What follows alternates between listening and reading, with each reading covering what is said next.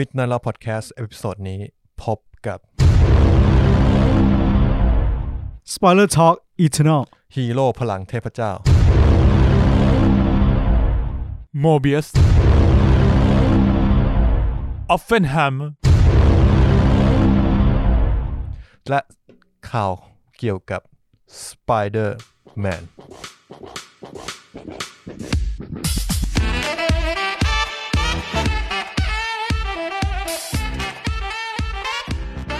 สวัสดีครับเวลามึงจะเอามึงก็รีบจังวะรีบเถอะวันนี้กูปวดขี้ก็สำหรับรายการ Midnight Love Podcast ประจำวันพุธที่10 พฤศจิกายนนะฮะ2564ครับผมสวัสดีท่านผู้ฟังนะครับวันนี้ก็อยู่กับเดือนนี้เราไม่มีวันหยุดเลยเหรอไม่มีฮะแต่ว่าถ้าคุณจะลาก็เรื่องของคุณนี่เอาจริงเหรอโอเคงั้นมึงเปิดใหม่ก็ได้เพชรเอาเลยครับเนี่ยเอาแล้วครับก็สวัสดีท่านผู้ฟังทุกท่านนะครับวันนี้เราจะไม่พูดถึงดูแล้วนะครับหลังจากที่เราดูนกันไป2 ชั่วโมงเราดูนกันจนเพดานปากเรารั่วแล้วนะฮะลิ้นแล้วอะไรนี่ไปหมดแล้วนะครับก็คุณเพชรได้หนังสือแล้วเนอะได้แล้วครับอ่านยังอ่านหน้าปกไปแล้วก็มันโอเคมากนะมันทอดใช่มันทับกระดาษได้แบบไม่ไหวตึงเลยใช่ผมว่ามันเล่มค่อนข้างสวยนะฮะตอนนี้ก็ห่อพลาสติกผมห่อมาดีมากผมไม่อยากสัมผัสเลยแต่ผมไม่แกะเหมือนกัน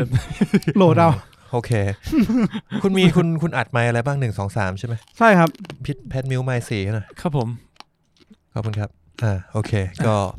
นะฮะมินไนท์เล่านะครับสัปดาห์ EP ที่2ของซีซั่นที่4นะครับมากันแบบไม่รู้ตัวเลยนะฮะครับผมเราก็ไม่รู้เหมือนกันคนก็ไม่แน่ใจว่าพวกมึงจะนับซีซั่นกันทำที่อะไรเหมือนกันแต่ว่าก็นี่นะฮะรายการหนังแล้วก็ภาพยนตร์แล้วก็หนังแล้วก็ภาพยนตร์แล้วก็ซีรีส์นะครับแล้วก็แอนิเมชั่นการ์ตูนแอนิเมชั่นนะครับมังงะอนิเมะแล้วก็หนังสือเพลงฟุตบอลนะฮะอยู่ในรายการนี้นะครับเพลงนี่ผมว่าเพลงนี่เราแค่อยู่ในเฉยๆไงแต่อยู่ในไงก็วันไหนเราอยากพูดถึงเราก็จะพูดอ๋อ เป็นรายการที่ไม่แคร์ใครเลยเราต้องแคร์ใครล่ะคนเดียวที่ผมแคร์ตอนนี้คือใครครับโซชา ฟุตบอลมาหนึ่งครับนะครับก็สวัสดีท่านผู้ฟังทุกท่านนะครับวันนี้เราไม่ได้มีท็อปิกรีวิวอะไรเป็นพิเศษใช่ไหมคุณเพชรก็ไม่คุยEternalไปก็ได้ครับ Eternal ก็คุยได้เพราะว่าผมกับเพชรไปดู Eternal มาใช่ครับแต่ว่าคุณมีนยังไม่ดูเพราะงั้นเราอาจจะก็พูดไปเลยสปอยไหมไม่เป็นไรหรอกอาจจะเป็น EP ที่ไม่สปอยเลอร์ดีกว่าไม่สปอยเยอะทำไมเพราะว่าผมเล่าไม่ได้เหมือนตอนที่ดูนว่ะไม่เราก็อาจจะแค่คุยกันที่เป็นการมีเนื้อเรื่องที่สปอยคุยกันบ้างอาจจะเป็นตอนคล้ายๆตอนที่เรารีวิว Queen Gambit ครั้งแรกลืมไปแล้วคุณไม่ได้มาอ้าวมีหน้าหรอกูลืมจำไม่ได้เลยคือตอนนั้นเป็นตอนขั้นเว้ยเป็นตอนขั้นเข้าซีซั่น3มั้งแล้วผมไม่อยู่แล้วคุณน่าจะไปเตรียมอะไรสักอย่างนึงของคุณหาไปอาทิตย์2 อาทิตย์ที่พวกผมมารีวิว YouTube กันนะตอนนึงตอนนั้นก็มีคุยกันไปด้วยแล้วตอนที่2ก็คิดว่าไอ้เพชรก็ยังมาไม่ได้ก็เลยไปหาเพื่อนก็คือคุณแม็กกับคุณนิวที่ดู Queen Gambit ไปแล้วเฮ้ยคุ้นๆเหมือนตอนนั้นผมฟังนึกออกแล้วมึงฟังก็ดีนะครับก็มาคุยกันก็คือเราจะรีวิวคนคร่าวๆนะครับซึ่งตอนนั้นคนฟังเยอะกว่าตอนที่เรารีวิวแบบสปอยเลอร์ทอล์กของ Queen Gambit อีกเพราะฉะนั้นก็อาจจะเป็นเรื่องดีนะครับ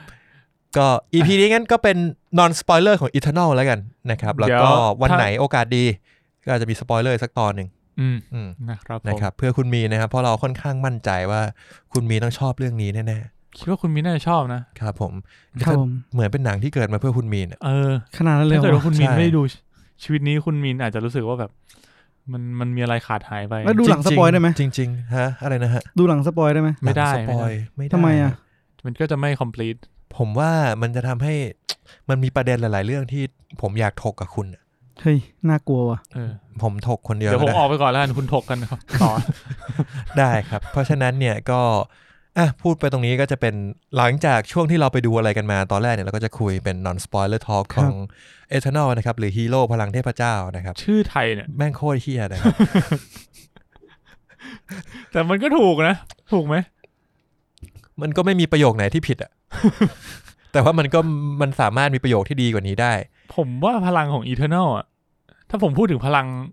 ผมว่าพลังมันไม่ได้เข้าขั้นที่เราจะเรียกว่าเทพเจ้าได้เลยพลังมันไม่ได้เวอร์ขนาดนั้นนะกูว่าสู้กับไอรอนแมนบางตัวอาจจะแพ้นะกูพูดตรงนะรู้สึกว่าพลังมันแบบอย่างนี้มันเรียกว่าฮีโร่พลังเทพเจ้าแล้วเหรอวะก็ไม่รู้เหมือนกันนะครับโอเคงั้นเราเริ่มจากสัปดาห์นี้ไปดูอะไรมาบ้างถูกไหมครับเบาๆกันก่อนคุณตั้นดูอะไรมาบ้างครับก็Eternal ครับครับผมขอบคุณครับก็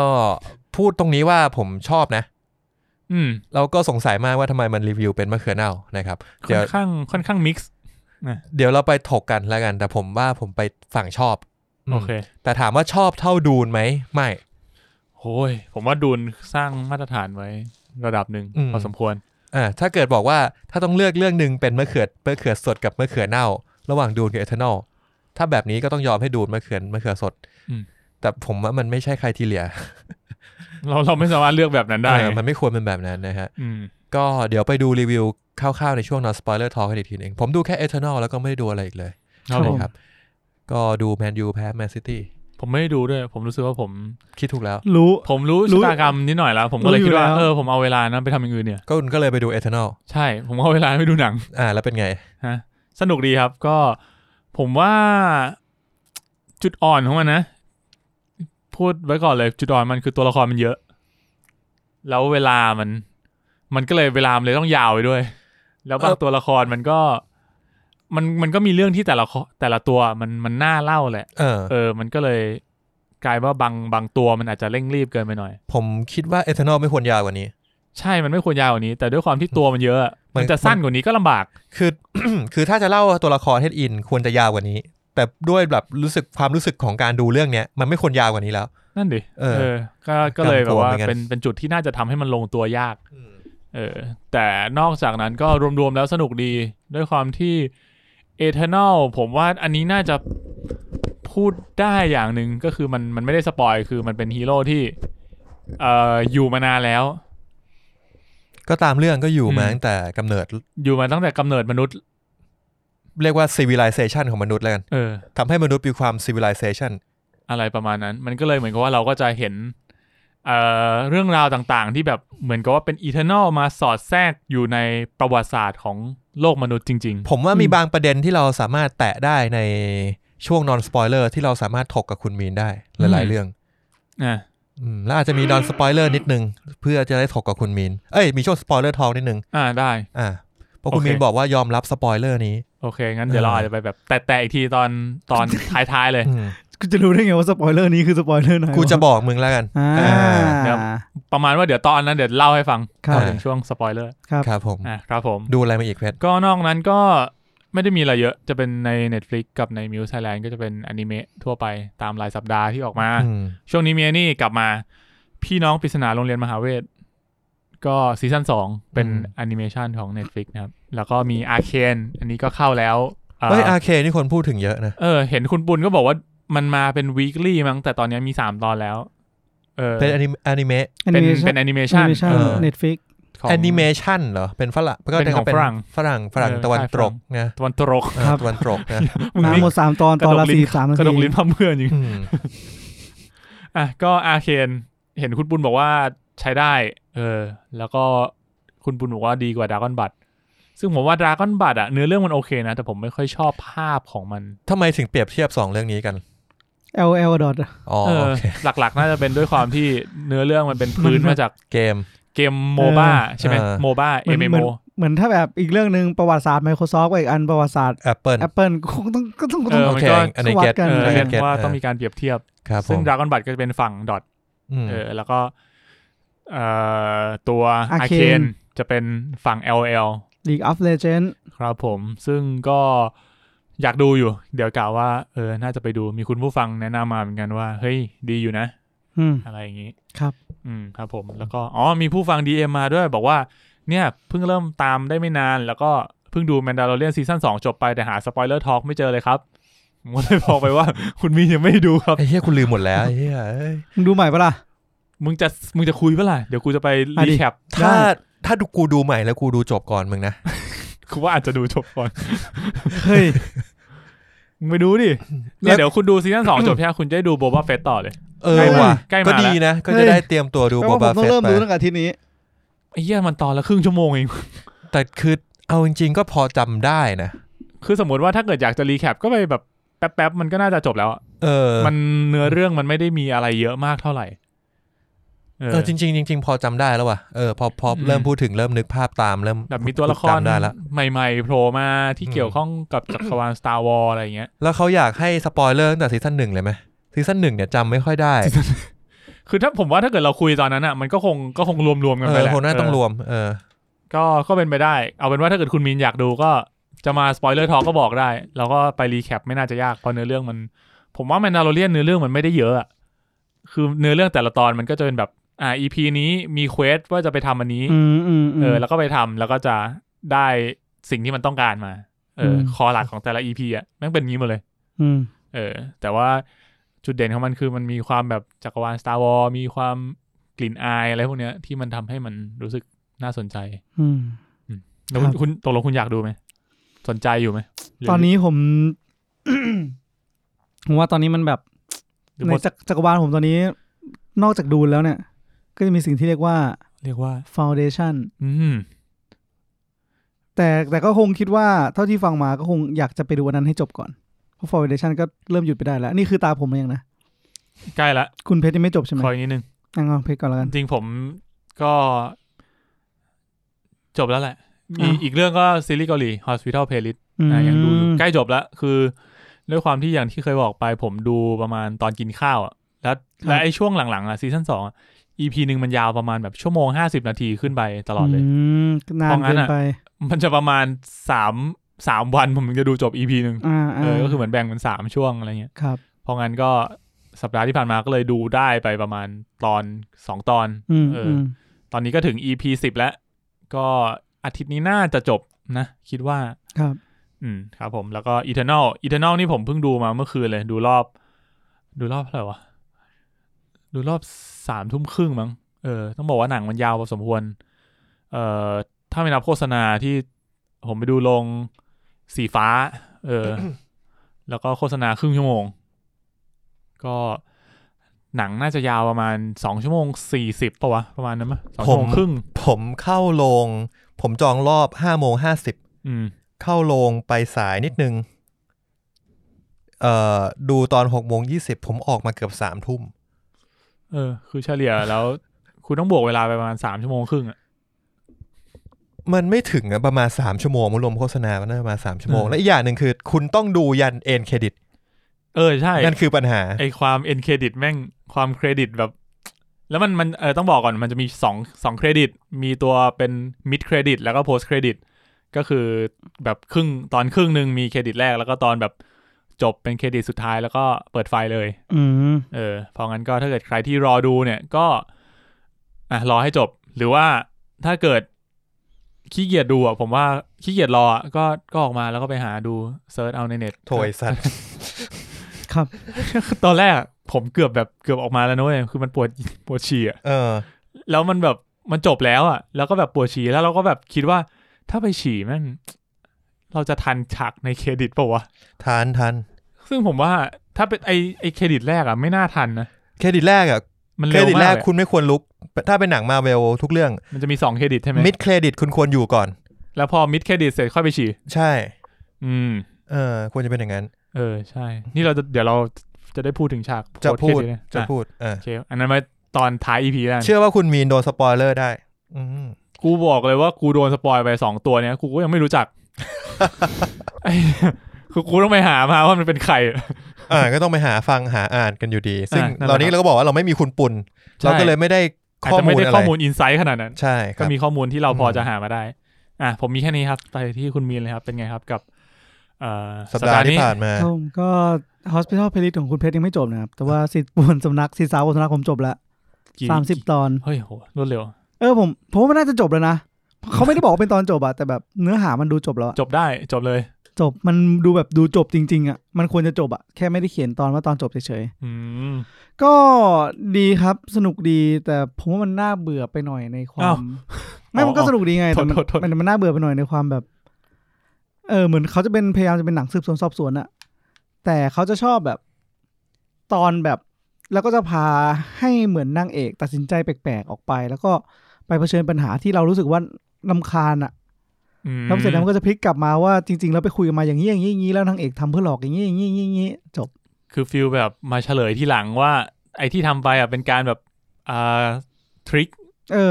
แล้วพอผมเจออีกรอบนึงผมจะรู้สึกว่าเดี๋ยวรอมันมาพูดแล้วกันมันจะกลายเป็นว่าคือมันไม่มีครูหรือไม่มีอะไรให้เราแบบให้เราคิดตามมั้ยให้เรารู้สึกว่ามันน่าจะเป็นอย่างนี้มันไม่ใช่แค่คาดเดายาก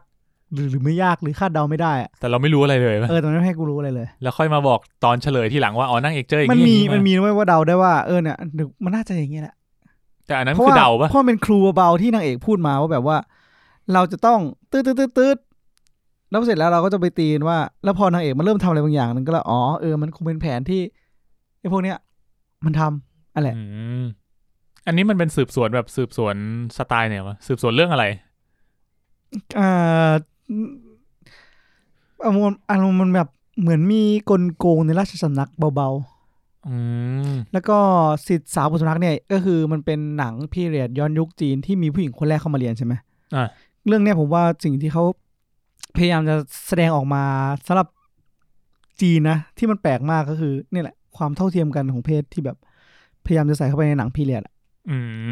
แต่พอดูเรื่องนี้จบแล้วผมรู้สึกเลยนะว่าพอมันเป็นระบบแบบเนี้ยระบบที่คิงเป็นใหญ่อ่ะแม่งน่ารำคาญจริงว่ะหมายถึงพวกแบบกษัตริย์ในยุคนั้นแหละเนาะคือพอดูใช่ในยุคนั้นแหละครับก็เหมือนแบบพอตัดสินใจคุยกันเนาะว่าตัวเอกกับนางเอกก็มีข้อตกลงแล้วอะแล้วอยู่ดีก็มีอีกฝ่ายหนึ่งที่แบบคิดว่าตัวเองจะหลอกใช้โดยการเอาคนที่หวังดีกับพระเอกอะไปยื่นกับคิงแล้วคิงก็แค่บอกว่ามีพระราชองค์การอภิเษกสมรสเนี่ยมึงทำไงก็ทำอะไรไม่ได้ก็ต้องทำตามแล้วแบบพอมันทำให้เรารู้สึกเชียร์พระเอกนางเอกแล้วแล้วพอเจอเหตุการณ์เนี้ยเราก็จะคิดไม่ออกว่าแล้วมึงทำไงแล้วคือผู้หญิงฝั่งหญิงก็ไม่ได้แบบไม่ได้เลวร้ายอ่ะไม่ได้เป็นคนไม่ดีอ่ะมึงทำไงมึงต้องทำร้ายเขาไงล่ะหรือไงทำอะไรไม่ได้ครับก็ต้องได้แค่ทำตามคำสั่งมาแล้วคนที่บอกให้คิงทำนั้นก็เป็นคนดีหรือเปล่าก็ไม่รู้แต่ถ้าทุกคนบอกว่าเขาเป็นคนดีก็เป็นคนดีแค่นี้สะดวกสบายจังสะดวกสบายจริงนั่นแหละครับก็คุยเรื่องอะไรนะเมื่อกี้โทษทีศิษย์สาวป่วนสำนักครับผมครับผมฟังเนื้อเรื่องมันแปลกๆคุ้นๆดูมันไม่เกี่ยวข้องแต่มันเกี่ยวครับก็เป็นอย่างนี้มาทุกยุคทุกสมัยแล้วมั้งครับแค่เราเป็นคนที่รำคาญหรือเปล่าหรือว่าเราเป็นคนที่ไม่ได้เห็นคนอื่นเขารำคาญแล้วเราก็บอกว่าคนพวกนั้นทำไมมึงไม่ทำไปให้มันจบผู้หญิงก็ดีผู้ชายก็หล่อก็แต่งกันไปดีจะไปสนใจผู้หญิงนั้นทำไมความรักกันมันก็เท่านั้นแหละแต่งกันไปเดี๋ยวก็รักกันใช่แล้วสิ่งที่เขาผ่านมาด้วยกันตั้งนานนะนี่กูไม่อินเลยเนี่ยเรื่องนี้ไม่ค่อยอินนะผมว่าครับผมครับก็นอกจากเรื่องนี้เนี่ยผมก็ไปดูซีรีส์ใน HBO Go เรื่อง Euphoria ครับก็เพจมาโพสต์ว่ามีคนผู้ฟังแนะนำมาว่าเป็นเรื่องที่ถ้าสมมติว่าพูดถึงอัญญาเทเลจอยมีเรื่องอย่างเช่น Queen Gambit ท่านั้น Euphoria ก็น่าจะเป็นตัวแทนของเซนเดย่าได้ไม่มากก็น้อยใช่ก็เป็นเรื่องที่ทำให้เขาได้รางวัลผมก็เลยไปลองดูมา1 ตอนผมว่าจะใช้คำว่า sex education แบบเอาจริงก็ดูจะได้ไหมนะ sex ed นี่มันไม่ได้เอาจริงเหรอวะ sex ed มันเขาเอาจริงของคุณกับผมอาจจะไม่เท่ากันตอนนี้ sex มันถึงแบบมันดูเรียลกว่าปะมันดูแบบมันดูบอกไม่ถูกอ่ะมันมีความเรียลอยู่ในนั้นช่างแท้ว่า sex ed มันจะมีความเซอร์เรียลบางอย่างนะใช่ไหมแต่บอกมันมีความแบบเหมือนเป็นเอนเตอร์เทนเมนต์มากกว่าเอนเตอร์เทนใช่แต่ยัง Euphoria เนี่ยผมว่าคือพอเปิด Google มาเจอคำโปรยเขาว่าผมว่าใช่เลย A group of high school students struggle with a drug love social media and money as they come of age and trying to establish their identity เป็นแนว coming of age ซึ่งอาจ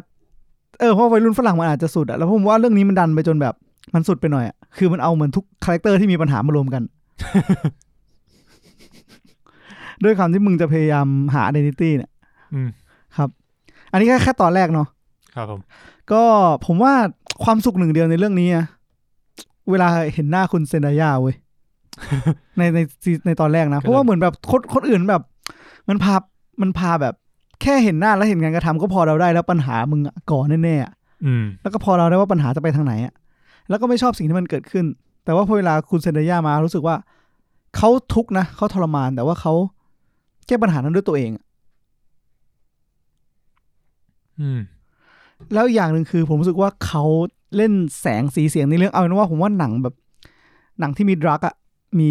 ยาสารเสพติดอ่ะผมว่าเวลาเล่นแสงสีเสียงมันสนุกอยู่แล้วหลายๆเรื่องทำได้ดีแต่เรื่องเนี้ยบทพูดผมว่ามันทำได้ดีกว่าหมายถึงว่าถ้าเทียบกันในเรื่องนั้นอ่ะผมรู้สึกว่าคุณเซนดายาเขาอธิบายความชอบในการติดยาได้แบบผมเข้าใจอ่ะผมว่าคุณก็น่าจะเข้าใจแหละผมไม่ได้ติดด้วย อะไรวะนั่นแหละครับว่ามันดีจริงคุณลองไปฟังประโยคนั้นแล้วคุณอาจจะรู้สึกว่าอาจจะจริงก็ได้อ่ะอาจจะคอยตามก็ได้แต่ไม่ได้แปลว่าคุณต้องไปรับหรือไปลองเสพอ่ะแต่แค่แบบคุณฟังแล้วคุณอาจจะรู้สึกว่าเข้าใจมากขึ้นก็ได้ใช้คำบรรยายได้ดีมันคำสั้นๆเนี่ยเข้าใจอ่ะว่านะเขาใช้คำว่าแบบแค่2 วินาทีนั้นน่ะคือความรู้สึกที่เขาตามหามาตลอดชีวิตอ่ะเข้าใจเลยนั่นแหละครับก็ยูโฟเรียแล้วสิ่งที่แบบรู้สึกอึดอัดที่สุดในเรื่องนะก็คือผมว่าเขาถ่ายทอดการข่มขืนโดยที่ผู้หญิงยินยอมได้ดีอ่ะงงไหมเอาใหม่ใช้เป็นคำว่าคือผู้หญิงอ่ะเขาไม่ได้อยากถูกกระทำแต่ว่าผู้ชายใช้คำพูดบางอย่างที่ทำให้แบบเป็นทางอ้อมโดยใช้สังคมเป็นเครื่องมือที่ทำให้เขาได้ในสิ่งที่เขาต้องการโดยที่ผู้หญิงนั้นถูกข่มขืนโดยที่ตัวเองไม่รู้ตัวว่าถูกข่มขืนนี่คือแค่ตอนแรกอะตอนแรกครับตอนเดียวอีเชี่ยหนักเหมือนกันเนี่ยใช่คือผมรู้สึกผมดูจบผมหยุดเลยผมหยุดเลยผมรู้สึกเหนื่อยมากครับใช่มันน่าดูต่อนะแต่ไม่ไหวละกูเหนื่อยมากเลยกูเลยเป็นสิ่งหาที่มันเหนื่อยน้อยที่สุดที่ผมหาได้ใน Netflix นั่นก็คือ Army of Thieves เฮ้ยเชี่ยลืมเรื่องนี้ไปเลยเป็นไงครับดูมาแล้วดูไปประมาณ15 นาทีเฮ้ยสนุกมากพี่คนบอกว่าสนุกกว่า Army of the Dead นะมันก็คือต้องบอกว่าผมอะปรับอารมณ์ไม่ทันคือเรื่องนั้นแม่งแบบเรื่องนั้นมันเครียดนะงุนงิดสุดเลยก็เรื่องนั้นน่ะมันแปลกๆกูไม่ชอบคาแรคเตอร์ลืมพูดอย่างหนึ่งผมรู้สึกว่าคุณเซนดายาเขาอะกลับมาที่ยูโฟเรียเอาที่ยูโฟเรียยูเทิร์นหักศอกในสไปเดอร์แมนเขาเป็นคาแรคเตอร์ไหนอ่ะผมรู้สึกว่าเรื่องเนี้ยในตอนแรกผมรู้สึกว่าตัวตนเขาชัดมากเลยในเรื่องนั้นอ่ะเหมือนสไปเดอร์แมนยิ่งมีฉากหนึ่งที่แบบว่าเหมือนเขารู้อยู่แล้วใช่ไหมว่าสไปเดอร์แมนอ่ะเป็นบางอย่างตัวละครนี้แล้วเสร็จแล้วก็มีคนหนึ่งมาพูดอีกอย่างหนึ่งแล้วเขาก็แบบว่าอ๋อเหรอเขาจะทำหน้าแบบอ๋อเหรอเรื่องนี้มีทำท่าเดียวกันเลยแล้วก็แบบเป็นคาแรคเตอร์เดียวกันเลยวะเป็นแบบเป็นสไตล์การเล่นของเขาดูอะไรอย่างเงี้ยทำไมมีมึงได้ดูเยอะจังเลยวะไม่รู้ว่ะเขามาดูArmy of Thievesก็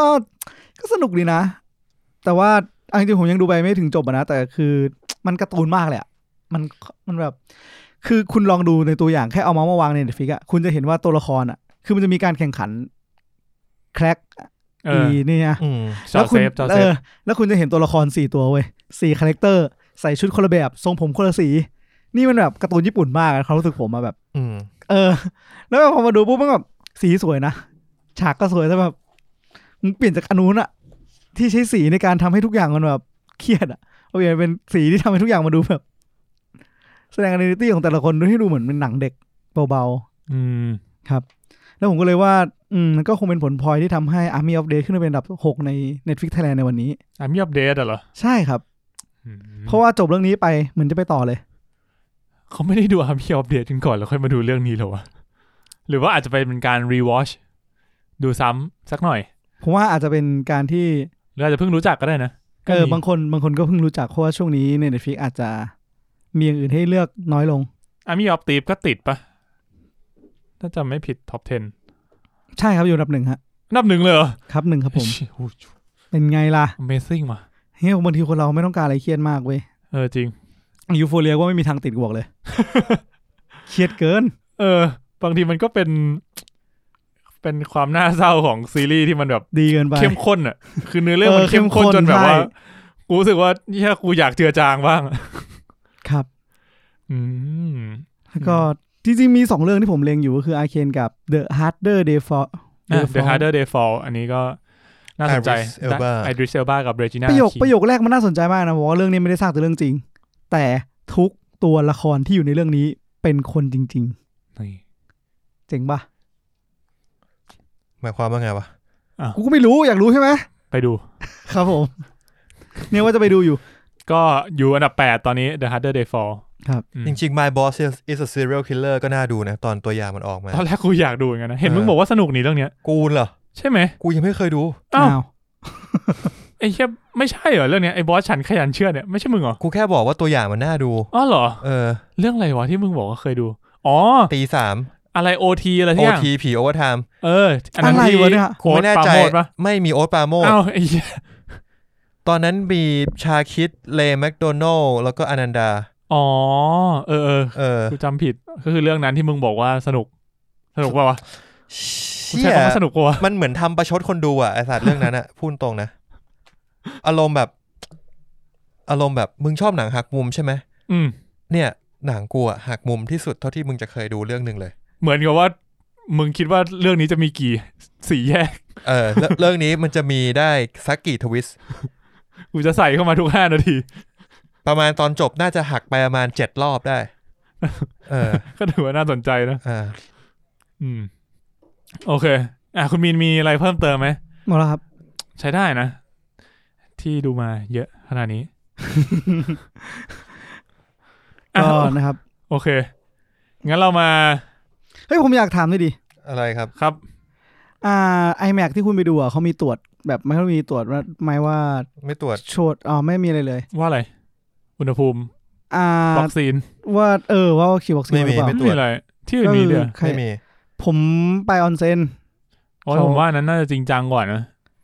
ว่าจริงๆไม่ต่างเลยนะเว้ยจริงๆไม่ต่างเลยเว้ยก็จริงแล้วเป็นไงเขาแค่อยากรู้ว่า iMac ตรวจหรือเปล่าเหมือนเขาถามคุณว่าฉีดวัคซีนหรือยังเงี้ยเหรอเขาให้เราเปิดหลักฐานให้ดูอ๋อผมว่ามีก็ดีนะไม่เสียหายนะผมไป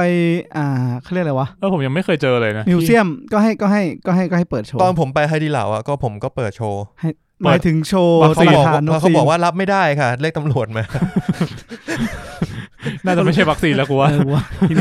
ไม่แต่ไฮดีเหล่าตรวจวัคซีนจากนั้นก็แบบก็โหลดมาในเครื่องเลยเป็น PDF เลยจะโชว์ไม่เคยมีร้านไหนตรวจเลยผมเนี่ยผมเพิ่งเคยได้ยินว่ามีตรวจผมไม่เคยเจอเลยเอางี้จริงแม้แต่โรงหนังก็ควรนะไม่ไอตรวจวัคซีนไม่เท่าไหร่แต่กูจะไปยื่นข้างหน้าโรงบอกว่าโรง6ครับเขาไม่ดูเลยนะเว้ยแล้วก็บอกเชิญค่ะใช่กูว่าแบบซื้อได้ QR code มาเดี๋ยวนี้ซื้อผ่านแอปอะไรอย่างงี้ใช่ไหมก็แบบโรง8ครับเดินเข้าไปบอกโรง8ครับทางนั้นเลยครับผมก็แบบโอเคครับเดี๋ยวนี้ไม่ต้องสแกนหรอไม่ต้องสแกนชิลดีแบบอะไรวะแต่ก็อีกโรงนึงก็สแกนนะก็แล้วแต่ผมว่าอาจจะแล้วแต่ใช่ความเข้มงวดของพนักงานแต่ละเซตไม่ใช่ความเข้มงวดของโรงหนังนะ ผมมาดู M Quartier คือผมคือเอางี้โควิดก็เรื่องนึงนะแต่อันเนี้ยถึงไม่มีโควิดแปลว่าอะไรแปลว่ากูจะโดนแอบแฝงมาดูแทนก็ได้เหรอก็เป็นไปได้ก็ฮอปไงบันนี่ฮอปคือมึงมูฟี่ฮอปมึงคิดดูดิว่าถ้าสมมติมันเป็นโรงที่ไม่ค่อยมีคนดูแล้วก็แบบเราไปในรอบที่มันไม่ใช่รอบพิเศษเท่าไหร่แล้วไม่ใช่รอบพรีเมียร์แล้วแปลว่าอะไรว่าโซฟาข้างบนมันว่างเราก็เข้าไปดิโรง6ครับใครๆก็ทำกันแล้วก็ไปนั่งโซฟาไม่ต้องจ่ายตังค์สักบาทเหมือนกับว่าใครๆก็ทำกันเข้าไปสักแบบ10นาที20นาทีคุณดูแค่เรื่องแรกแล้วเรื่องที่อื่นคุณก็ผมเคยได้ยินว่าที่ต่างประเทศเขามีคนที่ทำแบบนี้กันต่างประเทศมันมีตั๋วบุฟเฟ่ไหมไม่ใช่มันคือมันตั้งใจทำเว้ยคือต่างประเทศเข้าก่อนได้จองก่อนมันไม่มีเลขมันไม่ได้จองว่านั่งตรงไหนดังนั้นหลังจากเข้าไปแล้วถ้าสมมติว่าเรื่องนี้มันกำลังจะจบแล้วคุณเปิดประตูออกมาแล้วคุณไปเข้าโรงอื่นมันก็ไม่มีใครตรวจก็ใช่คือมันไม่ใช่เรื่องที่ถูกต้องมันไม่ใช่เรื่องที่ถูกต้องแต่มันมีคนทำครับผมเรียกว่าเป็นช่องโหว่ของระบบจะว่างั้นก็ได้แล้วของไทยก็เลยแก้ปัญหาด้วยการใส่เลขที่นั่งแต่ก็เสือกไม่ตรวจอยู่ดีก็ผมไม่ตรวจก็คือน่าสมผมว่าพนักงานเขาเด็กนอก นอกเลยนอกประเทศ เด็กนอกไงคือเขาคุ้นชินกับการที่ดูหนังจะนั่งอะไรจะดูไหนก็ดูไปไม่ใช่ว่าไม่ใช่สิ่งที่คนคุ้นกูบอกเลยครับผมครับมาครับไปที่ช่วงต่อไปดีกว่าครับเฮ้ยผมอยากเมาส์มอยอ่ะได้ในเมื่อกี้ก็พูดถึงมิวเซียมแล้วทำไมแมคโดนัลด์มึงไม่ไปเอามาแล้วคุยก่อนมาแล้วเหรอมาแล้วโอเคพูดเลยผมอยากแนะนำพิพิธภัณฑ์เขาช่องขาดครับเขาช่องขาดเขาช่องขาดให้ไปอินทนินดีอันนี้ดีซื้อเป็นซองหรือว่าซื้อเป็นแก้วก็ได้กินยังดีอินทนินไม่ค่อยชอบอ่ะคุณชอบแบบร้อนหรือเย็นแต่เขาช่องกาแฟโอเคนะไม่แพงแล้วก็มาทางนี้ได้ไงวะแรงดีผมว่าผมชอบทางมอคโคน่ามาช่องเขาขาดเลยเหรอผมไม่ได้ยินเรื่องคำนี้ช่องเขาขาดก่อนช่องเขาช่องขาดช่องเขาขาดเอาก็มึงเขาช่องตอนแรกไงกูเลยเล่นมุกได้จำไม่ได้แล้วไอ้สัตว์นั่นแหละช่องเขาขาดชื่อภาษาอังกฤษเฮลไฟอยู่ที่กาญจนบุรีอยู่ที่กาญจนบุรีคุณไปกาญจนบุรีมาเลยครับทำไมอ่ะแล้วไอ้ที่โรงหนังไม่เข้าเสือกไปกาญไอ้สัตว์โรงหนังมันที่อันตรายโรงหนังมันที่อันตรายแต่การไม่อันตรายก็กูอยู่ในรถมึงต้องฟังเรื่องผีเรื่องนึงในเดอะโกสต์ผีอะไรวะผีกาญจนบุรีมันเป็นผีที่กาญจนบุรีจริงยังดีนะคือว่าถ้าเกิดเป็นผีที่การยังดีกว่าผีบนรถนะเว้ยโอ้แล้วถ้าผีบนรถมันตามมึงไปเรื่อยๆแล้วเขาช่องขาดเนี่ยทำไมโอ้โหมึงดูปริมาณคนตายแล้วมึงจะคุยเรื่องผี เอาเป็นว่าผมแค่รู้สึกว่าสำหรับผมชอบที่มันมีสถานที่ให้เราแบบไปเสียใจอ่ะไปแบบระลึกถึงความสูญเสียความเศร้าและความสูญเสียแต่มันน่าเศร้าที่รู้ป่ะมันเดี๋ยวนะต้องเล่าปุ่มหลังของเขาช่องขาดหน่อยช่องเขาขาดช่องเขาขาดเขาช่องไม่น่าเลยช่องเขาขาดครับแล้วประวัติศาสตร์อย่างความเป็นมาเป็นยังไงนะประวัติศาสตร์อย่างดาร์กซึมมาเล่นเขาช่องอินทนินคุยโดนด่าแล้วเนี่ยกูบอกเลยขอโทษครับแน่นอนผมขอโทษผมไม่รู้จักจริงๆตอนเขาช่องอ่ะผมก็เล่นดิเห็นมีช่องอ่ะเหมือนเควินเดอะบอยอ่ะเป็นไงล่ะมีช่องกระจายคุณนินมีขอเกริ่นรีเซ็ตเกินประวัตินิดนึงได้ไหมก็คือช่องเขาขาดเนี่ยก็คือในสมัยสงครามโลกครั้งที่2ที่ญี่ปุ่นมาบุกไทยแล้วก็เขาตอนนั้นมันมีการต่อสู้กับทางฝ่ายสหพันธมิตรปะวะจำไม่ได้แล้วนั้น1 หรือ 2วะนั่นแหละก็คือเขาสู้กันแล้วก็ฝั่งญี่ปุ่นเนี่ยก็มีเรือมาแล้วแบบการต่อสู้เรือทางน้ำอ่ะตรงตั้งสิงคโปร์เป็นต้นไปอ่ะมันค่อนข้างดุเดือดมากแล้วเขาก็ไม่สามารถเอาแบบเหมือนทรัพยากรอ่ะไปให้กับกองกำลังทางบกเขาที่อยู่ที่พม่าได้แต่ว่านี่มันไม่ใช่ไอ้ตรงทางรถไฟใช่ไหมนั่นแหละเขาก็เลยสร้างทางรถไฟเส้นนี้ขึ้นมาเพื่อที่จะก็คือว่าง่ายคือเขาก็จะเอาเรือมาจนมาถึงไทยแล้วก็ลำเลียงยิงขึ้นไปเพื่อที่จะเอาไปให้กำลังพลตรงนั้นได้นี่ก็เลยเป็นสาเหตุที่เขาสร้างไอ้ทางรถไฟสายนั้นขึ้นมาสายมรณะใช่แล้วเขาก็มันก็มีช่วงที่แบบว่าญี่ปุ่นแบบต้องเร่งสร้างอะไรเงี้ยแล้วก็คนญี่ปุ่นแบบก็ตอนนั้นเคารพในพระมหาจักรพรรดิมากก็ทำทุกอย่างแล้วคนต่างชาติก็ไม่ใช่คนประมาณนั้นทุกอย่างใช้เวลางานคนถ้าคุณไปดูคุณจะเห็นเลยว่าแบบแม่งสูงขนาดนี้แล้วแบบก็คนใช้คนขุดก็ชื่อว่าทางรถไฟสายมรณะเพราะว่ามันงานโหลดไม่ใช่งานโหลดงานทรมานเกินคนแล้วผมกำลังจะเล่าถึงความเศร้าของผมก็คือไอ้เนี่ยที่มาสร้างสรุปว่าเป็นจากสถานทูตออสเตรเลียมาสร้างซึ่งพิพิธภัณฑ์ใช่ซึ่งอะไรเขาเรียกว่าอะไรนะคนที่มาถูกสร้างสิ่งเนี้ยนะก็คือเป็นเฉลยศึกที่เป็นของออสเตรเลียอังกฤษแล้วก็ประเทศฝั่งพันธมิตรนั่นแหละรวมถึงไทยด้วยปะรวมไม่ใช่รวมแล้ว 60,000 คน 60,000 คนที่เป็นเฉลยที่เป็นเฉลยที่ญี่ปุ่นลบมาแล้วก็เก็บเฉลยมาเรื่อยๆแล้วก็เสียชีวิต 20,000 20,000 คนแล้วคนไทยคนไทยลาวกัมพูชาพม่าที่รับจ้างขุดไม่ใช่จับมานะรับจ้างขุดก็เหมือนกันแล้วได้ค่าตอบแทนที่ไม่คุ้มค่าและซื้ออะไรไม่ได้ไม่รู้ว่ามาเท่าไหร่แต่เสียชีวิต90,000 คน ตายไปแสนคนที่กูไปอ่านแล้วถ้าหลักฐานที่เขียนแล้วรู้สึกว่าแล้วเนี่ยสิ่งเนี้ยมันคือคนออสเตรเลียสร้างให้แบบแล้วก็มีเกี่ยวกับคนออสเตรเลียพูดนั่นพูดโน่นพูดนี่ว่าแบบว่าเขาก็ทำประสบการณ์นี้มาเขาโดนจับมาแล้วถูกกระทำไม่ใช่คนแต่900,000 คนเราไม่มีเราแค่บอกว่าแค่คนออสเตรเลียมาบอกว่า90,000 คนเนี่ยคือคนที่เรียกเนี่ยที่เป็นคนเซาท์อีสต์เอเชียมาทำแล้วเสียชีวิตแค่นี้เองเหรอวะคือเราเอาจริงๆนะตอนเรื่องกูเยอะกว่ามึงเรื่องสงครามโลกเรื่องสงครามโลกที่2เราแทบเหมือนเราค่อนข้างเหมือนกลบไปใต้พื้นมากเลยเราพูดเรื่องเดียวคือกระบวนการเสรีไทยครับใช่แต่เราไม่ได้พูดถึงอย่างอื่นเลย ถ้าให้ถามถึงสงครามโลกครั้งที่2ในไทยคนยังนึกถึงโกโบริอยู่เลยซึ่งเราจริงๆ ฮิ เรา เดโกะ ฮิเดโกะเราไม่ควรที่จะต้องมานึกออกปะเชิดชูโกโบริอ่ะโกโบริเหมือนฮีโร่สงครามเราอ่ะแต่ว่าเราแบบไม่ใช่อ่ะนั่นแหละไม่ใช่อ่ะแล้วณวินาทีนั้นที่แบบไปเศร้าก็คือเศร้านะกับการที่แบบเราสูญเสียขนาดนี้เพราะว่าสงครามแล้วมันก็หวังว่าจะไม่เกิดขึ้นอีกแต่มันเศร้ายิ่งกว่าที่แบบไอ้เหี้ยคนไทยก็เสียไปเยอะแล้วแบบเราไม่แม้แต่จะแบบมีอะไรที่มาเศร้าถึงคนไทยด้วยกันด้วยเหรอวะเราเวลาไปผมเห็นไอ้ทางรถไฟนั้นก็กลายเป็นสถานที่ท่องเที่ยวถูกป่ะคนไปถ่ายรูปอะไรกันมันจริงๆมันได้ใช้ไหมไอ้ตรงเขาช่องขาตอนนี้กลายเป็นแค่แบบพิพิธภัณฑ์ช่องเขาขาดไอ้ช่องเขาขาดอะ กูจำชื่อผิดแล้วเนี่ยกูจำไม่ผิดละ Hellfire Pass รู้ว่าทำไมฝรั่งเรียกว่า Hellfire Pass ทำไมครับเขาบอกว่าณตอนที่เล่นงานอ่ะก็คือทุก6 เมตรอ่ะจะมีโคมไฟแล้วก็จะมีเสียงโหยหวนของคนที่ถูกทุบตีเพื่อที่โดนบังคับให้ทำงานตลอดเวลาชี้คนลุกเลยสัสเขาบอกมีคนที่แบบว่าโดนบังคับให้นอน150 วันจริงเหรอก็คือหลับวูบไปแล้วก็ปลุกขึ้นมาทำงานต่อแบกของต่อตีปลุกขึ้นไปหลับขึ้นมาแบกของต่อทำงานต่อชี้นี่คือความเลวร้ายของสงครามขั้นสุดผมว่านี่มันก็อาจจะไม่เกี่ยวกับหนังไม่เกี่ยวกับหนังเข้าใจแต่ว่าผมกำลังจะพูดเปรียบเทียบกับ Auschwitz ซึ่ง Auschwitz มันอาจจะเลวร้ายกว่าในแง่ที่ว่าผมว่าตรงนี้ไม่ต่างเลยนะคือต่างในแง่ที่ว่าไม่ได้แบบคือ Auschwitz มันสุดยอดแล้วมันแบบไม่ได้สุดยอดในทางที่ดีนะมันเลวร้ายขั้นสุดแล้วอะที่เกิดขึ้นอะแต่ว่าอันเนี้ยมันก็ควรถูกพูดถึงเหมือนกันในจำนวนปริมาณคนที่เสียชีวิตจากจริงสงครามโลกครั้งที่2อ่ะจริงโควิดไทยนี้ตายประมาณ10,000 คนใช่ไหมวันนี้ไม่ใช่นะมันป่วยดูใน Discord แล้วตายวันละ10,000 คนไม่ได้เฮียเพชรเสียงเหมือนง่วงแล้วอ่ะโอเคกูขอโทษไปเราจบช่วงนี้กันอย่างนี้ดีกว่าครับ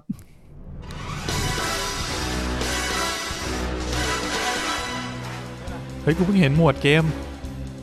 มึงมียังคุณมียังนี่ไงแอปมือถือ Netflix ตอนนี้มันมีหมวดเกมกูจะบอกว่าตอนแรกอ่านข่าวเว้ยมันบอกว่าเปิดตัวแล้ววันนี้แล้วกูก็เข้ามาดูไม่เห็นมีเลยเนี่ยกูเพิ่งเห็นตอนนี้เลยเนี่ยว่ามันมีต้องเป็นมือถือเหรอมันบอกมีในแอปAndroid กับ iOS แต่ว่าในคอมยังไม่มี iPad ผมยังไม่เห็นมี iPad ไม่แน่ใจแต่ว่าเนี่ยอันนี้คือมีเป็นเมนูแถบบาร์ข้างล่างอ่ะก็คือมีโฮมมีเกมมี coming soon แล้วก็ดาวน์โหลดกูยังไม่มีเหมือนกันกูต้องอัปเดตเหรอน่าจะเนี่ยกูเพิ่งเห็นเลยเนี่ยขนาดเมื่อกี้กูว่ากูดูหน้า coming soon อ่ะกูยังไม่เห็นเลยว่ามันมีไม่กูยังไม่ได้อัปเดตด้วยเนี่ยลองดูอาจจะมีไม่กูยังไม่ได้มีให้อัปเดตยังไม่มีปุ่มอัปเดตให้มีแอปให้อัปเดตเหมือนกันนั่นแหละครับก็ถ้าใครมีก็ลองไปเล่นดูได้นะครับจริงๆตอนแรกว่าจะพูดในข่าวแต่ว่านี่คืออัดกันอยู่ใช่ไหมมึงอัดอยู่แล้วล่ะนึกว่าไม่ได้อัดอยู่ใช่ไหมแต่พูดเหมือนจะไม่ได้อัดเหมือนพูดเล่นไม่คือตอนแรกอาจจะพูด upcoming เว้ยกูก็เลยมาเปิดแอปแล้วก็ดู coming soon แล้วมือกูก็ไปเห็นว่าเฮ้ยมันมีหมวดเกมว่ะไหนกดเข้าไปดูหน่อยแล้วจะเป็นตอนนี้หมวดเกมก็จะเป็น unlimited access to exclusive game นะครับก็จะมี all mobile game อย่างเช่นอันดับ1ตอนนี้มันเป็นที่มัน recommend มาก็มี Stranger Things มี Tether มี Shooting Hoop แต่เป็นเกมที่เกี่ยวข้องกับหนังป่ะก็อาจจะเป็นอย่างนั้นนะแต่เกมอื่นก็อาจจะมีอย่างเช่นผมสมมุติผมลองกดไปที่ Stranger Things ท่าทางเหมือนกับว่ากดเข้ามาแล้วต้องกดโหลดเกมอีกทีนึงผมมีความรู้สึกเหมือน developer ที่ Netflix เริ่มตันแล้วเริ่มไม่มีงานทำก็เลยทำนี้ไปถ้า marketing ก็บอกมึงเล่นเกมไหมมึงทำเกมไหมแอปมึงจะใหญ่ขึ้นเรื่อยๆไม่ได้นะกูเกลียดมากเลยเหมือนแบบแอปแชทสีเขียวที่ทุกวันนี้กลายเป็นแอปที่ทุกคนแม่งใช้ทำงานกูเกลียดมากผมขอบ่นได้ไหมผมทำงานอยู่กับโปรเจกต์ต่างชาติครับผมซึ่งเรียกว่าอะไรผมก็มีทีมงานที่ผมเป็นคนประเทศเวียดนามผมพูดเลยซึ่งจริงๆเวียดนามก็มีไลน์ก็ใช้ไลน์นะไอ้เหี้ยกูสารลาวในฐานนี้เข้าใจแค่นี้พูดชื่อเต็มพูดไปเถอะทีนี้ก็เนื่องด้วยเหตุผลอะไรก็ตามบริษัทผมบอกว่าเฮ้ยคุยกับโปรเจกต์ต่างชาติใช้ Slack โอเคผมก็ไปตั้งกลุ่ม Slack คุยกับเขาแล้วผมก็มีกลุ่มไลน์ที่คุยกับพี่ที่เป็นคนไทยก็คือในทีมผมมีทั้งคนเวียดนามและคนไทย คุยกับคนไทยใช้ Line คุยกับคนเวียดนามใช้ Slack ไม่พอผมมีลูกค้าใช้ Microsoft Teams 3นะคุณเป็น chatting expert 3นะแล้วลูกค้าบอกว่าเฮ้ยแต่เรามีเวนเดอร์ที่เป็นทำอีกระบบหนึ่งเราต้องคุยกันก็นึกว่ามันจะแอด Microsoft Teams เอาไอ้เหี้ยนั้นเข้ามาแล้วขอ Skype ID หน่อยครับคุณตั้น ใช้ Skype คุยเป็นไงล่ะอึ้งมานี่คือ Skype แล้วก็ Skype ไปเป็นแอปที่4เมื่อกี้คุณนึกอยู่ว่าแบบมันมีแอปเหลือมีแอปอะไรเหลือกูใช้อีกเสียนะยังมีเหรอมีอีกแล้วก็เวลาที่ภายในโปรเจกต์จะต้องการมีตติ้งคุยกันแบบไม่แชทใช้ Google Hangout 5แล้วนะมีเหรอ Discord คุยกับพวกคุณ6วันทั้งวันผมเปิด6แอปแชทครับผมโคตรกินทรัพยากรเครื่องแล้วถ้าเกิดมีเหมือนแฟนรายการตอบทักอะไรคุยมาก็ต้องไปเปิด Facebook Twitter หรือ Instagram เพื่อแชทเหมือนกันเนี่ยครับยุคนี้โซเชียลเป็นเรื่องสำคัญนะครับผมเราควรจะจัดเวลาให้ดีผมโชคดีมากเลยโชคดีที่ครับทุกอย่างผมใช้ Discord มาเลยงานคุณก็เฮ้ยผมเห็น Discord เนี่ยลูกค้าผมก็ลากเข้า Discord ผมเห็นมันมีนี่นะมันมีเบต้าฟีเจอร์มาบอกว่าทำเป็น multiple account คือคุณสามารถสวิตช์ account ในแอป Discord ได้เฮ้ยกำลังเป็นเบต้าอยู่ไม่เอาแล้วอ่ะขี้เกียจ เอาจริงๆผมมีช่วงหนึ่งที่แต่ก่อนเนี่ยมันใช้ LINE อย่างเดียวที่มีกับลูกค้าแล้วผมกลัวมากเลยผมกลัว LINE มากเลยคือตอนนั้นมันเครียดมากด้วยงานแบบงานหนักแล้วก็งานเครียดเหมือนภาระมันตกมาอยู่ที่ผมคนเดียวอะไรเงี้ยผมเหมือนโยนมือถือทิ้งเลยนะผมไม่อยากเห็น LINE เด้งไม่อยากอะไรทั้งนั้น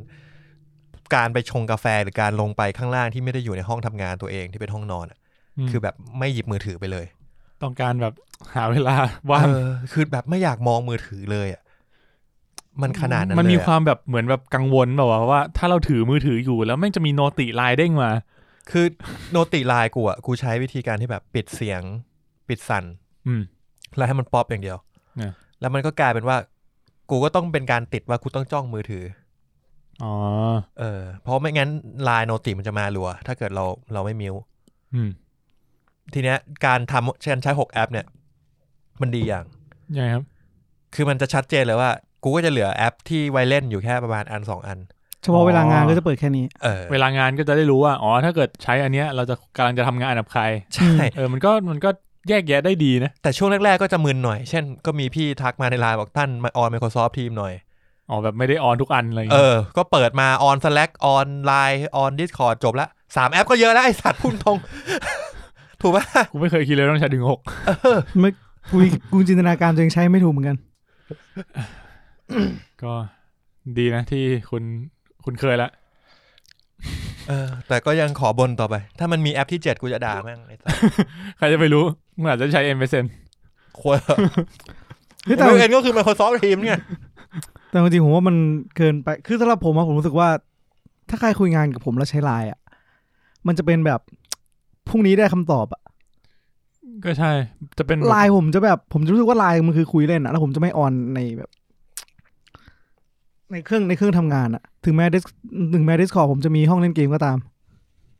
ก็จริงแต่ผมจะรู้สึกงั้นว่าไลน์ผมจะไม่เปิดแล้วพอมีใครทักมาต้องการจากในไลน์อะก็จะทักมาผมแล้วก็ทักไปหาคนอื่นๆในทีมแล้วคนอื่นในทีมก็จะมาบอกผมใน Discord ว่าเฮ้ยไลน์หน่อยเขาตามอะ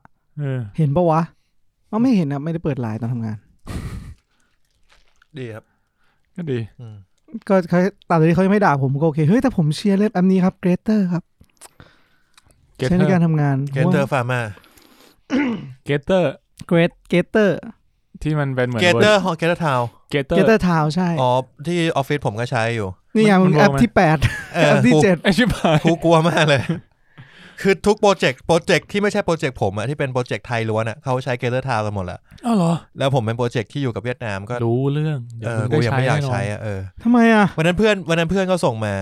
เราก็แบบเฮ้ยล็อกอินเข้าไปนั่งคุยกันในโปรเจกต์กูก็ได้กูไม่ได้อยู่โปรเจกต์เขากูแบบไอ้สัตว์นี่มันแอปที่7ไม่อยากกูเลยไม่กดเข้าไปคือเข้าใจแหละว่ามีนแบบอยากจะบอกว่ามันดีแต่กูก็เข้าใจว่าไอ้ตั้นแบบกูเห็นแอปใหม่กูก็หลอนแล้วแต่ส่วนตัวผมคือผมอะ คือผมสร้างเหมือนแบบเป็นออฟฟิศคุณเคยเล่นเกมแบบต็อกขับไหมคุณเคยเล่นเกมแล้วนันล็อกแล้วเข้าไปแค่คุยกับเพื่อนปะมีผมชอบไอเกเตอร์ทาวอย่างหนึ่งคือมันสร้างห้องที่เราไปคุยกันส่วนตัวได้เป็นสเปซเหมือนกับว่าเกเตอร์นั่นแหละมึงเราเดินห้องนี้ไปห้องนู้นไปยืนข้างหลังคอมไปเกาะหลังคอมคนอื่นได้อะแม่งมีแบบไปขึ้นเวทีแล้วทุกคนจะได้ยินมึงอะไรใช่มีแบบมานั่งเล่นบอร์ดเกมกันข้างหน้ามีอะไรเงี้ยเจ๋งดีนะเจ๋งผมว่ามันดีมากมันแบบผมว่ามันเป็นเนี่ยเมตาเวิร์ดไอ้เหี้ยแล้วมึงคิดดูเว้ยกูไปนั่งทำงานกูโทรนัดไอ้พลอยกับเพื่อนกูอีกคนนึงเข้าออฟฟิศเฮ้ยวันนี้เข้าออฟฟิศกันก็ไปเข้าออฟฟิศแทนที่กูจะได้คุยกับมันคุยกับคนอื่นในเกเตอร์ทาวน์มึงมาทำเหี้ยอะไรขอโทษครับผมอารมณ์มากูก็เลยไม่ไปออฟฟิศแล้วสัตว์กูไม่อยากเจอพวกมึงแล้วนั่นแหละมึงรู้พูดอะไรโอเคครับก็เฮ้ยแต่เกเตอร์มาให้ความรู้สึกงั้นจริงให้ความรู้สึกแบบคุณเดินจากผมว่าน่าจะฟีลเหมือนดีกว่าการเป็นแอปแชทธรรมดาใช่เหมือนแบบก็คือสมมติว่าคือมันจะมีนะคนเดินตามหาผมในเกเตอร์ทาวน์โอ้เราเดินยากด้วยนะเฮ้ยมันล็อกห้องได้ป่ะสมมติมึงทำงานคือเขาก็หาชื่อเราแล้วหากันแล้วกด follow แล้วเขาจะเดินมาอยู่ที่หน้าห้องแล้วเขาเดินกลับเพราะว่ากูอยู่ห้องประชุมมึงจะเข้ามากับล่ะแต่ผมไม่ชอบการที่เราต้องเหมือนว่าสมมติเวลาทำงานกับโปรเจกต์ทีมอะไรเงี้ยแล้วเราต้องเปิดคอลคุยกับเขาตลอดเวลาคือเกเตอร์ทาวมันต้องทำแบบนั้นแต่ถึงคุณจะมีสเปซของคุณก็ตามมันต้องเปิดกล้องวะไม่ต้องแต่คุณจะมีความรู้สึกว่าคุณต้องเตรียมพร้อมตลอดเวลาเพื่อที่ว่าเผื่อไอ้มีนเข้ามาเรียกกูอะไรเงี้ยมึงทำงานปะวะก็ไม่กูไม่อยากเปิดกูอยากฟังเดอะโกสมึงทำไมก็ฟังเดอะโกสไปดิไม่เอาแล้วคนอื่นทักมามึงค่อยตอบตุงตุงตุ้งตุ๊บตุ๊บตุ้มตุ้มพี่แจ็คได้ยินไหมครับ ผมทำห้องน้ำไปด้วยนะไม่ทำพี่อะไรก็ถ้ามึงอยู่ในห้องน้ำกูจะไม่เรียกมึงไงอ๋อเหรอกูอยู่ในห้องน้ำทั้งวันแน่ แล้วก็จะมีคนขอกูเข้าบ้างดิ ไม่แต่ผมอย่างนี้จริงมันก็ง่ายดีสมมติว่าผมจะตามคนเนี้ยแล้วผมเดินมาห้องน้ำแล้วพอเขาเดินออกมาจากห้องน้ำเราค่อยเดินตามเขาไปที่โต๊ะแล้วค่อยไปคุยเหมือนแบบเป็นห้องน้ำก็คือแบบรู้กันว่าอันนี้เป็นช่วงแบบ do not deserve แล้วก็มีต้องห้องกินข้าวห้องข้างนอกอะไรเงี้ยก็มีผมเห็นนะผมได้ยินเพื่อนผมคุยกันกับทีมมันในเกเตอร์ทาวน์นะมันแทบไม่คุยเรื่องงานเลยเว้ยก็ทำมันจะคุยกันแต่ว่าเฮ้ยมึงเดินไปตรงนั้นดิเฮ้ยมึงเนี่ยมึงเข้าไปตรงนี้มันทำอย่างนี้ได้นะเว้ยพวกมึงเกเตอร์ทาวน์กันมากี่วันวะเนี่ย upcoming กูมึงไปตัดช่วงเมื่อกี้ด้วยนะ upcoming เอายังเอาตั้งนานแล้วฝากถึงผู้ฟังด้วยนะครับก็ในแอป Netflix อย่างที่บอกมีเกมแล้วไว้เดี๋ยวผมค่อยกลับไปลองเล่นดูเท่าที่เห็นตอนนี้ผมเห็นอยู่5เกมเป็น Stranger Things ไป2เกมแล้วมีเกมไพ่เกมเบสบอลเกมบาสเกตบอลมั้งประมาณนี้เดี๋ยวไปลองเล่นดู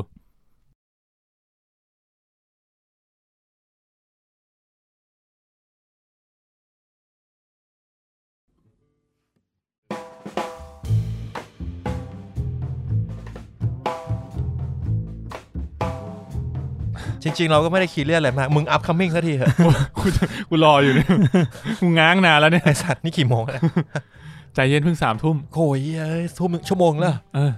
รีบ upcoming เถอะกำลังจะพูดนี่ไงupcoming นะครับก็อย่างที่บอก Arcane อันนี้คือเพิ่งเข้าแล้วก็ที่น่าสนใจเลยผมว่าวันที่12เนี่ยมีชนกันหลายเรื่องก็คือRed Notice หนังใน Netflix ที่จะได้ทั้ง The Rock Gal Gadot แล้วก็ Ryan Reynolds Big Star 3 คนนะครับที่รีวิวเฮี้ยมากเล่นกันเฮ้ยผมเห็นรีวิวก็นี่ผมใส่คะแนนด้วยคือมะเขือเน่าแต่ว่าออเดียน 93% ก็ผมว่าถือว่าน่าลุ้นน่าจะเป็นหนังที่แบบเรียกว่าดูเพลินน่าจะลมเหนือ The Hitman Bodyguard อะไรประมาณนั้นอาจจะแบบคือผมไม่รู้ว่าคริติกเขาหวังอะไรกับ3คนนี้นะแต่ก็ถ้าดูจากออเดียนก็คิดว่าถ้าในความคิดผมถ้ารู้สึกว่าเวลาออเดียนเยอะๆมันจะเป็นหนังที่ดูง่ายดูสนุกเว้ยดูสนุกดูเพลินเหมาะกับแบบไม่ต้องคิดเยอะผมว่าเหมาะกับ Netflix ถ้าอย่างนั้นอาจจะเป็นอะไรประมาณนั้นสตรีมมิ่งดูแบบไม่ต้องรู้สึกเสียดายเวลาไม่ต้องซีเรียสมากต่อมาคือแล้วก็มีวันที่12ครับมี2เรื่องเลยก็คือ Jungle Cruise กับ Shang-Chi อันนี้จะเข้า Disney Plus แล้ว Shang-Chi เขาดีนี่พัดเหรอเนี่ยอาทิตย์หน้าไหมได้โอเคจัดไปอาทิตย์หน้า Disney Plus Shang-Chi ดีอาทิตย์หน้าโอเคไหมอาทิตย์หน้าคือมาวันไหนมาวันที่12วันที่12มาอะไรวะ12วันศุกร์ได้ท่านสบายโอเครีวิว Shang-Chi ฮะจัดไปครับผมครับผมทำไมมันตกลงกันง่ายวะมันจะไปยากอะไรไม่ต้องเข้าโรงหนังไงทุกคนอยากดูช่วงนี้เน้นแบบไม่เข้าโรงหนังไอ้มินบอกกูขับไปการดีกว่าให้กูไปโรงหนังจริงบอกเลยก็จริงผมเลือกดูหนังเลือกรอบที่แบบดึกสุดแทบไม่มีคนแล้วก็ใส่แมสเยอะให้รู้สึกเหมือนดูดูนมันก็ได้แค่กับดูนป่ะ ไปเรื่องต่อไปนอกนั้นที่น่าสนใจนะครับที่เข้าในเดือนนี้ก็จะมี It Chapter 2 เข้าแล้วก็ที่มีนบอก The Harder They Fall เข้ามาแล้วเหมือนกันครับที่กำลังจะเข้าก็จะมีRiverdale ซีซั่น6นะครับเข้าวันที่17แล้วก็มี Tiger King ซีซั่น2แล้วก็มี Hellbound เข้าวันที่19อันนี้ซีรีส์เกาหลีอยากดู Hellbound ที่ได้ที่ทำจากมันว่าที่มันหลอนๆที่มันเหมือนมีปีศาจจากนรกมากูไม่รู้สึกว่ามันน่าจะหลอนยังไงได้เลยไอ้ Hellbound เนี่ยมันไม่รู้อ่ะเป็นแนวแบบปีศาจมากกว่าได้ You Are In เป็นนักแสดงนำก็ฝีมือการแสดงก็น่าจะการันตีได้แต่น่าห่วงเรื่อง CG กูว่าคือผมเห็นไอตัวปีศาจที่มันอยู่ในตัวอย่างแล้วผมแบบวันอ่ะแอบลอยๆหวั่นใจว่าแบบเช่นในซีรีส์จะเป็นยังไงก็ต้องรอดูแต่ว่าคอนเซปต์มันน่าสนใจครับครับผมแล้วก็มีคาวบอยบีบ๊อบคาวบอยบีบ๊อบเข้าวันเดียวกันวันที่19เหมือนกันผมเฉยๆว่าไม่ได้อินการ์ตูนเรื่องนี้แต่แรกแต่ว่ามันเป็นเรื่องที่ค่อนข้างดังก็เลยเผื่อมีคนที่เคยดูตัวอนิเมะมาชอบมาคอกี้ก็ดูไปใช่ครับแล้วก็มีหนังใหม่ของไทยก็เข้านะครับ Netflix ฟิล์ม The Whole Truth ก็อันนี้จะได้ปันกับน้องแม็กไหนน้องแม็กน้องแม็กแค่น้องแม็กน้องแม็กน้องแม็กเมเจอร์นะมั้งใช่เหรอใช่มั้งข้ามไปเรื่องอื่นเลยไหม แล้วก็ถัดมาเดี๋ยวนะเมื่อกี้ผมเห็นมีที่น่าสนใจ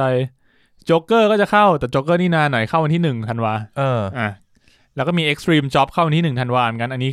เห็นมีคนบอกว่าเป็นหนังที่ทำสถิติรายได้สูงสุดของเกาหลีก็คือเรื่องของตำรวจที่แบบแฝงตัวไปสืบคดีแล้วก็แฝงตัวด้วยการเปิดร้านขายไก่ทอดแล้วเสือกเชี่ยกูอยากดูเรื่องนี้มานานแล้วกูอยากดูเรื่องนี้มานานแล้วแบบไม่ใช่คอนเซปต์มันแบบใช้ได้ว่ะชื่ออะไรนะ Extreme Job อันนี้เข้า Netflix วันที่1ธันวาครับเห็นไอ้ Hawkeye ก็เข้า24พฤศจิกายนป่ะ Hawkeye เข้าพฤศจิกายนนี้24อ่ะปลายเดือนนี้ใช่24ก็มีอีกเรื่องนึงครับเรื่องอะไรครับ Resident Evil Welcome to Raccoon City ช่างมาแล้วกันดู Hawkeye นะเราน่าจะนัดกันที่ Hawkeye เฮ้ยมันน่าดูนะเว้ยหนังมีตัวอย่างออกมา2วันที่แล้ว2วันที่แล้วด้วยเหรอไม่ดูมันอนิเมะไม่ใช่เหรอมึงหนังเหรอเฮ้ยมันเป็นหนังวะอันนี้เป็นหนังนี่เป็นหนังนี่ส่งให้ดูที่เป็น live action อ่ะนี่ครับผม Resident Evil อ่ะกี่คน live action วะทำไมอ่ะจริงๆเนี่ย Sony Picture Entertainment เพิ่งโพสต์วันที่4คำว่า live action มันไม่ดีตรงไหนวะเป็นคนเหรอเป็นใช่เป็นคนกูรู้กูนึกออกแล้ว Welcome to Raccoon City ใช่ครับผม Welcome to Raccoon City แต่นี้มันหนังนี่หนังเข้าโรงอ่ะคุณน่าจะไม่ดูแล้วเฮ้ยทันอะไรไม่ทันในสายได้เข็มเดียวไม่พอเข็ม3ฮะผมว่าคนที่ 5,000 กว่าไงผมก็ไม่ได้อยู่แล้วกูต้องโทรไปเลื่อนมันแลกได้ไหมถ้าแรกกูเอาเลยนะมึงก็แบบประชาชนในต้านไปดิกูขอแบบเข็มเดียวปักปึ๊กซึดประชาชื่นนะเอาละเจอกันตี 2ประชาชื่นช่วงต่อไปคือช่วงอะไร ก็หมดแล้ว upcoming นะครับที่น่าสนใจก็รู้สึกเดือนนี้กับเดือนหน้ามีน่าสนใจเยอะมึงพูด upcoming ทีเดียวเหมือนมึงได้ทั้งเดือนแล้วอะเหมือนไม่ต้องพูดอีกแล้วตลอดเดือนพฤศจิกายนก็ดีแล้วไงใช่อาทิตย์หน้าเผื่อข่าวเยอะมันก็พูดอีกเผื่อข่าวเยอะอาทิตย์หน้ามึงบอกมันดิupcoming ข้ามไปเพชรถ้าไม่มีอะไรที่น่าสนใจกูจะไม่พูดละแล้วก็เพชรงอนแล้วตั้นมันไม่มีคือมึงพูดเรื่องที่มันดังหมดแล้วหรือไม่ก็อาจจะมีเรื่องที่แบบที่เราอาจจะดูกันอะไรเงี้ยก็ค่อยพูด Welcome to Raccoon City ครับผมจะดูเฮ้ยผมสนใจเข้า24ใช่ไหมผมว่าช่วงนั้นหมอจะฮอกอายออก2ตอนพอดีเลยนะเฮียฮอกอายเป็นซีรีส์ดูพร้อมกันได้มาที่ท็อป 10 สักหน่อยเอาที่น่าสนใจแล้วอันดับ 10นะครับบอสฉันขยันเชือดอันดับ9 Primal หนัง Nicolas Cage นะครับอันดับ8 Harder Day Fall แล้วก็อันดับ7 Squid Game ยังอยู่เหรอวะแล้วก็ Army Update ครับอันดับ6แล้วก็อันดับ5นะครับ Transformer The Last Night อันนี้คือภาค5แล้วก็อันดับ4ครับ My Name ก็ฮันโซฮีเรื่องนี้ก็มันดีผมดูลืมพูดถึงไปเรื่องนี้ดูเกือบจบละดูไปถึง5 ตอนละมันมีทั้งหมด8 ตอนอันดับ3โฮมทาวน์ช่านะครับก็คาดว่าหลังจากที่เคลียร์ดราม่าข่าวดราม่าทั้งหลายของตัวพระเอกชื่ออะไรคิมซอนโฮก็ช่วงนี้เขาออกมาข่าวก็ค่อนข้างเคลียร์ไปแล้วก็น่าจะแบบคนกลับมาดูซะหน่อยคนกลับมาศรัทธาอีกครั้งนึงมันจะดูต่อแล้วก็อันดับ2 King Affection นะครับอันนี้ก็เป็นเรื่องนี้มีคนบอกว่าสนุกซีรีส์เกาหลีอีกเรื่องนึงอันนี้ผมเห็นแม่ผมดูอยู่แต่ผมไม่ได้ดูในแอคเคาท์ผมดูไป5 ตอนแล้วแม่มึงน่าชอบมีทั้งหมดเชี่ยโคตรเยอะเลย20 ตอนถ้าจะ20 ตอนจบเหมือนมาเป็น weekly นะอันดับ1แหละครับคุณเพชรนั่นอันดับ1นะครับอย่างที่คุณมีนดูไปแล้วนะครับก็คือ Army of Thieves ครับผมนะครับผมต่อกันเลยครับอย่างรวดเร็วกับเทรลเลอร์ใหม่ในสัปดาห์นี้นะครับผมมีที่น่าสนใจที่เราน่าจะคุยกัน Welcome to Raccoon City ขั้นก่อนนิดนึงคือวันนี้เราอัดกันวันอาทิตย์นะครับหลังจากที่แมนยูแพ้แมนซิตี้ 2-0 นะฮะยังไงครับเพราะฉะนั้นเราก็ยังไม่รู้ผลคู่ลิเวอร์พูลนะฮะแล้วก็ยังไม่รู้ว่าวันจันทร์หรือว่าวันอังคารนี้จะมีตัวอย่าง Spider-Man No Way Home ตัวใหม่ออกมาหรือเปล่าพูดอย่างนี้ตั้งแต่สัปดาห์ที่แล้วว่ะเขาเรียกว่ามี disagreement กันอยู่ระหว่าง Marvel กับ Sony ไม่รู้แต่ที่แล้วกูพูดไปหรือเปล่าไม่รู้ที่ Sony บอกว่าอยากให้มีแอนดรูกับโทบี้อยู่ในตัวอย่างแต่ว่ามาเวลบอกว่าไอสัตว์ยาอะไรแบบเนี้ยนี่มึงเชื่อกันว่ามันจะมีจริงแค่กูคิดว่ามันต้องมีแล้วล่ะคือถึงตอนแรกจะไม่มีแต่ตอนเนี้ยด้วยข่าวที่ออกมาแล้วกระแสคนไม่ต้องแบบไอ้เหี้ยไม่ได้แล้วว่ะมึงต้องเอามึงมาเรียกมันมาถ่ายช่วงนี้มันพวกแม่งก็ไม่ค่อยมีงานมันไม่น่าเรื่องมากหรอกเหี้ยนึกออกป่ะมีผลนะจริงแล้วก็ไหนๆก็พูดแล้ว No Way Home ในไทยเข้าวันที่16นะครับ16 ธันวานี้นะฮะเข้าพร้อม The Matrix โหเหี้ยคือช่วงเนี้ยหนังเข้าใหม่ประมาณแบบอาทิตย์ละแบบ 4-5 เรื่องมันอย่างน้อยคือเข้าทุกเรื่องจนแบบอย่างชางชี่ที่มันคือโรงหนังมันเหมือนเพิ่งเปิดจริงๆก็ต้นเดือนเนี้ยแล้วชางชี่ที่แม่งก็เพิ่งฉายไม่นานแม่งจะไม่เหลือรอบแล้วไม่เป็นไรเข้าดิสนีย์แล้วดูเนี้ยฉาย IMAX ได้อาทิตย์เดียวมั้งดูเทอร์นอลมาแล้วผมไม่เป็นไรครับผมว่ามันต้องมีสักวันที่เขาจะเอาดูนกลับมาฉาย IMAX อีกครั้งนึงแล้ววันนั้นแหละเป็นวันที่ผมกับมีนจะได้ดูถ้าคุณมีนได้โมเดอร์นากลับมาที่ตัวอย่างใหม่ประจำสัปดาห์ครับคุณเพชรเคี่ยวก่อนครับค่อยๆก็ได้นะน้ำให้เพชรหน่อยครับผมไม่ต้องก็มีทีเซอร์ใหม่ของ Hawkeye นะครับสั้นๆประมาณ30 วินาทีไม่ได้ดูครับผมก็ไอ้ Hawkeye เนี่ยแม่งแปลกนะตอนแรกผมรู้สึกอยากดูพอตัวอย่างออกมาเรื่อยๆกูรู้สึกกูเริ่มไม่ค่อยอยากดูแล้วมันเฉยๆมันยังไงไม่รู้มันแบบมันดูไม่ค่อยน่าหนุกยังไงไม่รู้แต่ก็อาจจะต้องรออีกทีว่าออกมาจริงๆแล้วจะเป็นไงคือกูว่านะดูเถอะจะได้ครบจักรวาลจะได้ไม่รู้สึกว่าเวลาไปคุยกับเพื่อนบอกเฮ้ยมึงดูเรื่องนั้นยังของมาเวลเชี่ยยังไม่ดูเลยยังว่ะแล้วก็จะรู้สึกแบบมึงด้อยกว่ากูเพชรกูดูครบทุกอย่างนะของมาเวลมึงดูครบยังฮะยังกูขาดเยอะเลยมึงไปตามเก็บให้ทันกูนะไม่ไปอ๋อกูรู้แล้วหรือว่าอาจจะเป็นเหตุผลที่ผมไม่ค่อยอินกับไม่ค่อยอยากดูแบบ What If วะเพราะว่ามันมีความแบบไม่ได้เป็นส่วนหนึ่งของจักรวาลขนาดนั้นมันเป็นคือผมว่า What If ถ้าไม่ดูเป็นไรไหมจักรวาลเนี้ยเราไม่มีทางไม่รู้เราไม่มีทางรู้เว้ยเพราะเราดูไปแล้วใช่เพราะว่าเราไม่รู้ว่าอนาคตมันจะเอาอะไรมาถูกก็อาจจะหยิบแบบไอ้ที่ตอนนี้มันบอกว่า What If ไม่เกี่ยวแต่อนาคตแม่งอาจจะเอามาบอกว่าเฮ้ยมันเกี่ยวตอนนั้นมันอาจจะมีไอ้ด็อกเตอร์สเตนที่อยู่ใน EP 4ของใน What If ที่ไปโผล่ในด็อกเตอร์สเตนภาค2ก็ได้แล้วถ้ามึงดูแล้วมึงก็แบบเฮ้ยเชี่ยนั่นไงแต่คนไม่รู้แบบเชี่ยนี่มันด็อกเตอร์สเตนตัวไหนวะนี่มันใครวะก็เป็นไปได้ครับผมก็ตัวอย่างใหม่นะครับ The Book of Boba Fett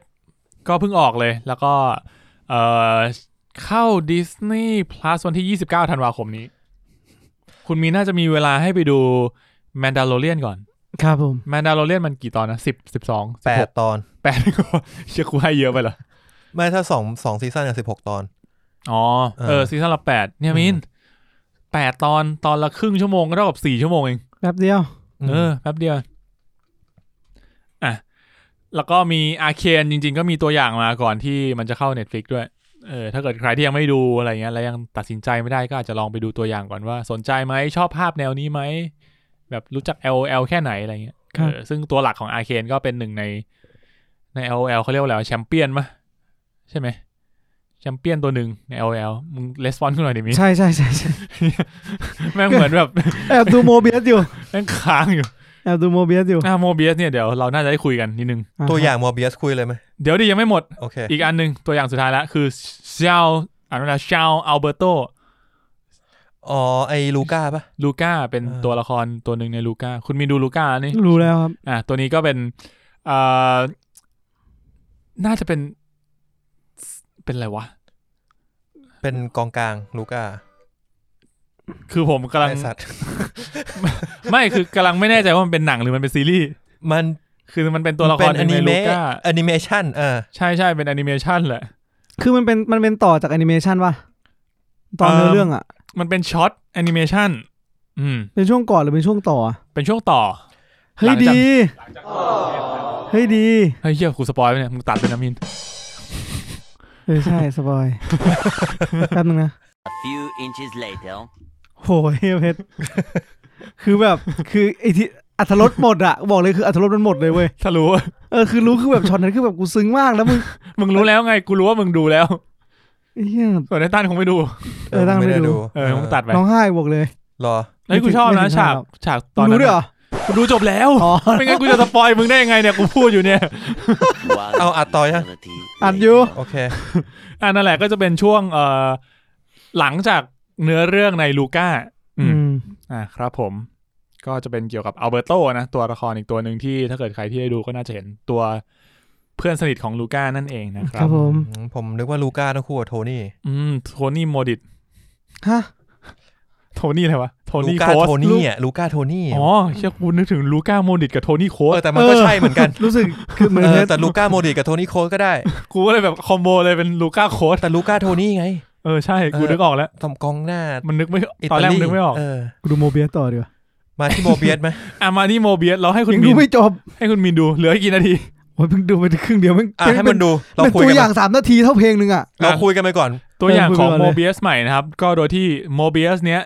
เป็นหนังของ Sony จะเข้าโรงในวันที่28 มกราคมเป็นไงครับคุณตั้นดูตัวอย่างแล้วรู้สึกเฉยๆป่ะเอาจริงมาผมดูฉากแรกอ่ะผมไม่อยากดูด้วยฉากแรกมันทำอะไรวะเป็นกล้ามเนื้ออ่อนแรงนะพี่เป็นเครื่องบินฉากแรกๆอ่ะที่มันเป็นเครื่องบินมาจอดที่ถ้ำมั้ยที่ถ้ำอ่ะไม่ชอบเลยแม่งปลอมมากอ่ะทำไมอ่ะมึงไม่รู้จัก The Real Batman เหรอมันปลอมอ่ะมันดินปลอมอ่ะดินมันCGปลอมเห็นกูบอกเลยไอสัตว์ที่ดูนมึงยังดูเลยนั่นก็หนอนปลอมไอ้ยกบอกเลยดูนแม่งทุกอย่างแม่งเรียลสัสๆจริงแม่งโคตรเรียลรู้จักมาแดกกูรู้สึกคุณตั้น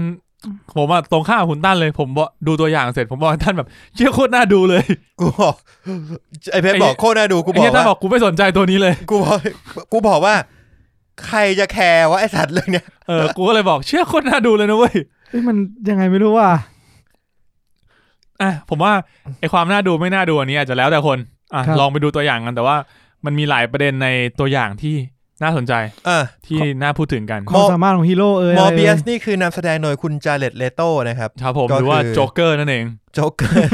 เรียกว่านักร้องนำ30 Seconds to Mars แล้วกันเดี๋ยวแล้วก็เดี๋ยวนี้เขายังร้องเพลงป่ะยังร้องเพลงอยู่มั้งแต่ว่าวงก็ไม่ค่อยแอคทีฟเท่าไหร่ก็คือเหมือนเป็นโรคอะไรสักอย่างนึงแล้วก็ต้องไปรับการไปค้นหาวิธีการรักษาคือต้องให้ค้างคาวมารุมกัดอะไรเงี้ย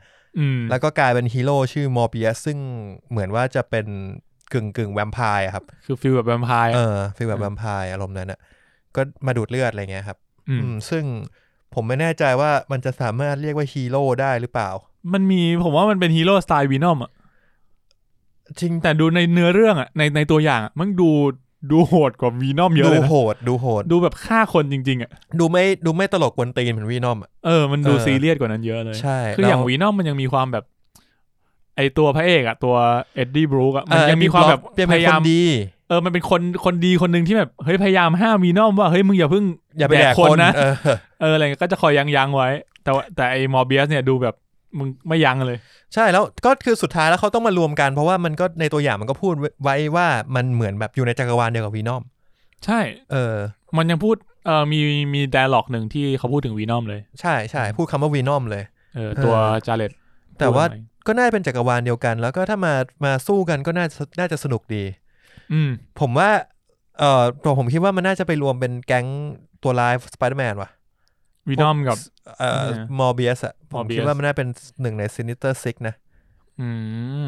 แต่ว่ามันดูเป็นคนดีอ่ะนึกออกปะคือมันเป็นพระเอกของเรื่องหมดมันก็แบบน่าจะ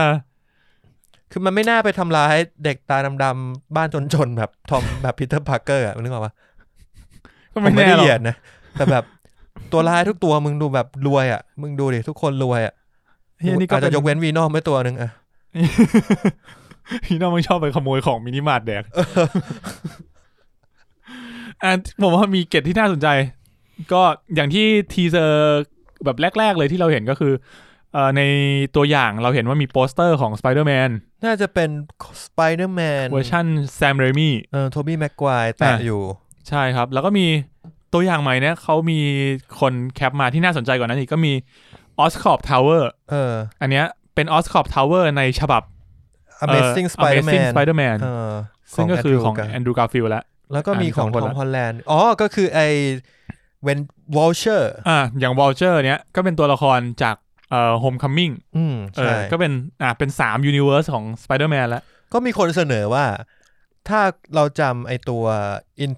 Into the Spider-Verse ได้คือตอนที่ Multiverse มัน collapse อะมันมีเหมือนเป็นการรวมจากสิ่งต่างๆจากจักรวาลหลายๆจักรวาลอ่ะมันรวมกันอยู่ในจักรวาลเดียวเช่นมันจะมีสิ่งก่อสร้างอะไรโผล่มาก็มีคนเสนอทฤษฎีว่าอาจจะเพราะไอ้ด็อกเตอร์สเตนทำสิ่งนั้นใน No Way Home ในจักรวาลนี้มันก็เลยเหมือนแบบเกิดความมั่วๆกันเกิดขึ้นก็จริงก็เป็นไปได้แล้วก็มีอีกอันนึงอันนี้เล็กมากผมหาไม่เจอแต่ว่ามีคนแคปมาเขาบอกว่าในหนังสือพิมพ์มันจะมีฉากหนึ่งที่ถือหนังสือพิมพ์ Daily Bugle แล้วอันนี้ก็จะมี reference ถึง Rhino กับ Black Catใช่2ตัวถ้า Rhino กับ Black Cat Rhino จะอยู่ในของ Andrew Garfield เช่นเดียวกับ Black Cat แต่ Black Cat ไม่เคยออกมาป่ะเหมือนมีตัวละครออกมาเคยออกมาหรอคือเป็นคนที่จะเป็น Black Cat แต่ไม่ได้มีฉากคือเหมือนกับว่าเหมือนกับเป็นหินว่าแบบตัวละครเนี้ยจะไปเป็น Black Cat ใช่ก็คือเหมือนตอนนั้นจะเป็นเลขาของไอ้ Harry Osborn ในเรื่องมั้งแต่ว่ายังคือก็มีข่าวว่าเขาจะพัฒนาตัวนี้ต่อแต่ว่าพอ Amazing Spider-Man 2 มันล่มมันเฟลมันก็เลยไม่ได้ทำต่อตัวละครนี้ก็เลยเงียบหายไปแต่ผมชอบ Amazing Spider-Man นะผมชอบเหมือนกันลึกๆผมว่าผมชอบที่สุดเลยนะ Amazing Spider-Man เอ็มม่าโตน่ะเหรอเอ็มม่าโตนี่คือสุดโอ้ยฉากที่แบบยิงใยไปแล้วใยกลายเป็นมือโอ้โหฉากนั้นบอกเลยน้ำตาไหล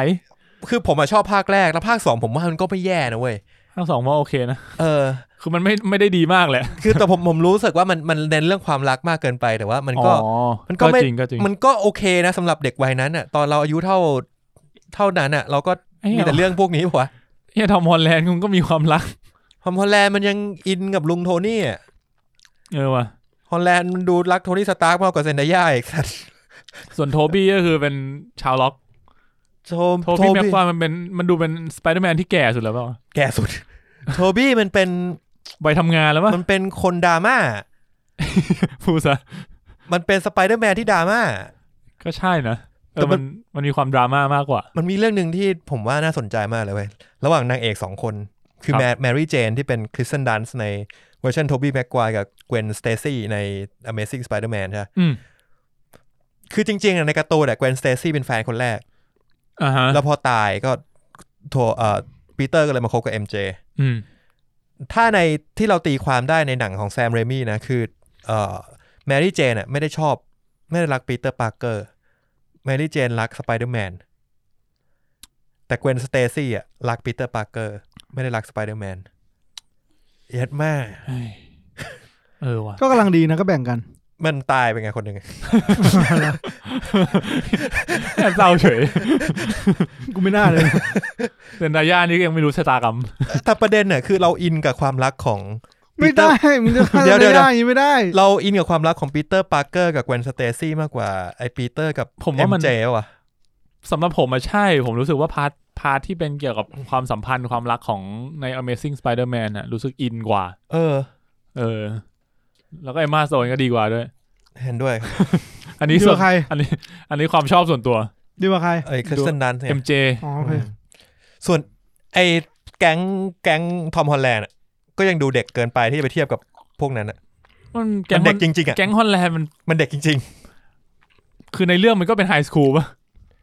ใช่ไหมใช่ถ้าเกิดว่าคือไฮสคูลใช่ไหมมึงนึกออกป่ะว่าโฮมคัมมิ่งอ่ะมันคือวัยเดียวกันกับอีโทบี้แม็กไกวร์ในภาคแรกกูให้ห่างกันปี2 ปีแต่มึงดูเลยดูแบบ กูยังจำฉากโทบี้ที่แบบว่าเหมือนไอ้เหี้ยถาดอาหารจะตกอ่ะเพราะว่า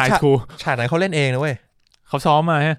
ก็น่าจะซ้อมแหละแต่ว่ากูคิดว่ามันน่าจะติดสกอตเทปหรืออะไรไว้ให้มันนิ่งได้มีดูมอร์เบียสจบแล้วรู้สึกไงครับเมื่อกี้ไม่ได้พูดไปแล้วก็หมายถึงกูพูดไปแล้วไงเอาเป็นแบบดูแล้วเป็นไงบ้างไม่ชอบอ่ะไม่ค่อยชอบสไตล์นี้ไม่ค่อยชอบสไตล์นี้ไม่ค่อยชอบฮีโร่แบบนี้ฮีโร่แบบไหนที่คุณชอบครับไอรอนแมนครับคุณมินดูวีนอมป่ะนะไม่ดูอาจจะไม่ชอบเหมือนกันถ้าไม่ชอบแบบแอนตี้ฮีโร่ aggressive กันไหมปะคุณไม่ชอบแอนตี้ฮีโร่ใช่ไหมแอนตี้ฮีโร่แปลว่าอะไรคุณมองไปดูสเตฟานคนละแอนตี้กันแอนตี้ฮีโร่ก็คือเป็นฮีโร่ที่ไม่ทำตามขนบธรรมเนียมอาจจะเป็นฮีโร่ที่ไอรอนแมนไงเดดพูลฮีโร่ที่มึงฆ่าคนได้จริงๆไอรอนแมนเกือบเลยนะฮีโร่ก็ฆ่าคนได้ทุกคนอ่ะไอรอนแมนเกือบนะฮีโร่ที่ผมว่านั่นแหละ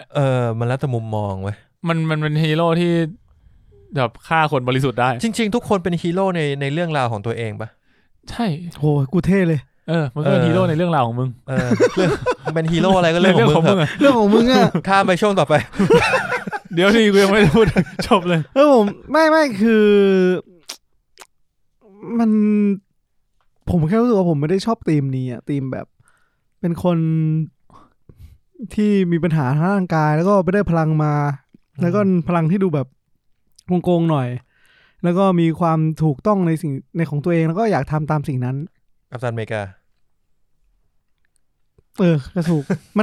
นได้พายได้กับทุกคนแหละกัปตันอเมริกามันคนดีไงกัปตันอเมริกามันคนดีแบบไม่อ่ะคือว่าเอาจริงกูรู้สึกว่ากัปตันอเมริกาเป็นคนทำเพื่อส่วนรวมกว่างงวะคือไม่ได้เป็นแบบคนดีขนาดนั้นแต่ว่าคำว่าคนดีมันยังไงอ่ะเราไม่สามารถ define คนดีได้เว้ยอย่างกัปตันอเมริกามันแบบว่าอ่ะมันจะเป็นอะไรก็ได้อ่ะมันจะตายก็ตรงนี้ก็ได้อ่ะแต่มันปกป้องอะไรบางอย่างอ่ะนั่นแหละคนดีถ้าเรารักสิ่งไหนเราต้องปกป้องสิ่งนั้นเว้ยไม่ใช่ทำลายสิ่งของข้ามใช่ไปดูอีเทอร์นอลซะฮะข้ามมาที่ช่วงต่อไปครับผมครับผมก็ในตัวอย่างมอร์เบียสนะครับมีสิ่งที่น่าสนใจที่เขาบอกกันก็คือว่ามึงพูดไปแล้วไม่ใช่เหรอยังไม่จบกูจะพูดให้จบให้กูพูดให้จบก่อนโอเคคืออย่างแรกคือเรื่องนี้มันก็น่าจะเชื่อมกับไอ้ Spider-Man ของทอมฮอลแลนด์น่าจะเชื่อมแหละแล้วก็ที่น่าสนใจก็คือเขาบอกว่านอกจาก Spider-Man เนี่ยไม่มี reference อะไรถึง MCU เลยก็อาจจะเป็นหินนิดหน่อยแล้วแต่คนจะตีความกันแล้วผมคิดว่าอย่างนี้นะคือ No Way Home จะเป็นจุดจบของ Spider-Man กับ Marvel ผมคิดงั้นจริงๆนะผมเห็นด้วยนะแล้วก็มีประโยคนึงผมไปฟังนักข่าวมาเขาบอกว่าเควินไฟกี้เขาเคยพูดว่าประโยคนี้เขาบอกว่า Spider-Man is the only superhero who can travel between cinematic universe เขาพูดคำนี้เพราะงั้นก็คำว่า cinematic universe เนี่ยก็เป็นคำที่น่าสนใจเสียรอบไม่ไปโผล่ DC เจอกับซูเปอร์แมน no I don't wear cape แต่แบบไม่อยากให้ทอมฮอลแลนด์เลิกเล่นเป็นสไปเดอร์แมนผมรู้สึกว่าเขารักบทเนี้ยพอแล้วป่ะผมว่าเขาก็คงแบบมันน่าจะดีลกันได้แหละคือมันไม่ได้เป็นเรื่องยากคือถ้าเกิดว่าสไปเดอร์แมนคำว่าการออกจาก MCU คือมันก็ไม่ได้ออกไปมันก็สามารถที่จะให้สไปเดอร์แมนกลับมาอยู่ในหนัง MCU บางเรื่องก็ได้ จริงๆมันไม่ได้เป็นเรื่องยากที่เขาจะผมไปดูใน TikTok อ่ะที่ตัวนะ แสดงข่าว TikTok เลย ไม่คือเขาไปรวมคลิปมาเว้ยหมายถึงว่ามันจะมีคลิปอันนึงที่เหมือนคนรายการนึงอ่ะสัมภาษณ์ทอมฮอลแลนด์ทอมฮอลแลนด์ก็บอกว่าเฮ้ยจริงๆผมไม่ได้ไปพูดอะไรขนาดนั้นแต่ผมขับรถไปเลยตอนข่าวออกมาว่าโซนี่กับมาเวลจะไม่ไปต่อด้วยกันอ่ะผมขับรถไปแล้วผมก็ไปคุยกับเขาบอกว่ามันจะมีทางไหนไหมที่อย่างน้อยๆอ่ะผมยังได้เป็นสไปเดอร์แมนอยู่คือกูไม่สนหรอกว่ามึงจะยังไงแต่กูอยากเป็นสไปเดอร์แมนคือมันบอกว่าเบสเคสก็คือรวมยังไปต่อด้วยกันได้นั่นคือเบสเคสแต่ว่าถ้าไปต่อด้วยกันไม่ได้จริงๆมีทางไหนไหมที่แบบเรายังจะเป็นสไปเดอร์แมนต่อไปได้อะรวมวีนอมได้ไหมหรือทำสไปเดอร์เวิร์สได้ไหมอะไรเงี้ยเขาพูดอย่างนี้เหรอถ้าเกิดเป็นทางออกเนี่ยก็คือเขา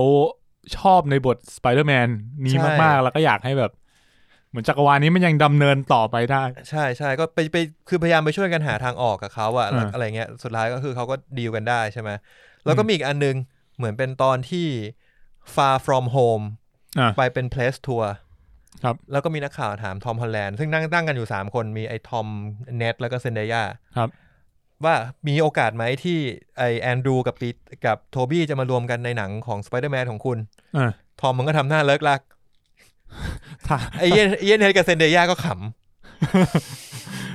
ว่านั่นแหละต้นกำเนิดของข่าวไอ้นั่นแหละตั้งแต่วันนั้นเป็นต้นมาแอนดรูการ์ฟิลด์ก็อยู่ในหนังทำแบบคือมันไม่ได้แบบเลิกลักแบบจับทางได้นะเว้ยแต่ว่ามันก็แบบลุกลี้ลุกลนอ่ะเริ่มแบบเหมือนแบบกูตอบไงดีวะแล้วก็ตัดไปเลยเว้ยน่าจะตอบว่าวิวซีอะไรเงี้ยคือตอบยังไงมันก็ตีความไปเองได้หมดเลยเพราะฉะนั้นมันตอบยากเหมือนกันนะก็ตอบแค่ว่าอย่างวิวซีก็เป็นคำตอบที่ดีนะก็แบบถ้าจะมาก็มาวิวซีวันเดย์แต่มึงก็รู้ว่าทอมฮอลแลนด์มันโกหกไม่ค่อยเป็นโกหกไม่ค่อยเก่งมันเป็นคนที่แบบว่าอีกตัวหนึ่งก็คือมาร์ค ลาฟาโลได้ข่าวมาตัวนี้ก็ในตอนไปทัวร์ Infinity War มาร์ค ลาฟาโลถามว่าเรื่องนี้จบยังไงมาร์ค ลาฟาโลสัมภาษณ์อยู่กับไอ้ War Machine มาร์ค ลาฟาโลบอกทุกคนตายหมดเลยครับชื่อ War Machine หันควับไอ้สัตว์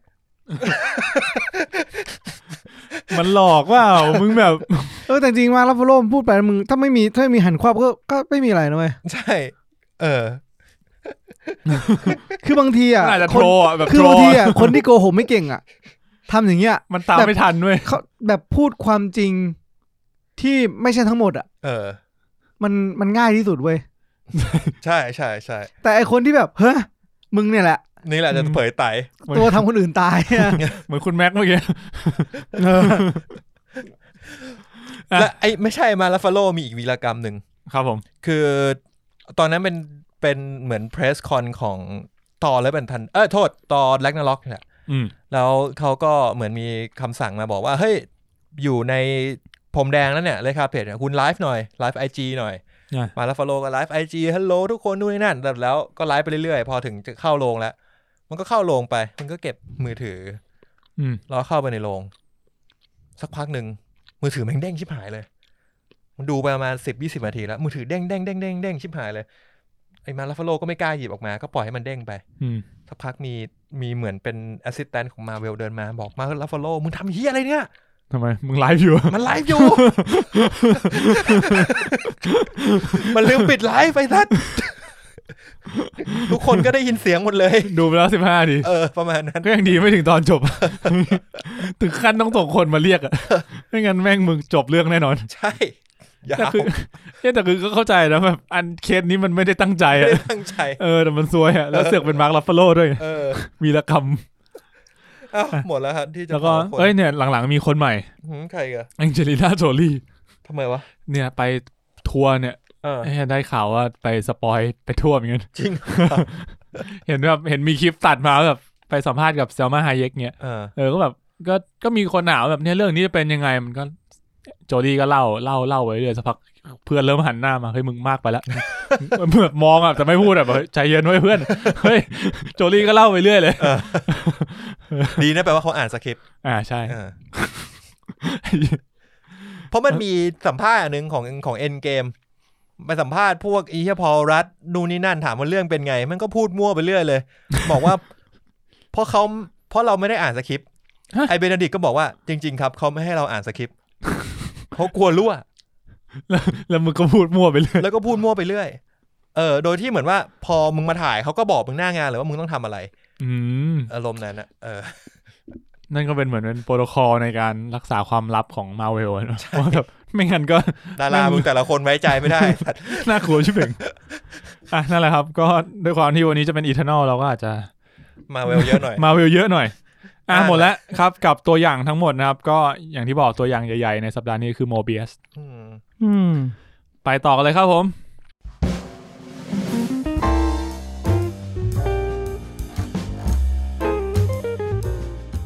ต่อกันเลยนะครับกับข่าวในสัปดาห์นี้มีไม่เยอะเท่าไหร่นะครับนี่มึงถึงข่าวอีกเหรอวะข่าวเร็วมากบอกเลยครับเริ่มที่ซีรีส์ที่เป็นแก้วตาดวงใจของคุณมีนะครับกับ Snowpiercer นะครับซีซั่น3ก็ได้ประกาศออกมาแล้ววันฉายคือ24มกราคมนะครับผมโอ้ยนานไปเป็นไงครับซีซั่น2 Snowpiercer ดูจบยังเนี่ยจบแล้วถึงปัจจุบันแล้วก็มันก็ไปของมันไปเรื่อยๆไปเรื่อยๆแต่ไม่ใช่ Snowpiercer ละเหรอแต่ว่าแบบ Snowpiercer คือเหตุผลที่มนุษยชาติมันออกมาเพื่อที่จะดำรงอยู่รอดใช่ไหมล่ะแล้วมันก็ไปด้วยคีย์เนี่ยไปเรื่อยๆจะไปไหนก็ไปตามนั้นแหละโอเคก่อนมีมาก็ดูเบื่อเมื่อไหร่ก็เลิกคิดถึงเมื่อไหร่ก็กลับไปดูแต่ไม่ได้ว้าวแล้วโอเคอันนี้จะเป็นประกาศจากทางช่อง TNT ที่เป็นของอเมริกาก็ส่วนทาง Netflix เนี่ยคงต้องรอประกาศอีกทีว่าเขาจะเอาเข้ามาฉายเมื่อไหร่นะครับครับผมถัดมานะครับกับนักแสดงหน้าใหม่ครับกับงานใหม่ของโรเบิร์ต ดาวนี่ จูเนียร์แล้วก็แมท เดมอนนะครับโอ้ยเชี่ยข่าวนี้กับหนังใหม่ของคุณคริสโตเฟอร์ โนแลนครับผมพัมสุดท้ายแล้วป่ะยังอะไรเขาจะได้เล่นเรื่องชื่อเรื่องว่าอะไรวะ Oppenheimer ก็คือเป็นนี่มันพ่อเอ็ดเวิร์ดพ่อเอ็ดเวิร์ดชื่อนี่เหรอใช่เอ็ดเวิร์ดเอลิกนะโอเวนไฮม์อีลิกเหรอมันเข้าชื่อจากนี้ดิ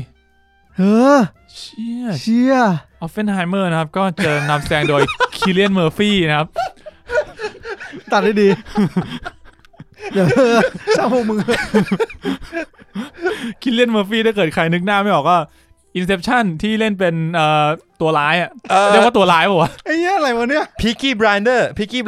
ตัวพระเอก Peaky Blinder Peaky Blinder ที่เป็นพระเอกกูอุตส่าห์พยายามแนะนำหนังที่เขาเล่นกับโนแลน Batman Scarecrow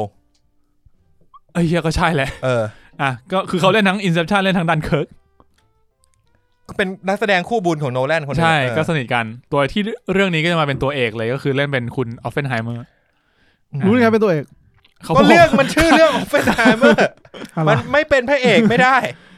มันกูก็ไม่รู้มันเป็นพระเอกหรือเปล่าแต่มันเป็นคนชื่อออฟเฟนไฮเมอร์แล้วก็จะมีเอมิลี่ บลันต์ด้วยก็จะมาไหมแสดงนะมาแสดงดิเพื่อนมาทำไมเรา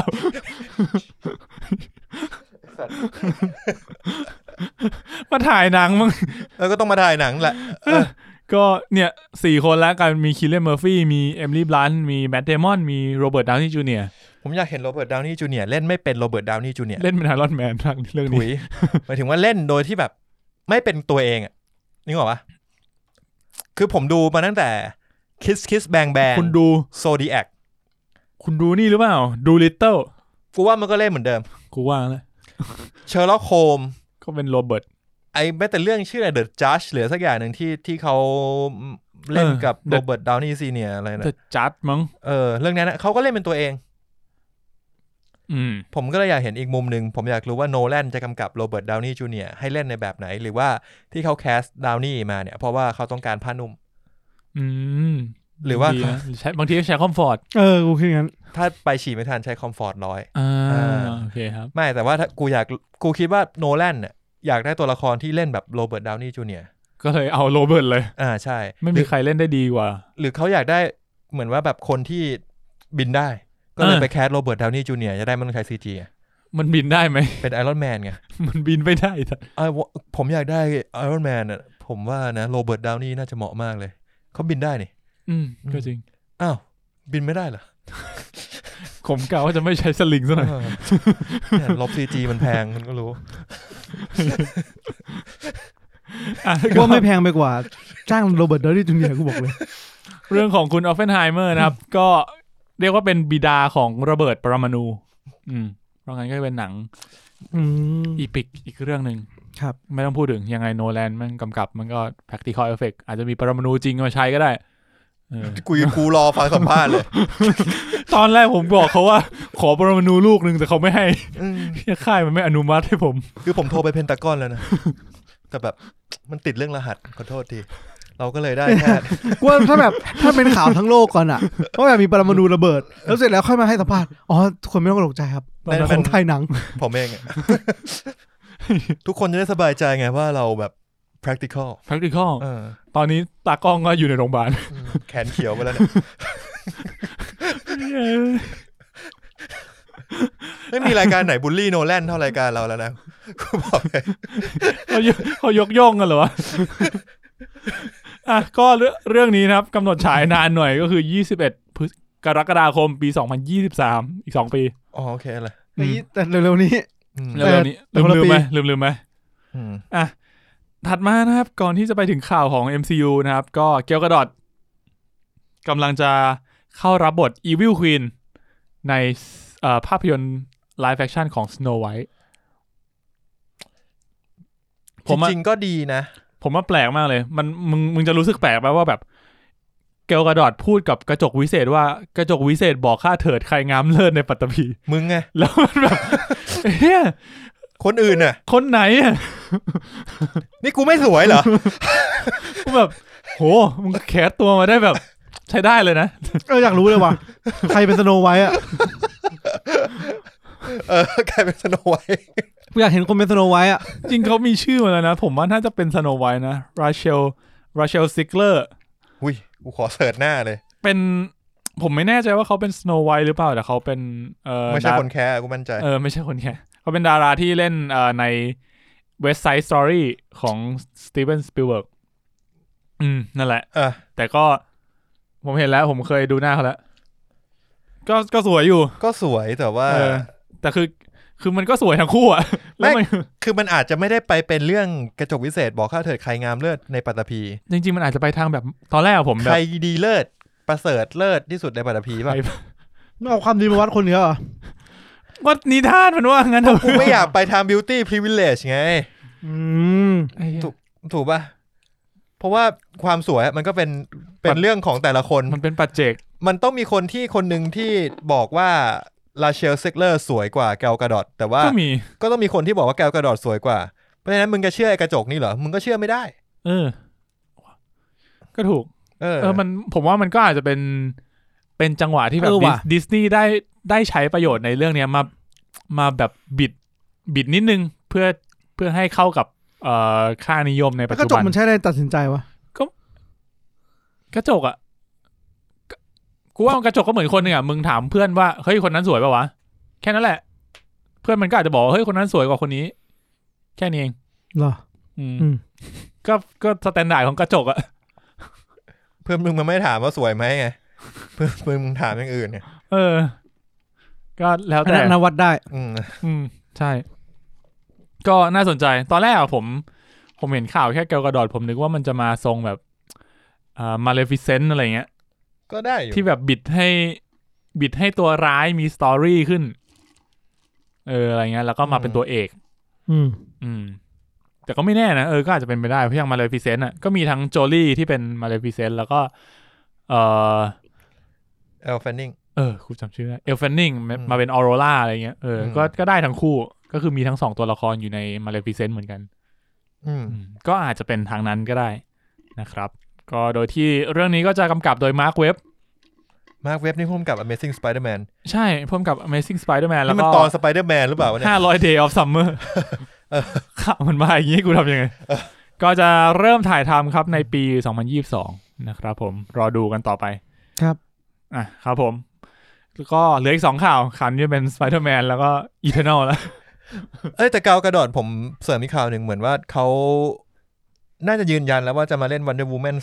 3 อ๋อใช่ใช่แต่จริงๆผมว่ามันเป็นข่าวที่ผมไม่ค่อยแปลกใจนะยังไงก็ต้องเล่นอ่ะมันแบบก็มีข่าวว่าจะสร้าง Wonder Woman 3แล้วก็แบบจะไม่เอาแกกระดอดมึงจะเอาใครมาเป็น Wonder Woman อ่ะมาพอเขาคอนเฟิร์มแบบอ๋อโอเคก็ตามที่คิดแหละครับผมก็น่าจะกลับมาเหมือนเดิมไม่ต้องกลัวว่าภาค3เราจะเปลี่ยนคนกลายเป็นเฮนรี่คาวิลเงี้ยคงไม่ใช่ไม่มีทางครับผมข่าวครับไม่อยากนึกภาพเพราะเฮนรี่คาวิลใส่ชุด Wonder Woman เลยครับอย่านึกเลยครับผมว่าถัดมาครับ Spider-Man No Way Home นะครับมีข่าวมาว่าจะยาวประมาณ2ชั่วโมง39นาทียาวกว่า Eternal ป่ะ Eternal ยาวเท่าไหร่วะ2:40ป่ะ Eternal Run Time 2ชั่วโมง37เชี่ยยาวกว่า Eternal อีกยาวกว่า Eternal 2นาทีเห็นไหมมึงต้องออกมาให้ครบแล้วล่ะถ้างั้นเนี่ยตัวละครเยอะพอกันก็อาจจะเป็นไปได้ตอนแรกอ่ะมึงดู Eternal อ่ะมึงรู้สึกว่าแบบตัวละครเยอะแล้วผมอ่ะไม่เยอะกูไม่รู้สึกว่าตัวละครเยอะเลยไอ้เหี้ยแม่งมี10ตัวใช่ใช่กูรู้สึกว่าตัวละครไม่เยอะเลยจริงๆนะแต่มันมี Eternal 10ตัวจริงๆใช่เยอะกว่า Avenger อีกสัตว์ใช่แม่งเยอะกว่า Avenger ภาคนึงอีกนั่นแหละก็จะเป็นหนังSpider-Man ที่ยาวสุดไม่ควรยาวกว่านี้แล้ว Spider-Man อ่ะก็อย่างที่ตั้นบอกถ้ามันยาวขนาดนี้ก็น่าจะมีตัวละครให้เล่นเยอะนะก็เลยต้องยาวขนาดนี้คือตัวร้ายมันก็มาหมดเลยอ่ะนั่นดิเราเห็นทั้งไลโน่ก็เห็นป่ะในตัวอย่างเหมือนคุ้นๆเหมือนโผล่มานิดนึงมีไลโน่มีออกโตปัสเงี้ยมันชื่อออกโตปัสป่ะด็อกเตอร์ก็ด็อกไอสัตว์ด็อกแล้วก็มีกินกอบลินเงี้ยก็มาออกโตปัสก็ได้มีกินกอบลินมีด็อกแซนแมนมีอิเล็กโทรมีไลโน่ไอ้เหี้ยคือตัวร้ายมันมาจากทุกจักรวาลแล้วและแอนดรูว์ การ์ฟิลด์กับโทบี้มึงจะไม่ตามมาจริงเหรอแอนดรูว์ การ์ฟิลด์กับโทบี้อยู่จักรวาลอยู่ในหนังภาคเก่าของมันก็เกือบแพ้ทุกภาคมันก็อาจจะไม่ชนะมันก็ไม่ชนะแต่เรามีด็อกเตอร์สเตนเนี่ยว่ะด็อกเตอร์สเตนบอกกูคนเดียวไม่พอเหรอไอ้จริงนะเดี๋ยวกูจะสปอยล์ What If พอมันมองแบบด็อกเตอร์สเตนถ้าสู้กับกินกอบลินด็อกเตอร์สเตนก็ไม่น่าเกินมือเท่าไหร่นะกินกอบลินจะเอาเหี้ยอะไรไปสู้ด็อกเตอร์สเตนมันสู้เกือบชนะธานอสนะเว้ยในอินฟินิตี้วอร์แล้วถ้ามันไม่มีถุงมือมันชนะธานอสไปแล้วกูว่าสเตนเนี่ยมันคือกูว่ามันน่าจะกูว่าเผลอๆจักรวาลที่เราอยู่ไม่อาจจะเป็นจักรวาลที่อ่อนที่สุดของสเตนกันนะเว้ยรู้สึกงั้นอะกูว่ามันคงแต่งเรื่องหาวิธีอะไรก็ได้ถ้ามันสเตนเหมือนแบบมาสู้ไม่ได้จริงเลยต้องให้สไปเดอร์แมนคือมันอาจจะมีภารกิจที่ให้สเตรนไปทำหรือเราไปดูชางชี่ที่เราเห็นว่องสู้กับ Abomination ใช่ไหมว่องอาจจะแบบเจ็บหนักต้องบอกด็อกเตอร์มาช่วยหน่อยสเตนเลยบอกว่าเฮ้ยปีเตอร์ที่เหลือมึงจัดการตัวมึงเองนะตัวร้าย5ตัวกูไปดูว่องก่อนแล้วที่มึงเสกมาเมื่อกี้มึงบอกกูเองนะเมื่อกี้มึงก็กวนกูไล่อยู่ดีๆเราอย่าเพิ่งเดาไปขนาดนั้นเรามาที่ข่าวต่อไปครับผมก็ข่าวสุดท้ายคือEternal จะไม่ได้ฉายในประเทศซาอุดิแล้วก็คูเวตแล้วก็กาตาร์เนื่องจากกองเซ็นเซอร์ของแต่ละประเทศเนี่ยขอให้มีการเอาฉากที่เป็นตัวละครที่เป็นเกย์ออกไปนี่มันนิดเดียวเองนะแต่ผมเข้าใจนะชอบมากเลยนะผมเข้าใจนะถ้าเอาฉากนั้นฉากที่เป็นช่วงนั้นออกไปตัวละครนี้มันไม่เหลืออะไรเลยด้วยใช่มึงตัดตัวนี้ออกไปเลยทั้งแรงจูงใจทั้งแต่ผมชอบประเด็นความหลากหลายที่มีอยู่ใน Internal มากเลยคือเล่นมันไม่ฝืนเลยไม่ยัดเยียดเลยไม่ฝืนเลยมันดีมากเนี่ยมีนไม่ดูอย่างเช่นอย่างตัวละครมัคคารีก็เป็นคนใบ้จริงๆเหรอเขาเป็นคนใบ้จริงๆแบบเป็นคนใบ้ตั้งแต่เกิดโอเคแล้วก็ในเรื่องก็คือใช้ภาษามือตลอดสื่อสารกับเพื่อนแต่อันนี้ข่าวเนี้ยผมต้องบอกว่าเมื่อกี้ผมเพิ่งเข้าทวีตเหมือนว่าดิสนีย์ยอมมั้ยอาจจะยอมตัดแต่มาร์เวลไม่ยอมตัดนะเหมือนแบบกำลังคือเท่าที่ได้ยินคือแบบมันคุยกันแบบดีลอยู่คือมาร์เวลมันไม่อยากตัดเลยมาร์เวลไม่อยากตัดเลยซึ่งดิสนีย์ไม่ควรตัดซึ่งผมว่ามันยุคนี้แล้วมึง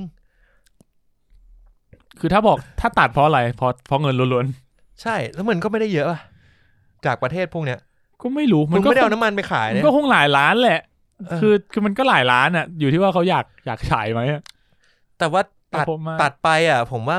มันเสียหลายๆอย่างนะความน่าเชื่อถือขององค์กรก็อาจจะไม่ค่อยมี ดิสนีย์มันบางทีมันก็ชอบทำอย่างเงี้ยแหละมึงคิดดูดิมาเวลอ่ะมาเวลมันยืนมันสู้ได้นะมันกูว่ามันสู้ได้ด้วยความที่แบบถ้ามึงบอกว่าเป็นดิสนีย์อ่ะแต่คือมาเวลอ่ะมันอาจจะดังกว่าดิสนีย์ก็ได้นะมาเวลพองหนังกู 3,000 ล้านมึงเอากูปะล่ะคือมาเวลทำเงินให้ดิสนีย์มันไปเยอะมากแล้วถ้าแบบว่ามึงจะเกิดความขัดแย้งกันแล้วแบบคือจะบอกว่าสั่งได้มันก็ได้อะแต่ว่าแบบไม่เขามีประเด็นกันอยู่ด้วยนะอย่าลืมว่าเรื่องสกาเลตโยฮันสันก็เพิ่งจบไปไม่นานใช่เพราะอย่างเควินไฟกี้ก็คือแบ็คแบบไปทางสกาเลตใช่มากกว่าเพราะงั้นแปลว่ามันมีคอนฟลิกต์กันอยู่แล้วใช่ภายในรอยร้าวเล็กๆนั่นแหละครับก็ย้ายไปให้หมดไปสร้าง Marvel Studio เองไม่ดิแต่เขาก็เพิ่งซื้อ Fox เอา X-Men มาให้มึงรอก่อนโซนี่ก็ดีลสไปเดอร์แมนมาแล้วอะไรอย่างงี้ก็เป็นไปได้มึงใกล้ครบแล้วนะมึงเหลือเอา DC มาด้วยอ่ะแค่นั้นหมดแล้วครับนี่คือข่าวทั้งหมดนะครับในสัปดาห์นี้นะผมปิดท้ายด้วย Eternal Rating นะครับตอนนี้ก็มะเขือเน่าไปเรียบร้อยแล้วนะครับกับล่าสุดเท่าที่ผมดูเมื่อเช้าก็คือ 48% แล้วก็ออเดียนอยู่ที่ 81% อันนี้อาจจะลดลงนิดนึงแต่ว่าก็อย่างที่บอกเรตติ้งมันก็คือความเห็นของคนกลุ่มนึงอ่ะก็อยู่ที่ว่าคุณจะใช้มันยังไงเนาะส่วนตัวงงมากว่าทำไมมันเน่ากูงงจริงกูไม่เข้าใจผมก็ไม่ค่อยแน่ใจแต่อาจจะเข้าใจได้นะผมว่าคะแนนสำหรับผมอ่ะผมว่าเรื่องนี้มันค่อนข้างคือไม่ได้สนุกขนาดแบบตาตึงอ่ะก็เข้าใจแต่มันก็ดีอ่ะมันไม่แย่มีคนเปรียบเทียบกับแบ็ควีโดเยอะคือแบ็ควีโด 81% น่ะแล้วเรื่องเนี้ย 48% งี้เหรอคือมันก็เลยเหมือนว่าเฮ้ยมันต่างกันเกินไปหรือเปล่ามันอาจจะอยู่ที่ความคือคะแนนมันอยู่ที่ความคาดหวังมั้งเขาอาจจะคาดหวังไว้สูงก็ได้นะกับเรื่องนี้มันบิวไว้เยอะทั้งตัวแบบตัวมาเวลทั้งตัวนักแสดงหลายๆคนเห็นมีข่าวว่าเขาจะตอนแรกมาเวลบอกจะส่งเรื่องนี้ชิงออสการ์ภาพยนตร์ยอดเยี่ยมตอนนี้น่าจะเขาปะล่ะเฮดโดเอางั้นเลยมั่นใจมากแต่กูว่าถ้าเกิดไปภาพยนตร์ยอดเยี่ยมกูว่าไม่ได้กูยังไม่ถึงเรื่องนี้มันมีความครึ่งกลางๆระหว่างหนังยอดเยี่ยมกับหนังมาเวลอยู่เหมือนมันพยายามจะเป็นหนังที่ดีแต่ก็ยังบอกว่าแต่ยังมีความเป็นมาเวลแต่กูก็ยังต้องมีซูเปอร์ฮีโร่สู้กันผมว่าเรื่องนี้ก็ยังมีความเป็นมาเวลอยู่สูงนะใช่แต่คือมุกตลกในเรื่องผมก็ชอบอยู่แล้วสไตล์มาเวลอ่ะผมว่าจังหวะมันดีแล้วมันเป็นจังหวะที่เราชอบอ่ะจังหวะของความตลกแบบมาเวลอ่ะมันก็เลยทำให้เรื่องนี้มันดูแล้วเพลินตั้นอยากจะพูดอะไรนอนสปอยเลอร์ไหมหรืออยากจะสปอยเลอร์ไปเลยจะเอาเลยป่ะเอานอนสปอยเลอร์ก่อนดิก็เนี่ยนอนสปอยเลอร์ก็รวมๆแล้วถ้าถามว่าเรื่องนี้เกี่ยวกับอะไรเนี่ยเรื่องย่อสั้นๆก็คือกลุ่ม Eternal อ่ะก็เป็นสิ่งมีชีวิตกลุ่มหนึ่ง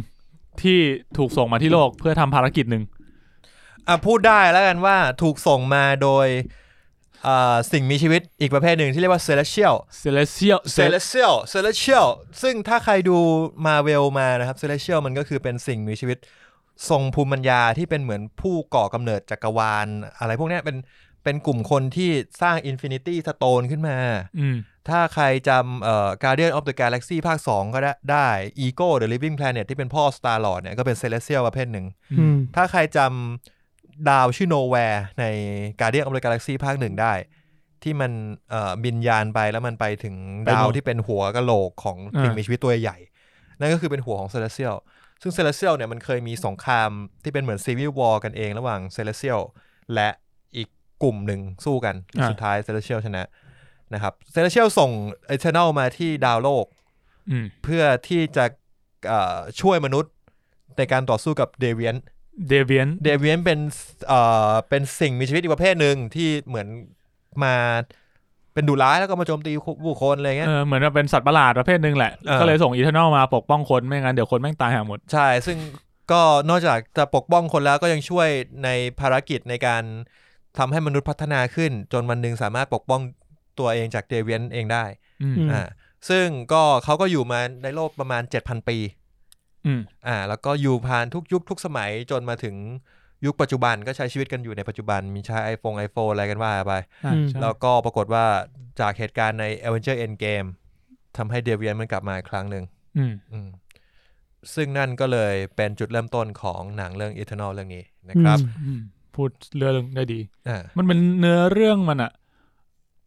จะว่าเล่ายากก็ยากนะจะว่าเล่าให้สั้นก็ได้ ใช่ เรื่อง Eternal เนี่ย เอางี้คือ Eternal เนี่ยมันส่งมามี10 คน10 คน ซึ่งถ้าไล่ชื่อก็คงจำไม่ได้เปิด IMDb หน่อยนำโดย พูดไปก่อนนำโดย leader ชื่อ Ajax นะครับผม Ajax คือ Salma Hayek เดี๋ยวผมไล่ชื่อตัวละครให้ฟังเลยก็คือ IMDb กูอยู่ไหนผมเจอแล้ว IMDb เกมมาชานเป็นเซอร์ซี่แล้วก็ริชาร์ดแมดเดนเป็นอีคาริสนะครับแล้วก็แองเจลิน่าโจลี่เป็นทีน่าเซลมาไฮเยกเป็นมาบอกความสามารถแต่ละตัวไหมไปด้วยกันเลยก็ได้ก็คือเอาเซอร์ซี่เอาเซอร์ซี่ก่อนเพราะว่าเป็นเขาเรียกว่าเป็นนางเอกแล้วนางเอกของเรื่องเจมมาเฉินนะครับพลังของเซอร์ซี่เนี่ยมันคือการเสกมันคือการเปลี่ยนวัตถุเปลี่ยนสถานะวัตถุแต่ต้องเป็นวัตถุที่ไม่ได้มีชีวิตจิตใจ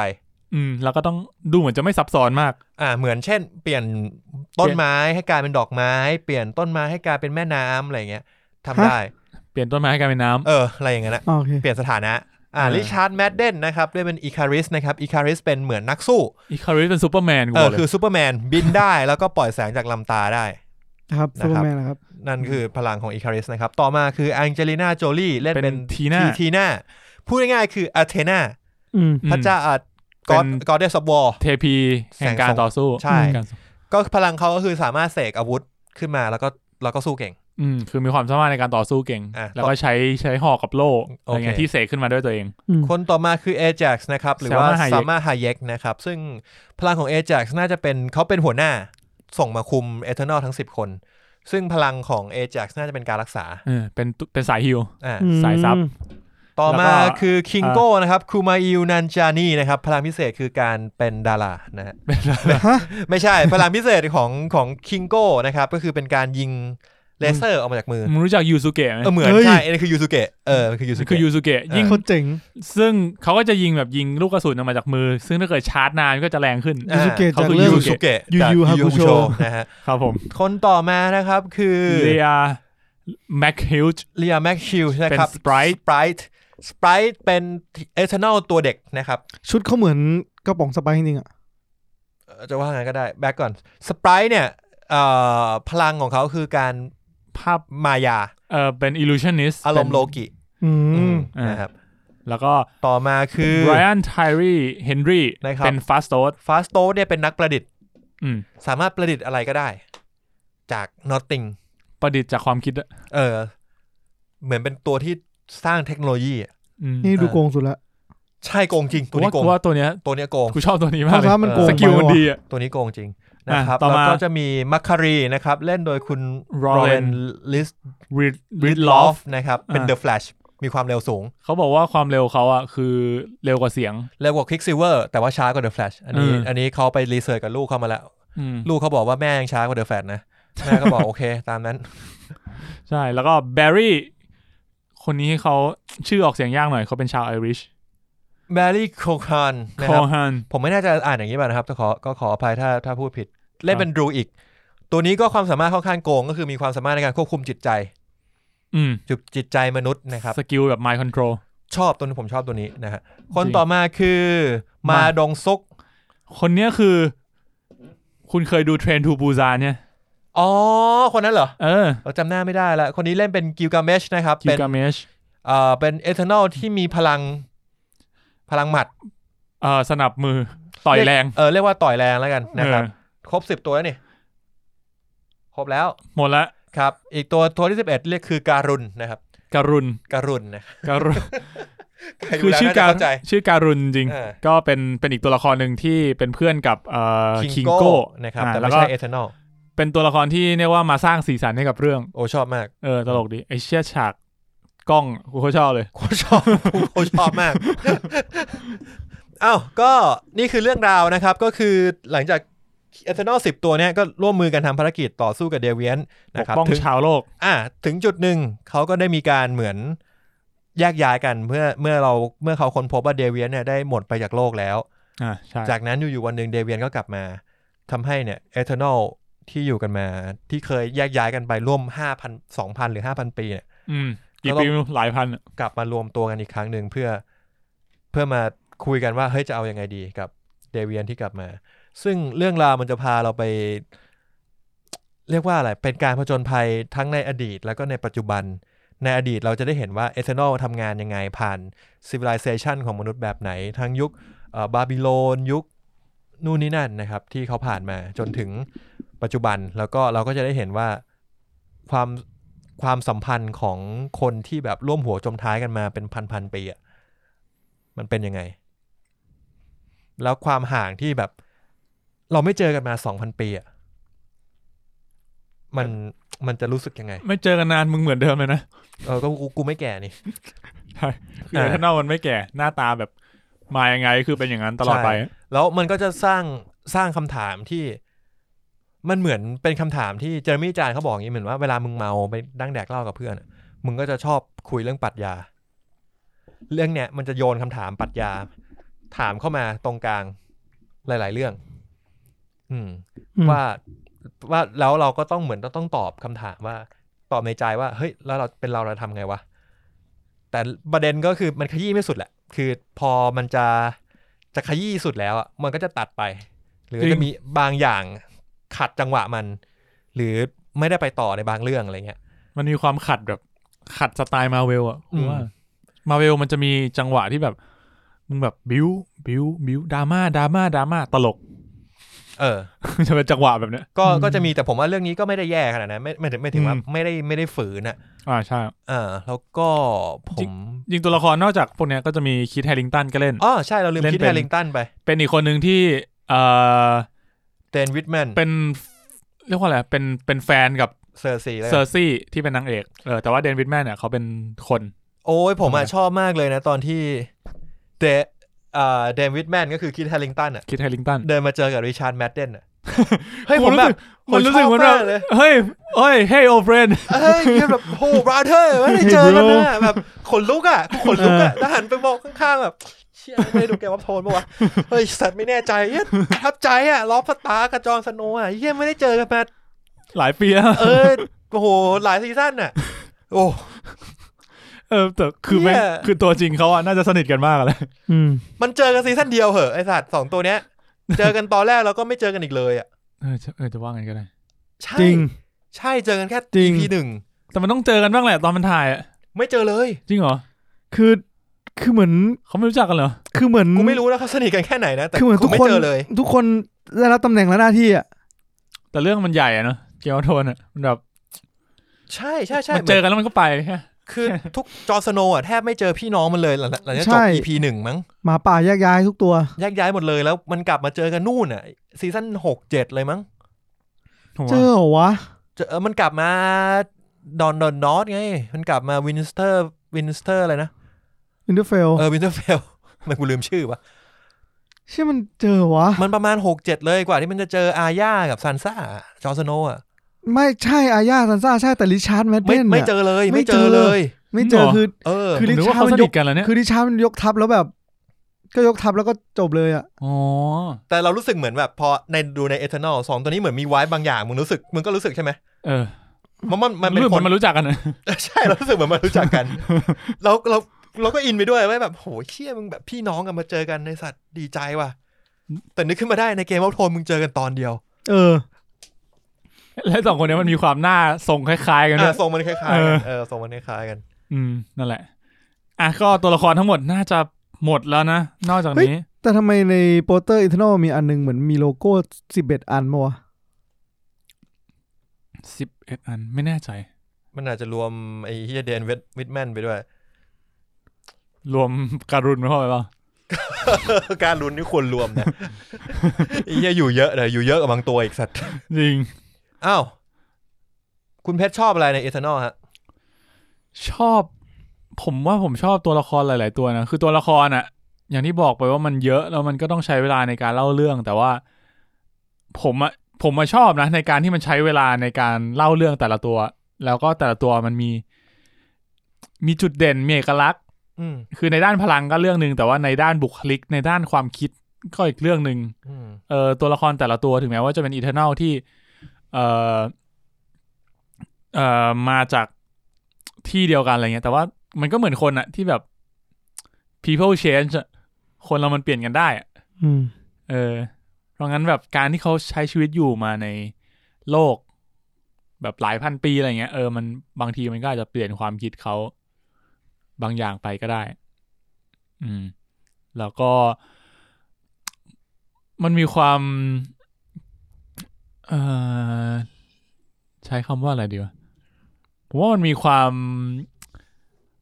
เพลิดเพลินในแบบของ Marvel ที่ไม่ได้ Marvel มากเกินไปมันเป็นหนังที่ไม่ได้เร็วมากนะมันช้าพอสมควรนะแล้วมันใช้เวลาด้วยมันช้าแต่ว่ามันไม่น่าเบื่อเลยนะสำหรับผมผมมันไม่น่าเบื่อนะคืออย่างอินดิเคเตอร์ที่ผมใช้ประจำคือการดูนาฬิกาเรื่องนี้ผมไม่ได้ดูเลยสักครั้งใช่พอรู้สึกว่าเรื่องมันแบบมันโปรเกรสไปเรื่อยๆแล้วเราก็ได้ข้อมูลมาเรื่อยๆมันไม่ช้าเท่าดูนก็ช้าแต่ผมก็ไม่ได้ดูนาฬิกาดูนมันแบบมันช้าอีกแบบนึงว่ะเรื่องนี้มันก็ไม่ได้ช้าแบบนั้นเหมือนกันดูนมันช้าเพราะมันต้องการสร้างบรรยากาศนะแต่เรื่องนี้มันก็แค่มีเรื่องให้เล่าเยอะมันก็ไปเรื่อยๆเหมือนมันช้าเพราะเรื่องมันเยอะแต่ว่ามันแค่ไม่ถึงไคลแม็กซ์สักทีจริงๆเอาจริงๆนะไคลแม็กซ์เป็นส่วนที่เฮี้ยที่สุดของเรื่องพูดได้ป่ะผมว่าเห็นด้วยคือผมว่ามันไม่ได้แย่นะแต่ว่ามันดรอปลงอ่ะแต่ว่ามันรู้สึกว่าคุณค่าของหนังที่สร้างมามันลดลงเพราะไคลแม็กซ์แต่พวกแบบอย่างที่ตั้นบอกแบบคำถามต่างๆที่มันคุยกันในชีวิตอะไรเงี้ยสิ่งที่มันแบบสอดแทรกเข้าไปในเรื่องอ่ะมันดูมีคุณค่ามากกว่าตอนจบใช่ผมชอบมากกว่าตอนจบมันมีความมาเวลอย่างหนึ่งคือมันง่ายไปจบง่ายจริงจบง่ายไปผมรู้สึกจบง่ายแล้วก็จบแบบมีบางช่วงผมงงด้วยต้องแบบมานั่งคิดว่าแบบมันใช่อย่างที่กูคิดปะวะว่ามันอย่างนี้ ว่ามันจบแบบนี้อะไรเงี้ยก็รู้สึกจบง่ายไปจริงๆส่วนไอ้เรื่องปลายทางอย่างหนึ่งที่ชอบคือไอ้ที่ตั้นบอกคือด้วยความที่มันมาโลกตั้งแต่ยุคแบบ BC ก่อนคริสต์ศักราชอะไรเงี้ยเพราะงั้นมันก็จะมีฉากในอดีตเพียบเลยเว้ยผมชอบเวลามันเล่าพวกนั้นผมชอบบาบิโลนบาบิโลนโคตรสวยเลยมันก็จะแบบมีภาพไปเห็นแบบอารยธรรมต่างๆบนโลกที่เคยมีอะไรเงี้ยที่สำคัญคือส่วนใหญ่ที่มันเอามาก็จะเป็นอันที่ดังๆแหละที่เราแบบเคยได้ยินมาอะไรเงี้ยเราก็จะแบบเห็นแล้วตรงนั้นก็เป็นจุดที่ชอบเหมือนกันแต่ว่าตอน 2,000 ปีนานเลยหมายถึงว่าที่มันไม่เจอกันก็คือตั้งแต่มนุษย์เริ่มสร้างอารยธรรมตอนนั้นบอกมันเลิกกันไปกี่ปีแล้ว5,000 ปีป่ะคบกันมา 5,000 ปีแล้วก็ไม่ได้เจอกัน 2,000 ปีแล้วก็ประมาณ 2,000 ปีที่แล้วเขาทิ้งฉันไปฉากนั้นกูขำนี่ไปเหมือนไอ้เหี้ยคิดแฮร์ริงตันมันเป็นแบบมันมาจีบมันเหมือนว่ามาจีบเซอร์ซี่จอห์นสโนว์มาจีบเซอร์ซี่ไอเลิฟยูแล้วกูดูแบบเชี่ยมันพูดคำนี้ไม่ได้มั้ง กลับมาที่ Eternal ก็คือเหมือนว่าเขาเป็นแฟนกันเหมือนว่าอยู่ในชีวิตปัจจุบันเซอร์ซีก็เป็นเหมือนอาจารย์สอนไอตัวจอห์นสโนว์ก็เป็นเหมือนอาจารย์แล้วก็จีบกันเป็นแฟนกันอะไรเงี้ยแล้วก็แบบตอนนั้นไอจอห์นสโนว์ก็ไม่รู้ว่าไอเหี้ยเนี่ยมันเป็น Eternal อยู่มา 5,000 ปีแล้วจนเจอเหตุการณ์นึงทำให้มันรู้ว่าไอเหี้ยเนี่ยมันไม่ใช่คนละจริงๆไอเหตุการณ์เนี้ยมันมีในตัวอย่างด้วยผมก็เลยคิดว่ามันไม่ได้สปอยอะไรคือมันมีในตัวอย่างและประโยคพวกเนี้ยมันก็มีคุยในตัวอย่างก็คือมันเป็นฉากที่เซอร์ซีมาเล่าให้คิดแฮร์ริงตันฟังว่ามันเป็นเอเทอร์นัลนะอะไรอย่างงี้ซึ่งมันก็เลยเล่าว่าตอนนั้นมันเคยคบกับอีคาริสซึ่งอีคาริสเนี่ยก็คบกันมา 5,000 ปีแล้วก็ประมาณช่วงมา 2,000 ปีที่แล้วอยู่เขาก็หายไปไอ้เหี้ยด่าเหลอเลยไอ้เหี้ยแบบไอ้เหี้ยกูรู้จักกันมามึงมากี่ปีนะกูจีบมึงเหมือนจีบมึงอยู่อาจจะคบกันมา2 ปีรู้สึกว่านานแล้วไอ้เหี้ยปีหน้าอาจจะแต่งงานเชี่ยมึงคบกับแฟนเก่ามา 5,000 ปีสัตว์เขาถึงได้บอกไงว่าความสัมพันธ์เรามันเทียบกันเป็นตัวเลขไม่ได้เว้ยความรักไม่ใช่เรื่องของเวลาไม่ใช่เรื่องของเวลาจะ 5,000 ปีมันก็เท่านั้นน่ะเทียบกับปี2 ปีเทียบกันไม่ได้ใช่5,000 ปีมันนานมากเลยบอกตรง กูแบบไอ้เหี้ยคำถามกูผุดเต็มหัวเลยแบบเฮีย1,000 ปีมึงอยู่กันได้ยังไงวะสัตว์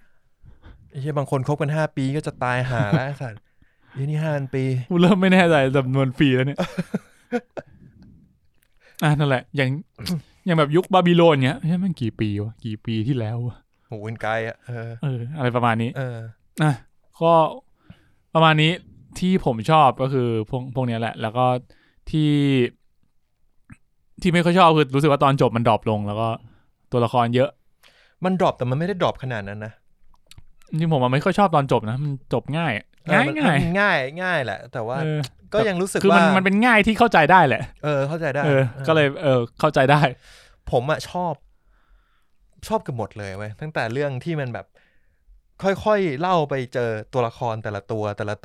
ว่าแต่ละตัวเนี่ยช่วงที่มันเบรกอัพกันไปทีมกันกระจายกันไปมันไม่ทำอะไรมานู่นนี่นั่นบางคนก็ดราม่าบางคนก็เฉยบางคนก็แบบเฮียแม่งสนุกมากที่มันได้ทำอะไรแบบนี้แล้วเพลินมากเลยตอนนี้เล่าไปเรื่อยจนค่อยๆไปเจอจุดหักมุมจุดนู่นนี่นั่นอ่ะซึ่งผมว่าจุดหักมุมมันก็อลังการไปนิดนึงป่ะจุดไหนวะตรงนี้อาจจะต้องไปพูดในช่วงสปอยแต่ผมชอบพวกประเด็นที่มันก็จริงๆมันก็พูดไว้ในหนังอะว่าพูดเป็นตัวอย่างแหละมันเป็นเหมือนกลุ่ม ignorant ก็ว่าได้นะเว้ยทั้งที่มันมีความรู้สึกเหมือนคนธรรมดาแต่ว่ามันไม่สามารถยื่นมือเข้าไปช่วยได้อะเพราะว่ามันไม่ให้แทรกแซงมนุษย์มันคำโจทย์มันคือต้องการให้มนุษย์เนี่ยพัฒนาไปในแบบที่มนุษย์เป็นมนุษย์จริงๆเพราะฉะนั้นเนี่ย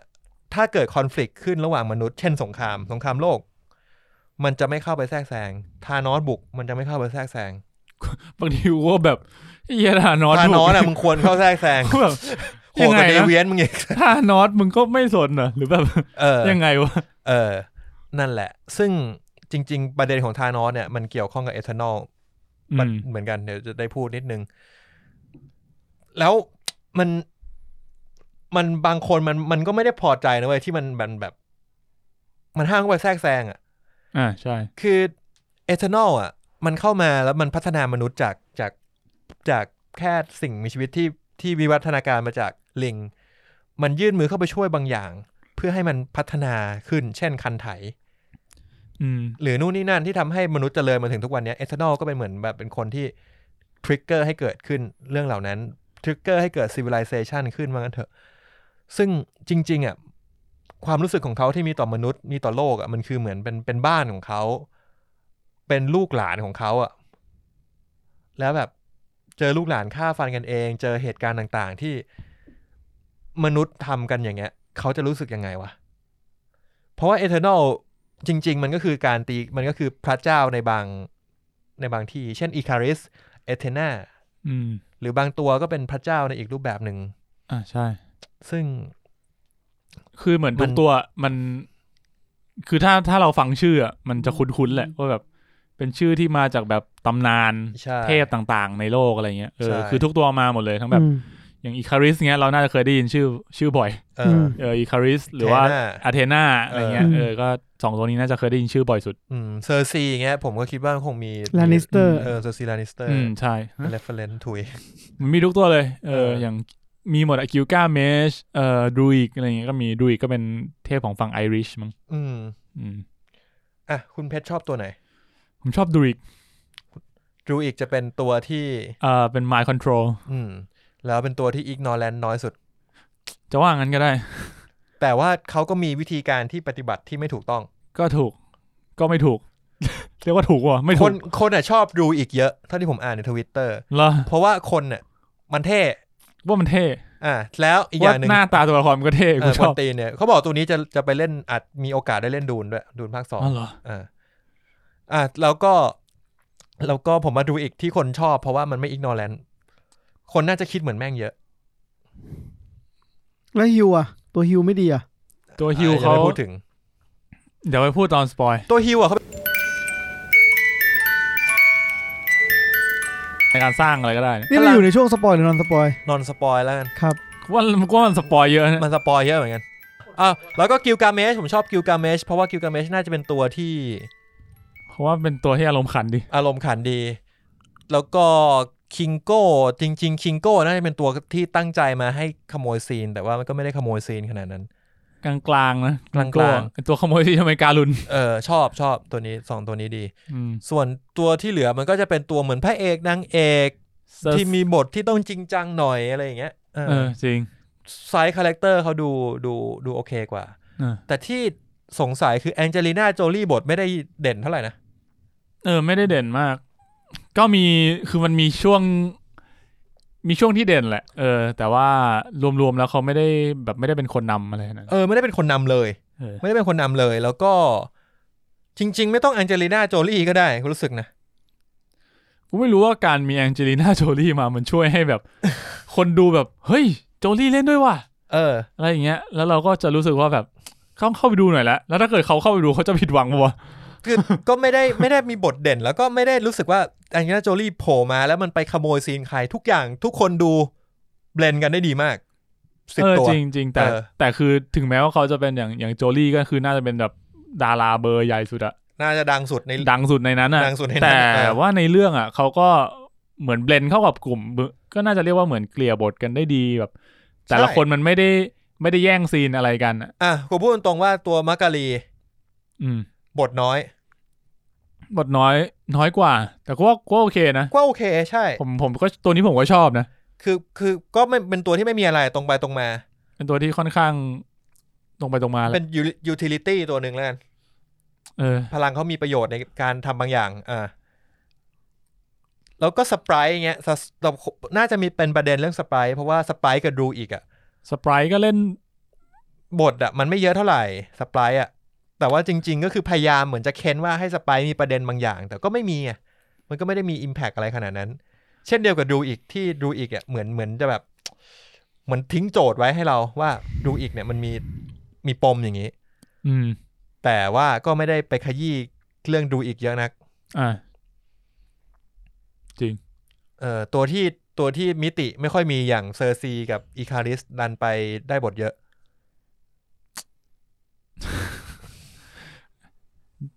อีคาริสเนี่ยเป็นตัวละครที่ผมว่าเป็นแบนส่วนเซอร์ซี่ก็เป็นตัวนำมันอย่างที่มึงบอกมั้งพอมันเป็นตัวนำมันเลยต้องเครียดวะไม่ได้เครียดดิแบบต้องจริงจังหน่อยต้องแบบบังคับเส้นเรื่องนิดนึงเหมือนแบบเฮ้ยมึงอย่าเพิ่งออกนอกเรื่องดิกลับมาก่อนอะไรประมาณเนี้ยก็นั่นแหละจริงๆถ้าไม่มีตัวละครไซส์คาแรคเตอร์อื่นๆก็จะไม่สนุกเท่าไหร่พูดตรงจะบอกรวมๆกันหลายๆตัวมันอยู่ด้วยกันมันก็สนุกดีใช่สนุกดีผมว่าเป็นเรื่องที่แบ่งบทกันโอเคมากทั้งที่มี10ตัวแต่เราไม่รู้สึกว่าตัวไหนเราจำไม่ได้จริงมันเขาเก่งนะก็ใช้ได้เราจำได้10ตัวเลยนะตรงบนไอ้สันมึงเปิด IMDb ไม่แต่แบบเราดูรอบเดียวนะเว้ยผมคือตอนแรกไปดูคุณพลอยคุณพลอยแล้วไม่รู้เรื่องเหรอวะมันเขารู้เรื่องนะดีคือพลอยไม่ได้ดูมาเวลหมอดูด็อกเตอร์สเตนภาคเดียวยังดีนะมันพูดถึงด็อกเตอร์สเตนโอ้นิดเดียวแต่เรื่องนี้จะบอกว่าถึงแม้ว่าเขาจะพูดว่ามันค่อนข้าง stand alone แต่ผมว่ามันมีความมาเวลกี๊กอยู่ในนี้เยอะอยู่นะโอมกี๊กสัสๆเลยคือแบบว่ามึงลึกมากคือกลายเป็นว่ามัน stand alone จริงแต่ว่าถ้าเกิดคุณไม่รู้จัก MCU เลยมึงจะงงมากแน่นอนผมรู้สึกว่ามันจะงงแบบทั้งการเล่าเรื่องแบบธานอสการเล่าเรื่องอเวนเจอร์อะไรเงี้ยคือมันมีเรฟเฟอเรนซ์ถึงนู่นนี่นั่นเต็มไปหมดมันเรฟเฟอเรนซ์เหมือนเป็นส่วนหนึ่งของประวัติศาสตร์เหมือนอย่างในตัวอย่างอันนี้ในตัวอย่างพูดถึงอยู่แล้วไม่ได้สปอยแล้วคือมันพูดถึงเหตุการณ์ที่ธานอสดีดนิ้วอะไรเงี้ยแปลว่าถ้าเกิดคุณไม่เคยดู Endgame ไม่เคยดู Infinity มันก็ไม่รู้ใช่ไม่มีทางรู้พองั้นเรื่องเนี้ยจริงๆคือ reference ถึง MCU เยอะอยู่เยอะแบบถ้าเกิดไม่เคยดูน่าจะงงแต่ว่ามีคนถามเหมือนกันว่านี่มันเป็นเรื่องที่3ของเฟส4ถูกไหมก็คือมี Black Widow มีชางชี่ก็ Black Widow ไม่ต้องนับเลยแล้วก็ Eternal ถูกป่ะเขาถามว่าต้องดูเรื่องอื่นเรื่องใดเรื่องหนึ่งมาก่อนไหมถึงจะดู Eternal รู้เรื่องไม่ต้องนะครับ คือคุณไม่ต้องคือผมยังไม่ดูชางชี่แบ็ควิโดก็ดูแล้วแต่ว่ารู้สึกว่าไม่เกี่ยวข้องเลยมาดูเอเทอร์นอลได้เลยใช่มาดูเอเทอร์นอลได้เลยใช่ใช่แล้วก็พูดเมื่อกี้พูดตอนแรกพูดถึงเรื่องอะไรอยู่วะMCU reference ประมาณนั้นแหละก็ค่อนข้างหนักไปกับการพูดถึงตอนไปดูหนังในโรงฮะคุณแล้วคุณพลอยว่าแบบคือฉากแรกอ่ะมันมาเหมือน Star Wars เลยเว้ยที่เป็นแบบมีตัวหนังสือวิ่งอ่ะแล้วก็แบบเล่าเรื่องอ่ะว่าแบบเกิดเหตุการณ์นี้ที่ดาวดวงนี้อะไรตัวละครชื่อนี้ไปทำอะไรแล้วตัวละครตัวนี้คืออะไรเกิดอะไรขึ้นอะไรเงี้ยมันก็เล่าตรงไปตรงมาเลยแล้วแบบชื่อแม่งมาเต็มไปหมดเลยอ่ะแบบมึงมี Celestial มี Eternal มามี Alichem มี Deviant มีเชื่ออะไรเงี้ยแล้วพอดูคุณพลอยก็แบบเหมือนแบบเฮียอะไรเนี่ยเฮียเราเนี่ยลาดเหมือนแบบกูจะดูรู้เรื่องไหมเนี่ยแม่งมีแต่ชื่อที่กูไม่รู้จักอ่ะแต่ว่ามันเป็นชื่อที่เราก็ไม่รู้จักนะใช่ใช่คือผมก็เลยหันไปบอกว่าแบบกูก็ไม่รู้จักเหมือนกัน ช่วยอะไรไม่ได้ดูไปเดี๋ยวเข้าใจซึ่งอันเนี้ยผมว่าเขาก็ทำได้ดีคือไอชื่อที่ทั้งหมดที่เขาพูดมาตอนแรกอ่ะคือพอเราดูไปอ่ะมันจำได้เองคือมันจะเล่าถึงแต่ละตัวชัดเจนว่าแต่ละตัวคืออะไรเงี้ยมีเหตุผลอะไรถึงทำอย่างนี้เฮ้ยซึ่งผมคิดว่าก็เหมือนที่ผมเล่าเมื่อกี้ว่าเฮ้ยถึงเราเปิด IMDb ดูอะแต่เรารู้ว่าแต่ละตัวพลังมันคืออะไรนะจริงคือเรานึกออกเลยว่าเขามีฉากเด่นฉากไหนบ้างอะไรเงี้ยใช่คือแต่ละตัวมันมีแอร์ไทม์ของตัวเองก็คือทุกตัวเด่นหมดมีสตอรี่มีอะไรที่น่าสนใจใช่ผมคิดว่าโดยรวมอ่ะก็ยังคิดว่าเรื่องนี้ทำดีมากด้วย CG ดีมากมีคนบอกว่า CG ลอยเหี้ยแล้วไม่ลอยทัดผมไม่รู้สึกนะแต่ CG คนลอยขึ้นไปอ่ะมีอีคาริสมีไม่รู้สึกนะไม่รู้ว่า CG ลอยหมายถึงฉากไหนแต่สำหรับผมมันไม่รู้สึกอาจจะต้องลองไปดูซ้ำหรือดูจอไม่ใหญ่พอผมดูโรงธรรมดาผมดูโรงธรรมดากันดูเซนต์เวิลด์ก็ไม่ได้มีอะไรติอ่ะแบบก็ถ้าติก็คือมันจบแบบมาเวลไปหน่อยจากที่แบบการเล่าเรื่องมันไม่ค่อยมาเวลกลายเป็นว่ามาจบแบบมาเวลด้วยความแบบการเหมือนแบบได้พ่วงกับมือดีมาแล้วแบบว่าเขาก็มีความพยายามเท่าที่รู้สึกนะเหมือนเขาก็แบบใส่ความเป็นตัวเองเข้าไปอ่ะเป็นการเล่าเรื่องแบบเขาภาพสวยจริงภาพสวยจริงก็คือกำกับภาพอะไรออกมาอย่างเงี้ยถือว่าดีแต่ว่าคุณก็ต้องเข้าใจว่าคุณเป็นส่วนหนึ่งของจักรวาลมันก็มีความแล้วพอคุณจะมาสแตนด์อะโลนเหมือนว่าแบบเฮ้ยนี่หนังกูต้องทำแบบที่กูทำเท่านั้น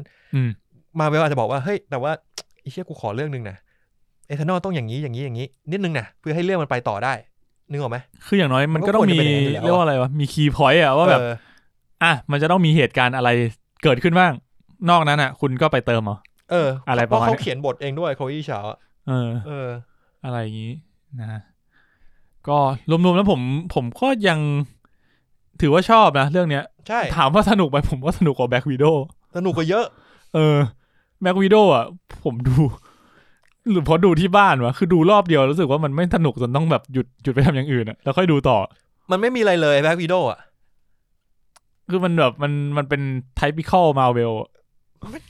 ที่กว่า typical อีกกูรู้สึกว่าแบ็ควิโดว์มันเป็นเหมือนแบบเรียกว่าอะไรไงดี หรือมันเป็นเพราะว่าเรารู้ชะตากรรมของแบ็ควิโดว์แล้วด้วยเราก็เลยอาจจะแบบไม่ผมคิดว่าแค่เอาเรื่องประเด็นตัวละครน่ะก็ยังก็ไม่สุดก็อย่างที่เรารีวิวกันไปอ่ะคือ2เรื่องนี้ไม่ควรเทียบกันเลยสเกลแม่งเข้าต่างกันคนละเรื่องเลยแล้วผมก็ไม่รู้ว่าเจ้าเอเทอร์นอลไปเทียบกับเรื่องไหนของ Marvel ได้เลยเว้ยเพราะผมรู้สึกว่ามันไม่มีเรื่องไหนที่ทำแบบอีเทอร์นอลอ่ะคืออย่างที่เขาบอกอ่ะอีเทอร์นอลเรื่องราวมันยิ่งใหญ่เลยกันเรื่องราวมันยิ่งใหญ่เกินไปมากอ่ะยิ่งใหญ่แบบว่าเนี่ยกูจะไอ้เรื่องที่มันสู้กันกับธานอสที่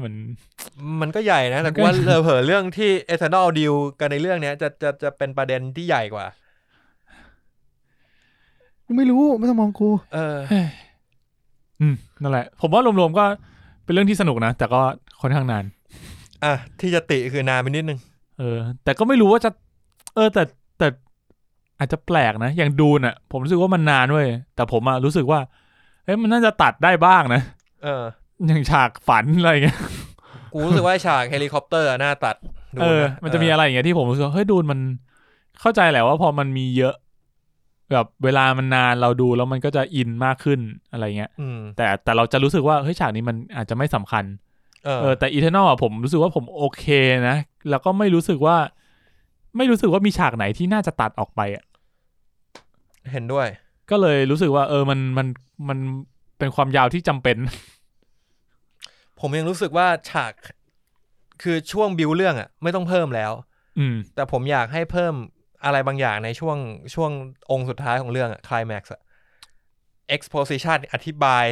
หรือทำอะไรให้กูเข้าใจมากกว่านี้หน่อยได้ไหม อะไรแบบนั้นอ่ะมึงต้องคิดเหมือนกูแน่เลยตอนจบ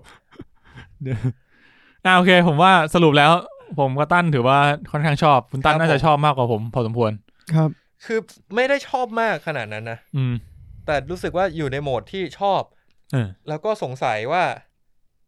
เน่าได้ยังไงวะไอ้สัตว์ สรุปอีกที่ขึ้นมายาวๆรอบตอนแรกคือไม่ได้ผสมผลอะไรกับเรื่องก็เล่าเรื่องก็ไม่เรียกว่าอะไรดีวะเล่าจุดกำเนิดของเรื่องแล้วกันโดยที่เราไม่รู้ว่าอะไรคืออะไรโดยที่เราเหมือนเป็นการโดยที่เรายังไม่เคยได้ยินคำศัพท์พวกนี้มาก่อนอย่างเช่นแบบถ้าเกิดคุณไม่เคยอ่านคอมิกอะคำว่า celestial อย่างเงี้ยคุณก็ไม่เคยได้ยินคำว่า eternal อย่างเงี้ยคุณก็ไม่เคยได้ยินนอกจากมันเป็นชื่อหนังคำว่าอะไรวะมันมีชื่ออะไร deviant deviant อะไรเงี้ยงั้นก็แปลว่ามันก็อาจจะไม่ได้ช่วยอะไรก็ผมว่าก็ช่วยนิดๆนะเหมือนเป็นการปูว่าเอาเป็นว่ามันมี eternal สู้กับ deviant มึงรู้แค่นี้พอละกูว่า eternal ถูกส่งมาที่โลกเพื่อสู้กับ deviant ไอ้ที่มันเล่ายาวๆตอนแรกเศร้าจังแต่คือมันจริงๆมันก็เรื่องมันแค่ประมาณนี้เว้ยเนื้อเรื่องตอนที่มันเล่าตอนแรกแต่ว่ามันใส่รายละเอียดเข้าไปเฉยแต่ก็ต้องยอมรับว่ามันไม่ได้สนุกแบบอเวนเจอร์นะไม่ได้สนุกแบบนั้นอ่ะคือถ้าเทียบกับอเวนเจอร์เราก็ยังชอบอเวนเจอร์มันอยู่ที่ว่าคุณคาดหวังหนังมาเวลยังไงอ่ะคุณคาดหวังหนังมาเวลที่คุณจะเข้าไปแล้วเอนจอยแบบไอรอนแมนเหมือนแต่ก่อนอะไรเงี้ยไม่ใช่เรื่องนี้ไม่ใช่จะเข้าไปสนุกเหมือนทอร์และนาร็อกไม่ใช่Guardian of the Galaxy ถ้าให้ใกล้เคียงผมว่ามันอาจจะใกล้เคียงกับ Guardian of the Galaxy ภาค2มันอาจจะใกล้เพราะว่ามันมีความเป็นอวกาศสูงสุดมันมีความเป็นหนังครอบครัวสูงหนังครอบครัวด้วยคือมันเป็นการยัดมันเป็นหนังครอบครัวจริงๆนะมึงพวก10 คนเนี่ยคือครอบครัวก็จะเรียกว่าครอบครัวก็ได้ไม่ต้องมาขโมยรถด้วยก็เป็นครอบครัวก็จริงไม่ต้องมาทำภารกิจปกติต้องขโมยรถด้วยวะมันไม่ได้แบบเสกมาได้วะต้องขโมยเครื่องเล่นซีดีมึงถึงจะเป็นครอบครัวเดียวกับกูได้มึงย้อนไปภาค 1เลยเดอะฟาสเดอะฟาสคือเดอะฟาสเรารู้สึกว่ามันยัดเยียดความเป็นครอบครัวมาให้เราโดยที่จริงจริงๆอ่ะมึงแค่แบบว่าก็จุดกำเนิดที่มึงไปเอาไอ้ตัวนี้มาก็เพราะว่ามึงรู้จักมันมึงมาช่วยกูหน่อยทำภารกิจนี้ลุงบอกว่าเฮ้ยเราเป็นครอบครัวกันแล้วตอนจบมาปิ้งบาร์บีคิวกูด้วยแต่พวกขี้เนี่ยอยู่กันมา 7,000 ปีก็ไม่มีคำว่าครอบครัวของแท้ไอ้สัตว์มึงโกงอ่ะเอ้าไหนดูรีวิวได้ตามสไตล์ถ้าให้คะแนนคุณให้คะแนนเต็ม10เท่าไหร่เรื่องเนี้ยไม่ถึง8แต่ก็มากกว่า7สัก 7.5 7.8 7.4 นั่นกูให้เรื่องนี้ 7.8 ถึง 8โอเคชอบมากกว่าแอนท์แมนผมว่าผมชอบแอนท์แมนมากกว่าแอนท์แมนภาค 1นะภาค 2ไม่ภาค 2เฉยๆชอบภาค 1อ่ะสนุกชอบมากกว่าอย่างน้อยๆผมว่าชอบมากกว่าพวกเทียบเลยดีวะทอภาคแรกทอภาค2ไอรอนแมนภาค2พวกนั้นน่ะผมชอบมากกว่าอยู่แล้วแน่นอนอ่ะแต่ว่าอาจจะไม่ถึงขั้นพวกซีวิลวอร์กัปตันมาร์เวลอ่ะโอ้ชอบมากกว่าเยอะชอบเรื่องนี้มากกว่าเยอะมีคนเทียบกับกัปตันมาร์เวลเหมือนกันเพราะว่ากัปตันมาร์เวลไม่ควรเทียบเลยนะคือกัปตันมาร์เวลอ่ะคริติกดีเว้ยแต่ออเดียนน่ะเน่ากัปตันมาร์เวลกูว่ามันไม่ได้สนุกอ่ะกูว่าตอนกูดูจบกูรู้สึกว่ามันกูชอบพอๆกับโฮมคัมมิ่งโอ้ยคนละแบบนะว่าโฮมคัมมิ่งสนุกมากคือชอบโฮมคัมมิ่งมากโฮมคัมมิ่งอ่ะมันโอเคมันดูเพลินแต่ว่าถ้าเทียบคือไม่ได้ชอบเหมือนกันแต่ชอบในเลเวลประมาณนั้นออกจากโลมาแล้วมีความรู้สึกแบบเฮ้ยรู้สึกดีกับเรื่องนี้พอๆกันกูดูกัปตันมาร์เวลแล้วกูงงกัปตันมาร์เวลมันมีดราม่าเรื่องดารานำด้วยคือกูงงว่ากัปตันมาร์เวลเป็นหนังมาร์เวล1,000 ล้านนะเว้ยเพราะมันออกมาหลัง Infinity War ไอ้เหี้ยแล้วเรตติ้งแบบ คือ คือคิดติก79 audience 45คือไม่คือก็จะไม่ได้อะไรนะแค่แบบพอเห็นคะแนนแล้วเราก็เลยสงสัยว่าความพันล้านของมันเนี่ยมาจากไหนวะถ้าเกิดมาจาก Infinity War ถ้าเกิดคนเกินครึ่งไม่ชอบแล้วแบบมึงเอาตังค์จากไหนอะคนประเภทไหนที่แบบถ้ามันไม่ชอบแบบแล้วมันคือคนเราไม่ได้ดูมาเวลกันทุกคนนึกออกแล้วแบบพอมันพันล้านเพราะอะไรเพราะว่า Infinity War มันจบไว้แล้วมันบอกแล้วไอ้ตรงเพจเจอร์ตอน end credit มันเรียกกัปตันมาเวลถูกป่ะคืออย่างน้อยคนก็ไปรีเสิร์ชมาเฮ้ยนี่ใครเฮ้ยกัปตันมาเวลเฮ้ยเหี้ยมันต่อจาก Infinity War ป่ะต้องไปดูแต่ผมว่ากัปตันมาเวลก็เป็น stand alone สุดอีกเรื่องนึงที่ดีนะคือจริงๆมันไม่แย่เลยกัปตันมาเวลแต่ว่ามันแบบว่าตอนจบแม่งง่ายไปหน่อยจบไม่ขายเรื่องนี้เลยก็ว่างั้นก็ได้ผมว่าถ้าคนมันได้รายได้ประมาณแบบครึ่งนึงของ Infinity War ถูกป่ะ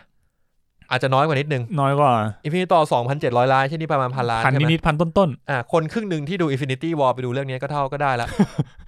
ถ้าเราจะเทียบสัดส่วนอย่างนั้นก็ได้แหละจริงๆผมชอบ Eternal มากกว่ากัปตันมาเวลมั่นใจโอ้ยยากว่ะผมว่ากัปตันมาเวลสำหรับผมก็โอเคนะโอเคอาจจะ Eternal มากกว่านิดหน่อยแต่ก็ไม่เยอะ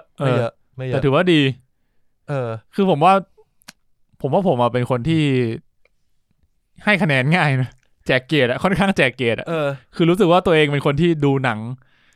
แล้วไม่ค่อยมีเรื่องที่แบบด่าหรือไม่ชอบเพราะงั้นก็เลยรู้สึกว่าสำหรับมาเวลด้วยความที่ผมว่ามันเป็นค่ายที่ทำหนังออกมาค่อนข้างดูง่ายเพราะงั้นเวลาดูมันก็จะรู้สึกว่าเรื่องนี้ก็ดีนะก็โอเคหรือมันผิด expectation ของคนที่เข้าไปดูมาเวลวะไอ Eternal เนี่ยกูว่ามันก็ไม่ได้หลุดขนาดนั้นกูค่อนข้างมั่นใจว่ามันก็ไม่ได้หลุดความเป็นมาเวลคาแรคเตอร์ผมก็ยังรู้สึกว่ามันก็มาเวลนะคือมีคนบอกว่าเรื่องนี้มันจะไม่เหมือนมาเวลที่ผ่านมาก็ไม่เหมือนแหละแต่ว่ามันก็ไม่ได้ต่าง เรียกว่ามันก็ไม่อย่างละครึ่งแล้วนะก็คือแบบถามว่าเรื่องนี้เหมือนเรื่องไหนที่มาเวลเคยทำมาไหมก็นึกแล้วแบบก็นึกไม่ออกนะแต่ถามว่าดูแล้วแบบไม่ใช่หนังมาเวลหรือเปล่าวะก็ไม่ใช่มันก็เป็นหนังมาเวลมันก็ยังมีมุกแบบสไตล์มาเวลมุกแบบแต่มุกมันก็ค่อนข้างดีด้วยเรื่องเนี้ยเรื่องนี้ผมว่าความเพลินของมันคือมันไดอะล็อกมันสนุกดีใช่ไดอะล็อกดีมุกไม่ยัดเยียดมุกก็มาในจังหวะที่บางทีกูไม่ได้คาดคิดว่ามันจะมีมุกได้แต่มึงไปดูรีวิวคริติกที่ Rotten ดิ Lacking a unifying vision and a charismatic star performance, this film is less a big screen comic than a patchwork quilt. ก็คือมีดีแค่ดาราเหรอแล้วดาราเล่นดีนะดาราเล่นดีทุกคนนั่นดิผมว่ามันก็ดาราก็เล่นดีนะคือไม่ได้มีปัญหาอะไรกับการแสดงทุกคนก็เล่นได้ตามหน้าที่นั่นแหละผมว่าเป็นว่าสำหรับพวกเรา2คนคือดูแล้วค่อนข้างโอเคแล้วมันรีวิวกับซันมาเวลไหวเหี้ยกูดูแล้ว กูก็ว่าอะไรของมึงเนี่ยกูก็ว่าเอาใหม่นะครับเอาใหม่เมื่อกี้อ่านที่อ่านไปคือของกัปตันมาเวลกูว่าทำไมมันมีเน่าอันเดียววะ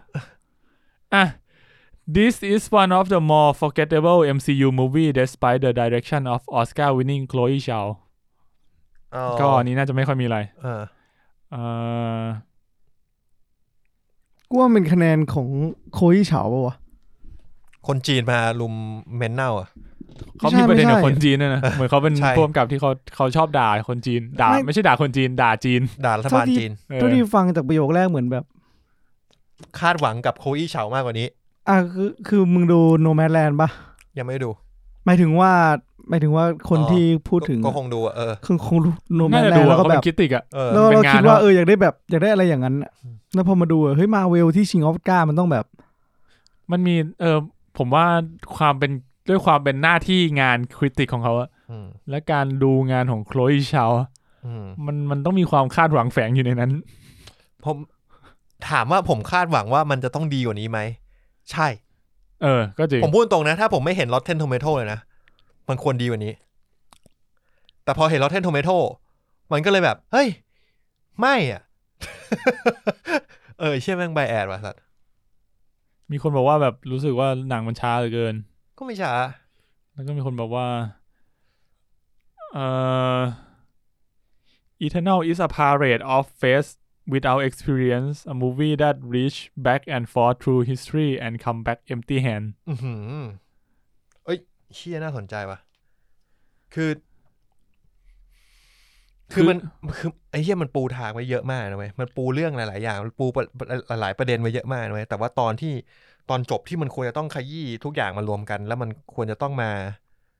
บอกสาเหตุอะไรเงี้ยมันไม่มีเลยที่เราพูดถึงอย่างที่เราพูดถึงว่ามันมีฉากที่เรียกว่าไงเดียพูดถึง civilization ของมนุษย์อะไรเงี้ยมันไม่ได้เอาพวกนั้นไปใช้ประโยชน์เท่าที่ควรน่าจะเรียกว่าอย่างนั้นสุดท้ายมันแค่ให้มันเห็นการเดินทางของตัวละครเฉยๆจริงๆถ้าบอกว่าถ้าอยากตัดอ่ะก็อาจจะตัดก็ได้มั้งฉาก civilization อ่ะได้ไหมก็ไม่แย่นะก็มีไว้ก็ได้เรียกว่ามันเป็นการเล่า back story ของตัวละครเฉยๆก็น่าจะเป็นประมาณนี้มีสักอันไหมสักอันหาอันที่แบบฟังดูน่าสนใจกัน Trying to save the world shouldn't be boring but Eternal is one big giant yawn and easily the worst film in the Marvel Cinematic Universe ก็ไม่นี่ก็อันนี้คือแค่รู้สึกว่าดูแล้วน่าเบื่อแต่ไม่ได้มีเหตุผลอะไรไม่ได้ให้เหตุผลอะไรประมาณนี้แล้วแล้วอันนี้อ่านไปยังนะ The certainty can't get emotionally invested anymore ยังเลยอะไรนะ Certainly can't get emotionally invested anymore It's just series of special effects inspired with a bit of humor คือเรียกว่าดูแล้วไม่อินอันนี้คือดูแล้วไม่อินแล้วก็ดูแล้วรู้สึกเหมือนกับว่ามีแค่special effect เต็มไปหมดแล้วก็มีอารมณ์ขันนิดหน่อยแค่นั้นแต่ว่าดูแล้วไม่ค่อยอินกับตัวละครผมว่าอันเนี้ยผมเห็นด้วยสัก 70% นะคือตัวละครมันเยอะก็เลยอินไม่ทันเหมือนไม่รู้จะต้องโฟกัสที่ใครก็จะว่าอย่างนั้นก็ได้เพราะว่าตัวเอกคือเจมม่าเฉินเซอร์ซีก็ไม่ได้มีปมอะไรเป็นคนที่จะเรียกว่าเล่าแบ็กสตอรี่ก็ไม่ค่อยเล่าอะไรเป็นคนที่ไม่มีปมกูคนที่ไม่มีปม คือตัวอื่นยังมีแบ็กสตอรี่ที่รู้สึกว่าตัวมันน่าสนใจแต่อันเนี้ยเป็นแบบเป็นตัวเอกเฉยๆตัวเอก2ตัวใช่อันนี้ผมว่าความเห็นนี้คอมเมนต์นี้ถือว่าเห็นด้วยระดับนึงนะแต่เราตอนดูเราก็ไม่ได้คิดเยอะขนาดนั้นป่ะมันคือกูไม่รู้อะไม่หรอกผมว่ายังว่าคือทุกอย่างที่มันโปรยมาทั้งจะชิงออสการ์ทั้งจะอะไรมันเลยจะว่าไงเลยหยิบทุกคนหยิบทุกคนเข้ามาดูคือบางทีคนที่ดูมาเวลเอาไงคือว่าคริติกในโลกคนที่เขาไม่ชอบมาเวลที่บอกว่าอย่างคนที่บอกว่าอันเนี้ยในเชิงหนังแม่งไม่ใช่เว้ยแต่ว่าถ้ามันแบบอย่างที่ตั้นบอกคือถ้ามุดเราเรียงไทม์ไลน์ทั้งหมดEternal มันอาจจะไม่แย่ถ้าเราเรียงต่อกันหมดแล้วแต่ณตัวหนังเฉยๆEternal อาจจะไม่ได้ดีขนาดนั้นผมคิดว่าใช้คำนี้ได้ไม่ได้ดีขนาดนั้นงงว่าแบบสมมุติว่าหนังเรื่องนึงต้องมีอะไรมีจุดเริ่มต้นมีจุดสิ้นสุดมีเหตุผลมีไคลแม็กซ์มีทุกอย่างครบอะไรอย่างเงี้ยแต่ว่ามึงตอบได้แค่จุดเริ่มต้นของทั้งหมดทั้งมวลหรือเปล่าไม่รู้ไม่ได้ดูน่าสนใจนะผมว่าคะแนนเนี่ยน่าสนใจมากเพราะว่าผมเห็นเรตติ้งที่ให้ทุกคนที่ให้มาเขือเน่าก็2คือคะแนนครึ่งหนึ่ง2เต็ม4 3เต็ม5 3เต็ม5 3เต็ม5 2เต็ม4 5เต็ม10 2.5 เต็ม5 5.5 เต็ม10 5เต็ม10เป็นงี้มาเลยคือเขาอาจจะรู้สึกว่ามันแบบอีกนิดนึงมึงจะเป็นหนังที่ดีแล้วที่หนังไม่ใช่ดีเป็นหนังที่โอเคแล้วแต่ว่าแบบสอบตกไปนิดนึงมันก็เลยแบบว่าทุกอันรวมกันกลายเป็นมะเขือเน่ามึงเป็นไม่ได้มึงลองฟังอันนี้เปล่าว่าน่าสนใจบอกว่า Marvel's first DC movie มึงจะบอกว่ามะเขือเน่านะใช่นะไอ้เหี้ยเหยียดเห็นเลยจ้ะแซะเห็นไอ้เหี้ยขี้แซะไม่คือมันจะว่างั้นก็ได้มันมีความบางอย่างที่คล้ายๆ DC อยู่นิดนึงคือไอ้พวกพลังเทพเจ้ากูต้องบอกว่า Marvel มันไม่ค่อยมี Marvel มันจะทำตัวละครที่มัน human related มากถูกป่ะนั่นแหละคือเซอร์ซี่แต่ว่าไอ้พวกเหี้ยเนี่ยมันคือพลังเทพเจ้าซึ่งพลังเทพเจ้าส่วนใหญ่มันอยู่ DC แต่ถามว่าพวกนี้พลังเวอร์ไหมก็ไม่ได้เวอร์ก็มันพลังไม่เวอร์เลยนะไอ้เหี้ยบอกเลยไอ้คิงโก้ที่ยิงยูฮาคุโชกูเจอกับตาอเมริกากูเตะล่วงเชื่อกูป่ะ กูสงสัยเหมือนกัน แต่ละตัวพอกูเห็นแล้วแบบเชื่อมันสู้ด็อกเตอร์สเตนได้ป่าววะมันสู้วันด้าได้ไหมหรือแบบสู้ไอรอนแมนไหวไหมไอคิงโก้กูมั่นใจว่าโดนไอรอนแมนเตะล่วงแบบอย่างเดอะฮักเนี้ยเดอะฮักชนะทุกตัวเดอะฮักสู้กับต่อยสู้กับกิลกาเมสไหวไหมน่าจะสู่สีแต่อาจจะแพ้อีคาริสแต่ถามว่าอีคาริสจะชนะกับตันอเมริกาไหมก็คงไม่นะยิงมาก็ถือโล่จบแล้วโล่ชนะทุกสิ่งโล่มันโกงไอ้เหี้ยกูสงสัยแล้วว่าเจอร์ซี่มันเปลี่ยนหินเป็นไวเมเนียมได้ไหม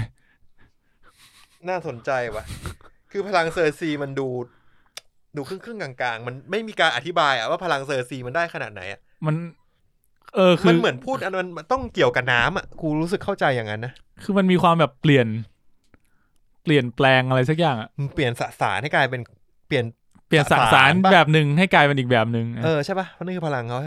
ซึ่งบางทีมันก็แปลกเว้ยที่แบบว่าอันนี้ก็ในตัวอย่างก็มีไอฉากรถบัสเนี้ยมันเปลี่ยนเป็นกลีบดอกไม้อย่างเงี้ยที่แบบเชี่ยเป็นกลีบดอกไม้งั้นแปลว่ามันเปลี่ยนอะไรก็ได้ดิมีฉากเปลี่ยนเป็นนกด้วยงั้นแปลว่ามันเปลี่ยนอะไรก็ได้กูก็เลยแบบเฮ้ยมันเปลี่ยนแบบมันมีลิมิตเปล่าวะหรือแบบว่าแล้วแต่ว่าอยากเปลี่ยนเป็นอะไรวะนั่นดิมันเลยแบบพลังมันเลยดูงงอ่ะตัวเนี้ยผมว่าช่วงไม่สปอยที่น่าจะสปอยไปแล้วเนี่ยอาจจะสปอยไปแล้วฝากคุณมินตัดด้วยนะที่สปอยไปแล้วมีนแม่งไม่ได้ดูกูก็ไม่รู้ว่าตรงไหนคือสปอยประมาณนี้แล้วก็เอาเป็นว่าผมกับตั้นถือว่าโอเคกับหนังเรื่องนี้ยังถ้าให้คะแนนคืออาจจะยังไม่ถึงกับมะเขือเน่าแค่แบบคาบเส้นผ่านคาบเส้นแต่มึงคะแนนที่มึงให้กันก็ไม่ถึง8นะใช่แต่มะเขือเน่ามันคือเท่าไหร่ 6.5 ก็คือดีกว่านิดนึงอะไรประมาณนี้ครับโอเคหลังจากนี้ผมว่าสปอยแล้ว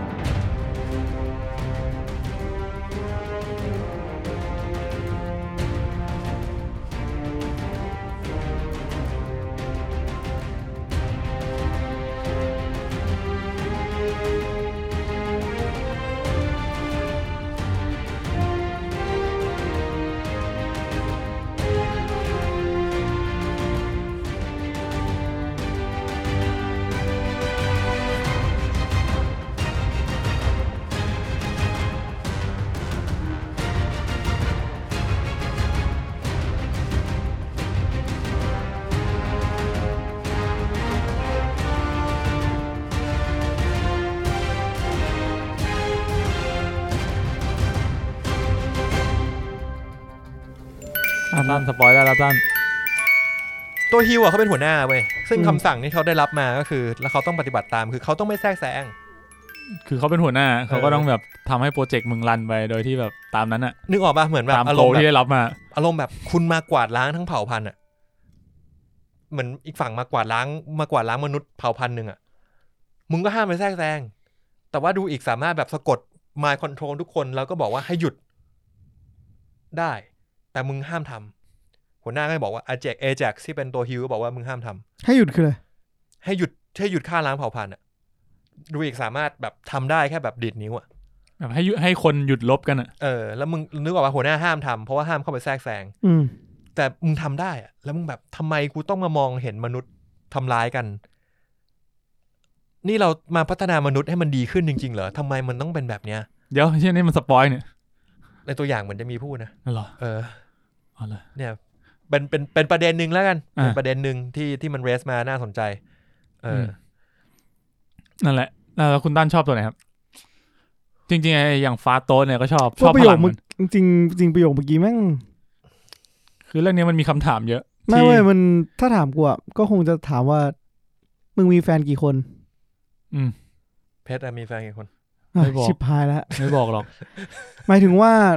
มันก็มีอะไรบางอย่างที่เราทำร้ายคนแรกแล้วเราจะไม่ทำอีกแล้วคนที่2ป่ะสงครามฆ่าล้างเผ่าพันธุ์ก็น่าจะคล้ายๆกันก็ไม่แน่นี่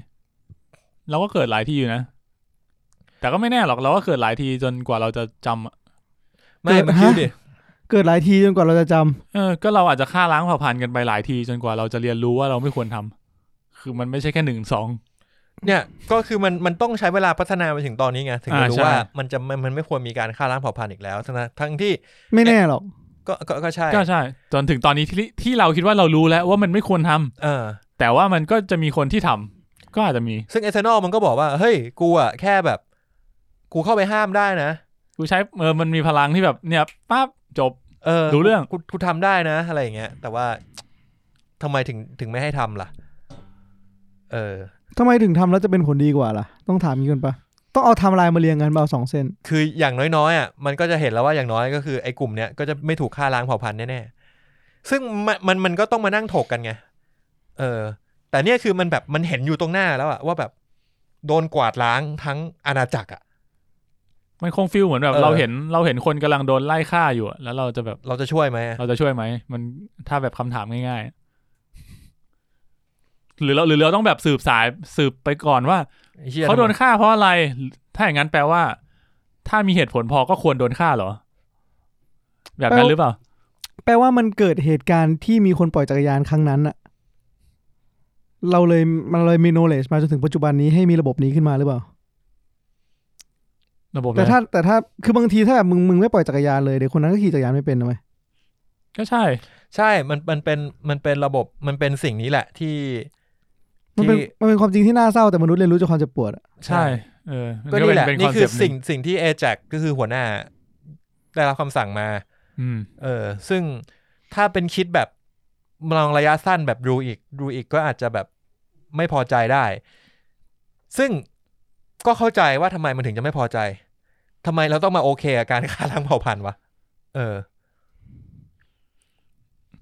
เป็นประเด็นหนึ่งนะครับครับผมชอบฟาโต้ฮะผมว่าฟาโต้เนี่ยผมชอบฟาโต้กับกูโค้ดผมของที่เรามีนะฟักโต้ฟักโต้กับฟุกโต้ผมชอบฟาโต้กับกิลกาเมชที่เป็นเกาหลีพี่ใหญ่ฟาสโต้เนี่ยผมชอบทั้งเรื่องที่เขาเป็นไอเกียสปริงคอลเลกชันไอ้แค่มุกนั้นนี่ใช้ได้นะขนาดเห็นอีกรอบในโรงก็ยังแบบขำมุมปากอยู่ใช้ได้ซึ่งกูชอบเรื่องที่เขาเอาตัวนี้มาเล่นเป็นพูดไปเลยได้ไหม LGBT ซึ่งผมชอบคือ Eternal ทุกตัวที่อยู่กันมา 7,000 ปีไม่มีลูกใช่แต่กิลกาเมชมีลูกกิลกาเมชไม่มีลูกฟาโต้นะฟาโต้ฟาโต้มีลูกใช่ก็คือเป็นลูกบุญธรรมรับ adopt มาซึ่งแม่งเปิดเลยแม่งเปิดให้เห็นแบบ possibility ของการที่ไอ้กลุ่มคนพวกเนี้ยถ้าไปต่อมันสามารถเกิดอะไรขึ้นได้กับชีวิตมันบ้างมันเหมือนว่าแบบเซอร์ซีก็อาจจะแบบไม่เคยคิดถึงเรื่องนี้แต่แบบเฮ้ยเราสามารถสร้างครอบครัวได้นะนู่นนี่นั่นผมว่ามัน possibility จากตรงเนี้ยมันอีกไกลแล้วก็ผมชอบพลังเขาด้วยผมว่าพลังเขาเท่ดี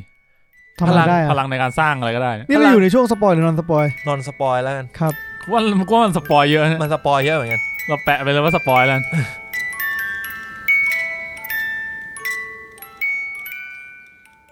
สปอยตอนจบเลยไหมกูเล่าเรื่องนี้ได้ไหมมีนถ้ากูจุดหักมุมของเรื่องนั่นเป็นสิ่งที่กูอยากถาม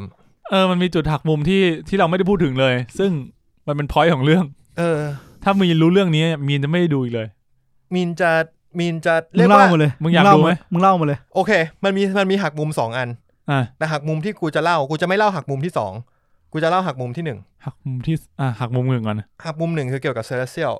อีกอันนึงคือเกี่ยวกับอีกตัวละครนึงตัวที่อันที่2หมายถึงว่าเกี่ยวกับเอแจ็คป่ะใช่อัมสเตอร์ดัมโอเคเกี่ยวกับเซเลเซียลคือต้องบอกก่อนว่าเซเลเซียลเนี่ยมึงสงสัยไหมว่ามันส่งเอเทอร์นอลมาทำไมก็มึงบอกกูแล้วนี่นั่นคือการหักมุมเพราะว่ามันไม่ได้ส่งเอเทอร์นอลมาปราบเดเวียนซะทีเดียวแล้วจะหักมุมในมุมมองของกูคือมันไม่หักมุมเว้ยมึงเข้าใจป่ะเพราะกูเพิ่งรู้เมื่อ5 นาทีแล้วโอเคเพราะส่งมาแล้วเป็นการส่งมาที่ไม่มีเหตุผลแล้วทีเนี้ยก็ต้องถามว่าแล้วจุดประสงค์ของเซเลเซียลคืออะไร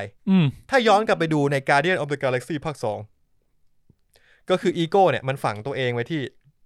ดาวต่างๆเพื่อที่รอวันหนึ่งเนี่ยมันจะได้เจริญเติบโตขึ้นมามันชื่ออีโก้ใช่ไหม Ego the Living Planet กลายเป็นเซเลสเซียลตัวอื่นๆอยู่เต็มจักรวาลเลยคือเซเลสเทียลคือตัวใหญ่ๆตัวหนึ่งใหญ่กว่าดาวใหญ่กว่าโลก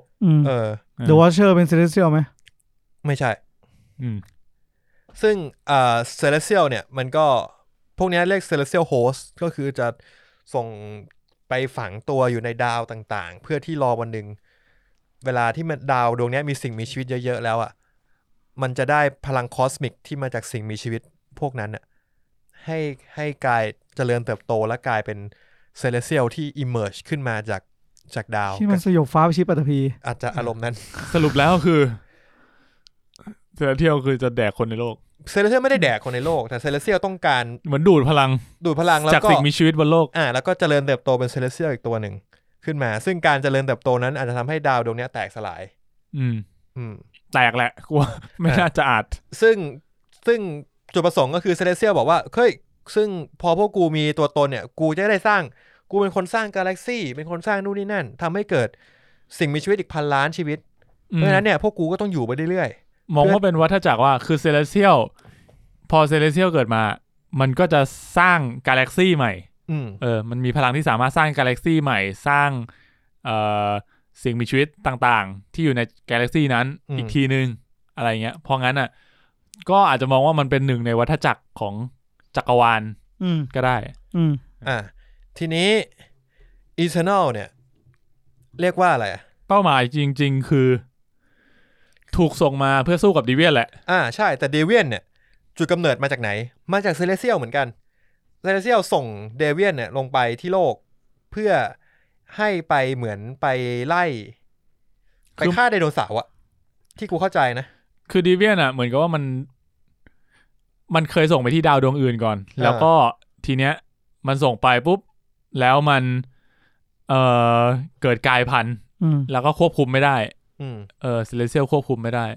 แล้วทีเนี้ยมันก็เลยการว่าไล่ฆ่าสิ่งมีชีวิตบนดาวนั้นทำให้แบบมีปัญหาเพราะเกิดมึงไล่ฆ่าหมดดาวแล้วกูจะเอาพลังที่ไหนมาเกิดถูกเพราะงั้นมันก็เลยสร้างใหม่ปั๊บ Eternal มาจัดการดีเวียนพวกนี้พอวิษณุเนี่ยเหรอ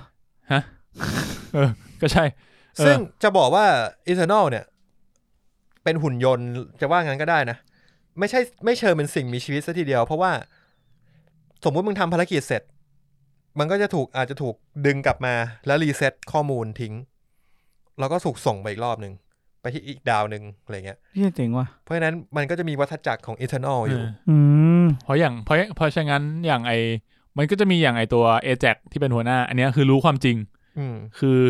เหมือนทำงานให้ Celestial มาแบบเป็นหมื่นเป็นแสนล้านปีแล้ว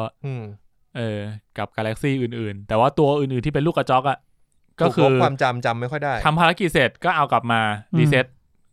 ข้อมูลแล้วก็ไปส่งไปกาแล็กซี่อื่นดาวอื่นก็วนลูปอย่างนี้ไปเรื่อยๆนี่คือหักมุมซึ่งพอรู้ว่าหักมุมอย่างเงี้ยภารกิจของ Eternal ก็คืออะไรคือการทำให้มีคนเยอะที่สุดในโลกไม่ใช่ทำให้เซเลเซียลที่ฝังตัวอยู่บนโลกเกิดให้ได้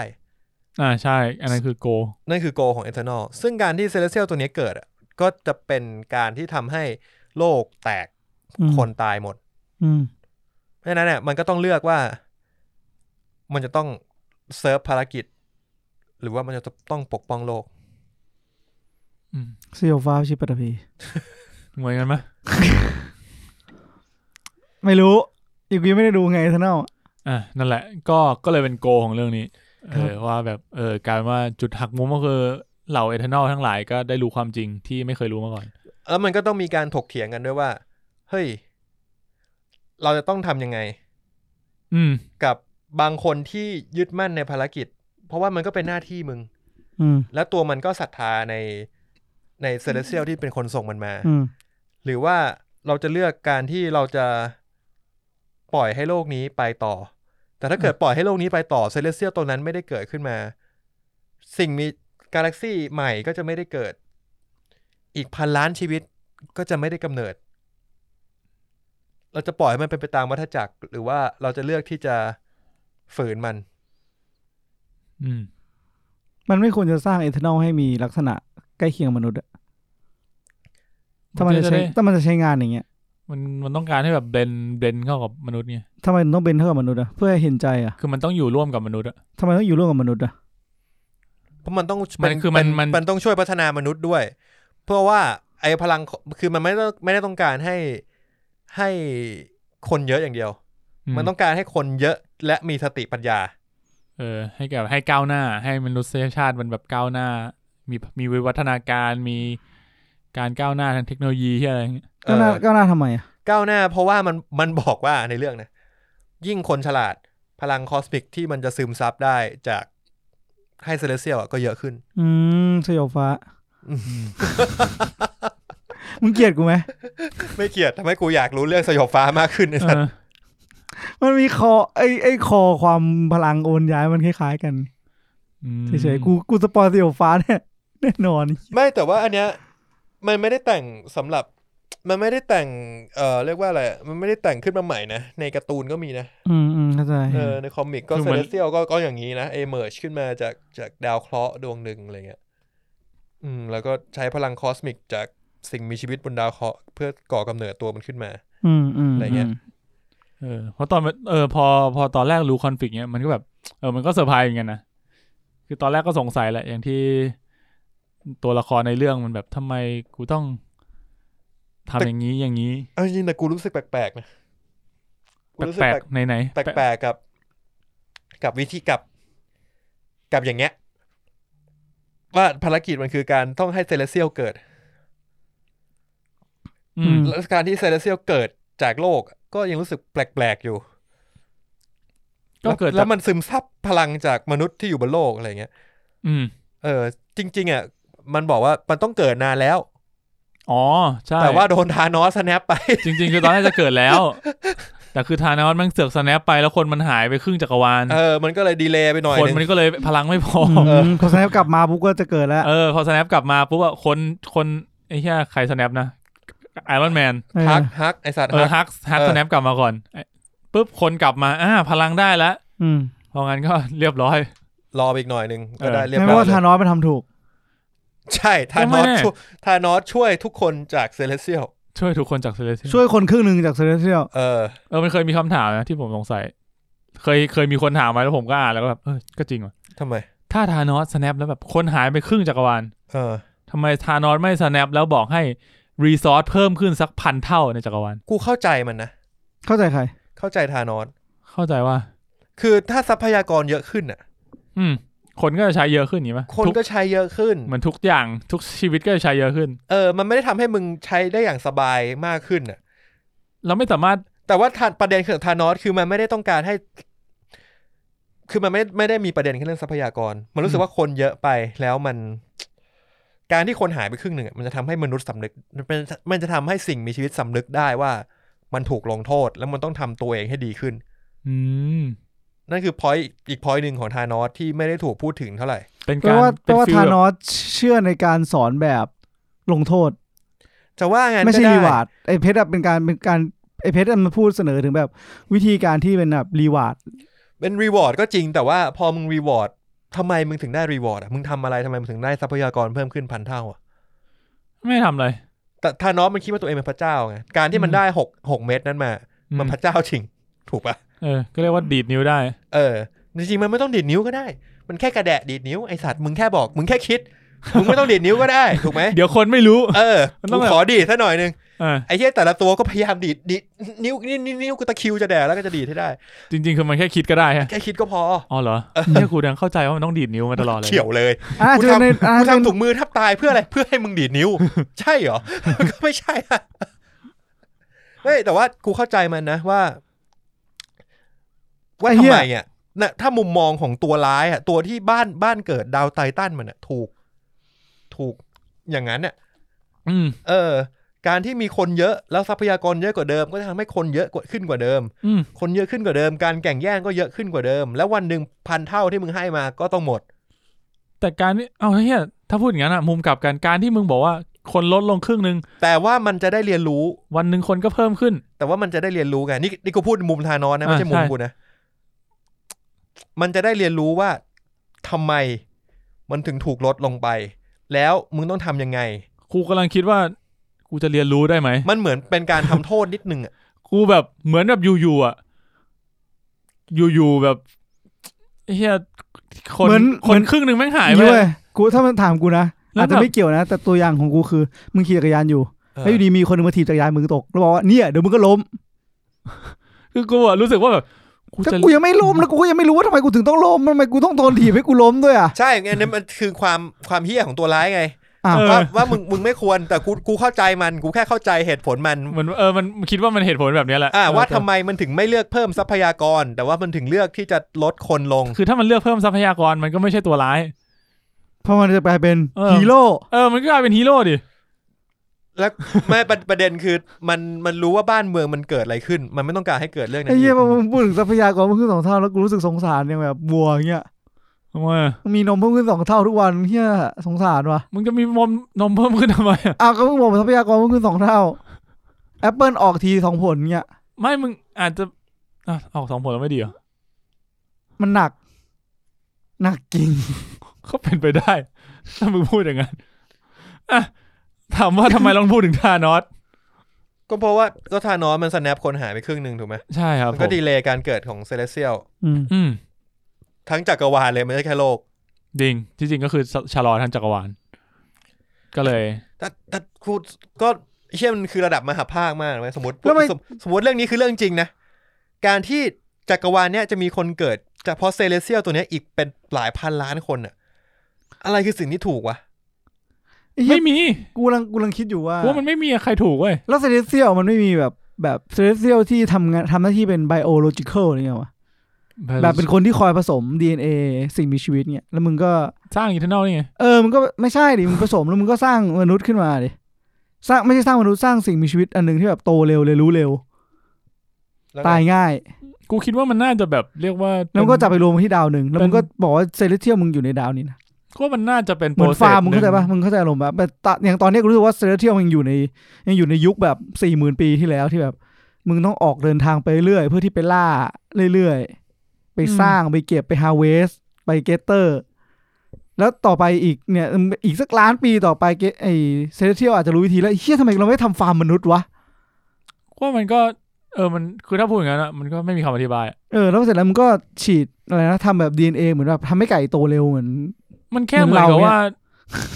กูว่ามันถ้างั้นเรากูอาจจะมองแค่ว่าถ้างั้นเหมือนเป็นคนเงี้ยเราอยากเลือกไก่ฟาร์มหรืออยากเลือกไก่ออร์แกนิกก็คือตอนแรกมันมีแล้วแต่ว่าเซเลสเซียลไม่เลือกกินเราไม่อยากได้ไก่ฟาร์มอ่ะเพราะว่ามันทำให้มันอาจจะเกิดไม่เวิร์กอ่ะมันสารเคมีที่อะไรอ่ะกินแล้วนมโตปะเนี่ยก็เลยเลือกแบบออร์แกนิกไอ้สัตว์มึงเล่นตามกฎมันก่อนกฎมันคือกูต้องไปฝังในโลกเพื่อที่กูจะได้เกิดก็กูไม่รู้กูไม่ดูหนังกูไม่อินไงถ้ามันทำได้แบบเดียวก็ต้องทำแบบนี้นั่นแหละคือในเรื่องมันเล่าแค่นี้มันเล่าแค่นี้มันไม่ได้มีเล่าเพิ่มว่าเราลองผสมเทียมแล้วไม่เวิร์กมันไม่เคยพูดไม่คือกูไม่เคยดูกูไม่อินไงกูแบบกูฟังปุ๊บกูแบบว่ะแม่งมนุษยชาติแม่งเคยเป็นอย่างนี้มาก่อนว่ามันเรื่องนั้นมันก็น่าจะแอพพลายกับเทพได้ทุกตัวแหละถ้าเกิดว่าทำไมเทพไม่สร้างอันนั้นเพื่อมาเซิร์ฟสิ่งที่ต้องการไปเลยแบบสยบฟ้าอย่างเงี้ยก็ทำได้มีไหมล่ะถ้าทำไมเทพไม่สร้างสิ่งนั้นมาเลยแต่ว่ามันก็เล่าในเรื่องว่าทำไมใช่มันเล่าในเรื่องว่าทำไมนั่นแหละเซเลียก็เล่าในเรื่องว่ามันทำแบบนี้ทำไมนั่นแหละกูว่าพอเล่าเรื่องไปถึงตอนจบว่าตอนจบเลยล่ะกูว่าตอนจบที่มันไม่ค่อยกูงงเหมือนกันตอนจบมึงงงไหมตั้นไม่เรียกว่าไม่งงนะแต่กูไม่เข้าใจไม่อินคือเหมือนอยู่ตอนจบมึงก็เก่งอ่ะทำไมพลังมิตรภาพไหมมันพลังมิตรภาพจริงเว้ยมันลิงก์กันด้วยสัตว์เฮ้ยก็ซิงไงเหมือนบางทีมึงเล่น Valorant เข้ากับเพื่อนไงก็เก่งมันซิงกันเลยซิงกันกับไอ้เหี้ยตัวใช่ไหมมันซิงกันกับไอ้เทียมุสใช่ไหมใช่ซิงด้วยงงมากเลยเทียมุสคือใครเทียมุสคือเซเลสเซียลที่จะเกิดกูเล่าซีเควนต์ก่อนตอนเนี้ยเรารู้แล้วว่าจะมีเซเลสเซียลที่จะเกิดแล้วมีกลุ่มคนที่โดนหลอกมาว่าต้องมาฆ่าเดเวียนใช่แล้วทีเนี้ยในกลุ่มก็จะมีคนที่เห็นด้วยแล้วไม่เห็นด้วยคนที่เห็นด้วยกับเซเลสเทียลก็พยายามที่จะขัดขวางคนที่ไม่เห็นด้วยก็สู้กันเองละอีเทอร์นอลมีคนที่เห็นด้วยกับไม่เห็นด้วยแล้วทีเนี้ยสุดท้ายสู้ไปสู้มา เอาเป็นว่าไอคนที่ต้องการปกป้องโลกกลุ่มคนที่ต้องการปกป้องโลกก็ชนะแล้วมันปกป้องไงด้วยการให้เซอร์ซี่ที่มีพลังในการtransform object ก็รวมพลังกันกับเพื่อนเรียกว่าซิงกันทุกคนก็มีสายลิงก์ฟิวจากบนหัวเททับบี้เหรอประมาณนั้นลิงก์ไปหาเซอร์ซี่ก็แล้วก็เสกให้เซเลเทียลกลายเป็นหินแล้วไงต่อจบเรื่องแล้วก็คือไม่เกิดไอ้แล้วที่งงก็คือตอนแรกว่ามันขึ้นมาขนาดนั้นโลกก็ชิบหายแล้วแผ่นดินไหวเว้ยมันขึ้นมาแบบมือโผล่เงี้ยมือโผล่มาจากทะเลหัวโผล่มาครึ่งหัวมึงนี่เลยมึงเคยไปมึงเคยเห็นเวียดนามป่ะสะพานมือลงกันมีเห็นนี่มีมึงไปเที่ยวนะเพชรจริงเหรอไปเมื่อไหร่กูไปด้วยเวียดนามขึ้นมาอย่างงี้อย่างนั้นเลยพ้นน้ำมาแล้วเหมือนเลยแบบนั้นเลยนั่นแหละหัวโผล่มานิดนึงแล้วด้วยสัตว์กูถามว่ามึงโผล่มาจากเปลือกโลกขนาดนั้นแผ่นดินไหวที่ผ่านไปป่วงแล้วซึนามิถล่มเกาะฮาวายไปแล้วเหี้ยบอกเลยแล้วกูเลยสงสัยว่าโผล่มาพลังตอนแรกบอกพลังไม่พอสักพักมันเอามือทิ่มลงไปที่พื้นป้าบแล้วก็บอกว่าเฮ้ยฉันลิงก์กับไอ้เทียมุดด้วยว่ะก็เลยได้พลังเยอะขึ้นก็เลยได้พลังเทียมุดคือใครเทียมุดก็คือตัวที่กำลังจะโผล่ขึ้นมาแหละกูเลยแบบมันเล่นง่ายไปแบบเฮ้ยมึงบอกมึงมีพลังพอแล้วกูยังเข้าใจได้มากกว่าการที่มึงบอกมึงลิงก์กับตัวที่กำลังจะเกิดเหมือนมันเล่านิดนึงอ่ะมันพูดอยู่ประมาณคำ2 คำอ่ะว่าทำไมมันถึงลิงก์อ่ะแต่ว่าก็ไม่ได้อะไรอ่ะหรือผมอาจจะพลาดไปก็ได้อาจจะพลาดไปนั่นแหละมันเหมือนเป็นตอนจบแบบทุกอย่างมันฟึบจนแบบทุกอย่างมันเร็วกูเข้าใจไม่ค่อย make sense กูเข้าใจอีคอมเมนต์นั่นแหละเพราะแบบมันมีคนพิมพ์ด่าเรื่องเกี่ยวกับพาราดอกซ์ทุกอย่างก็เลยทำให้ผมบอกว่าตอนจบมันดรอปไปก็เลยกลายเป็นว่าตอนจบก็นั่นแหละใช้พลังมิตรภาพเสริมพลังให้กับเซอร์ซี่แล้วก็เซอร์ซี่ก็ทำการเสกให้เซเลเทียลกลายเป็นหินก็หยุดการเกิดนี้ได้บึ้งจบเรื่องละเรื่องมีแค่นี้แต่ว่ามีฉากพวกเครดิตที่น่าสนใจคือนี่มันหนัง2 ชั่วโมงกว่าเลยนะใช่คือที่มันนานคือมันเล่าแต่ละตัวเลยเว้ยเพราะว่าอย่างเช่นฉากที่ต้านพูดถึงไปแล้วว่าตอนที่ดูไอ้ที่มีคนฆ่าล้างเผ่าพันธุ์เหมือนมันเป็นยุคที่มนุษย์เพิ่งคิดค้นปืนได้แล้วก็เอาปืนนั้นไปพยายามแบบไปยึดไปฆ่าล้างเผ่าพันธุ์อื่นชุบเรียกว่าอะไรวะ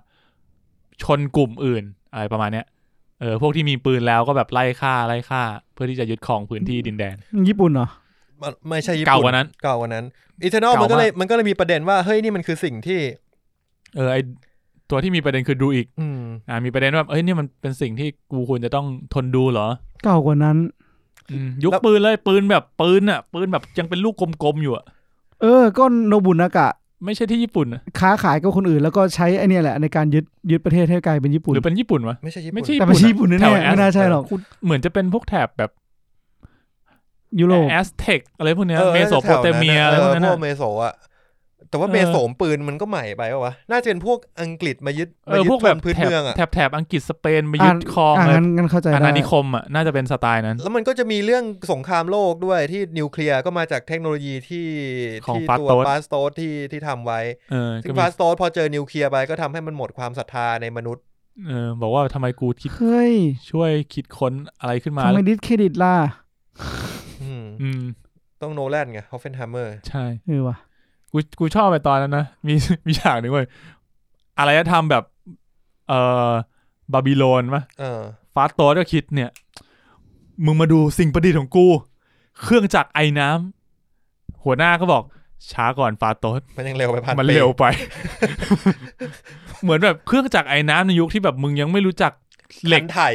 ยังไม่มีคันไถมึงนึกออกป่ะเข้าใจแล้วมันก็ออกเร็วไปเยอะเลยฟาสโตสก็ทำหน้าเซ็งเพื่อนก็มาถามว่ามึงมีอย่างอื่นไหมนี่ไงคันไถกูมีแนะนำสิ่งนี้คันไถหน้าที่มันคือไถเอาไว้ไถgood job นี่แหละก็เนี่ยที่มาของคันไถ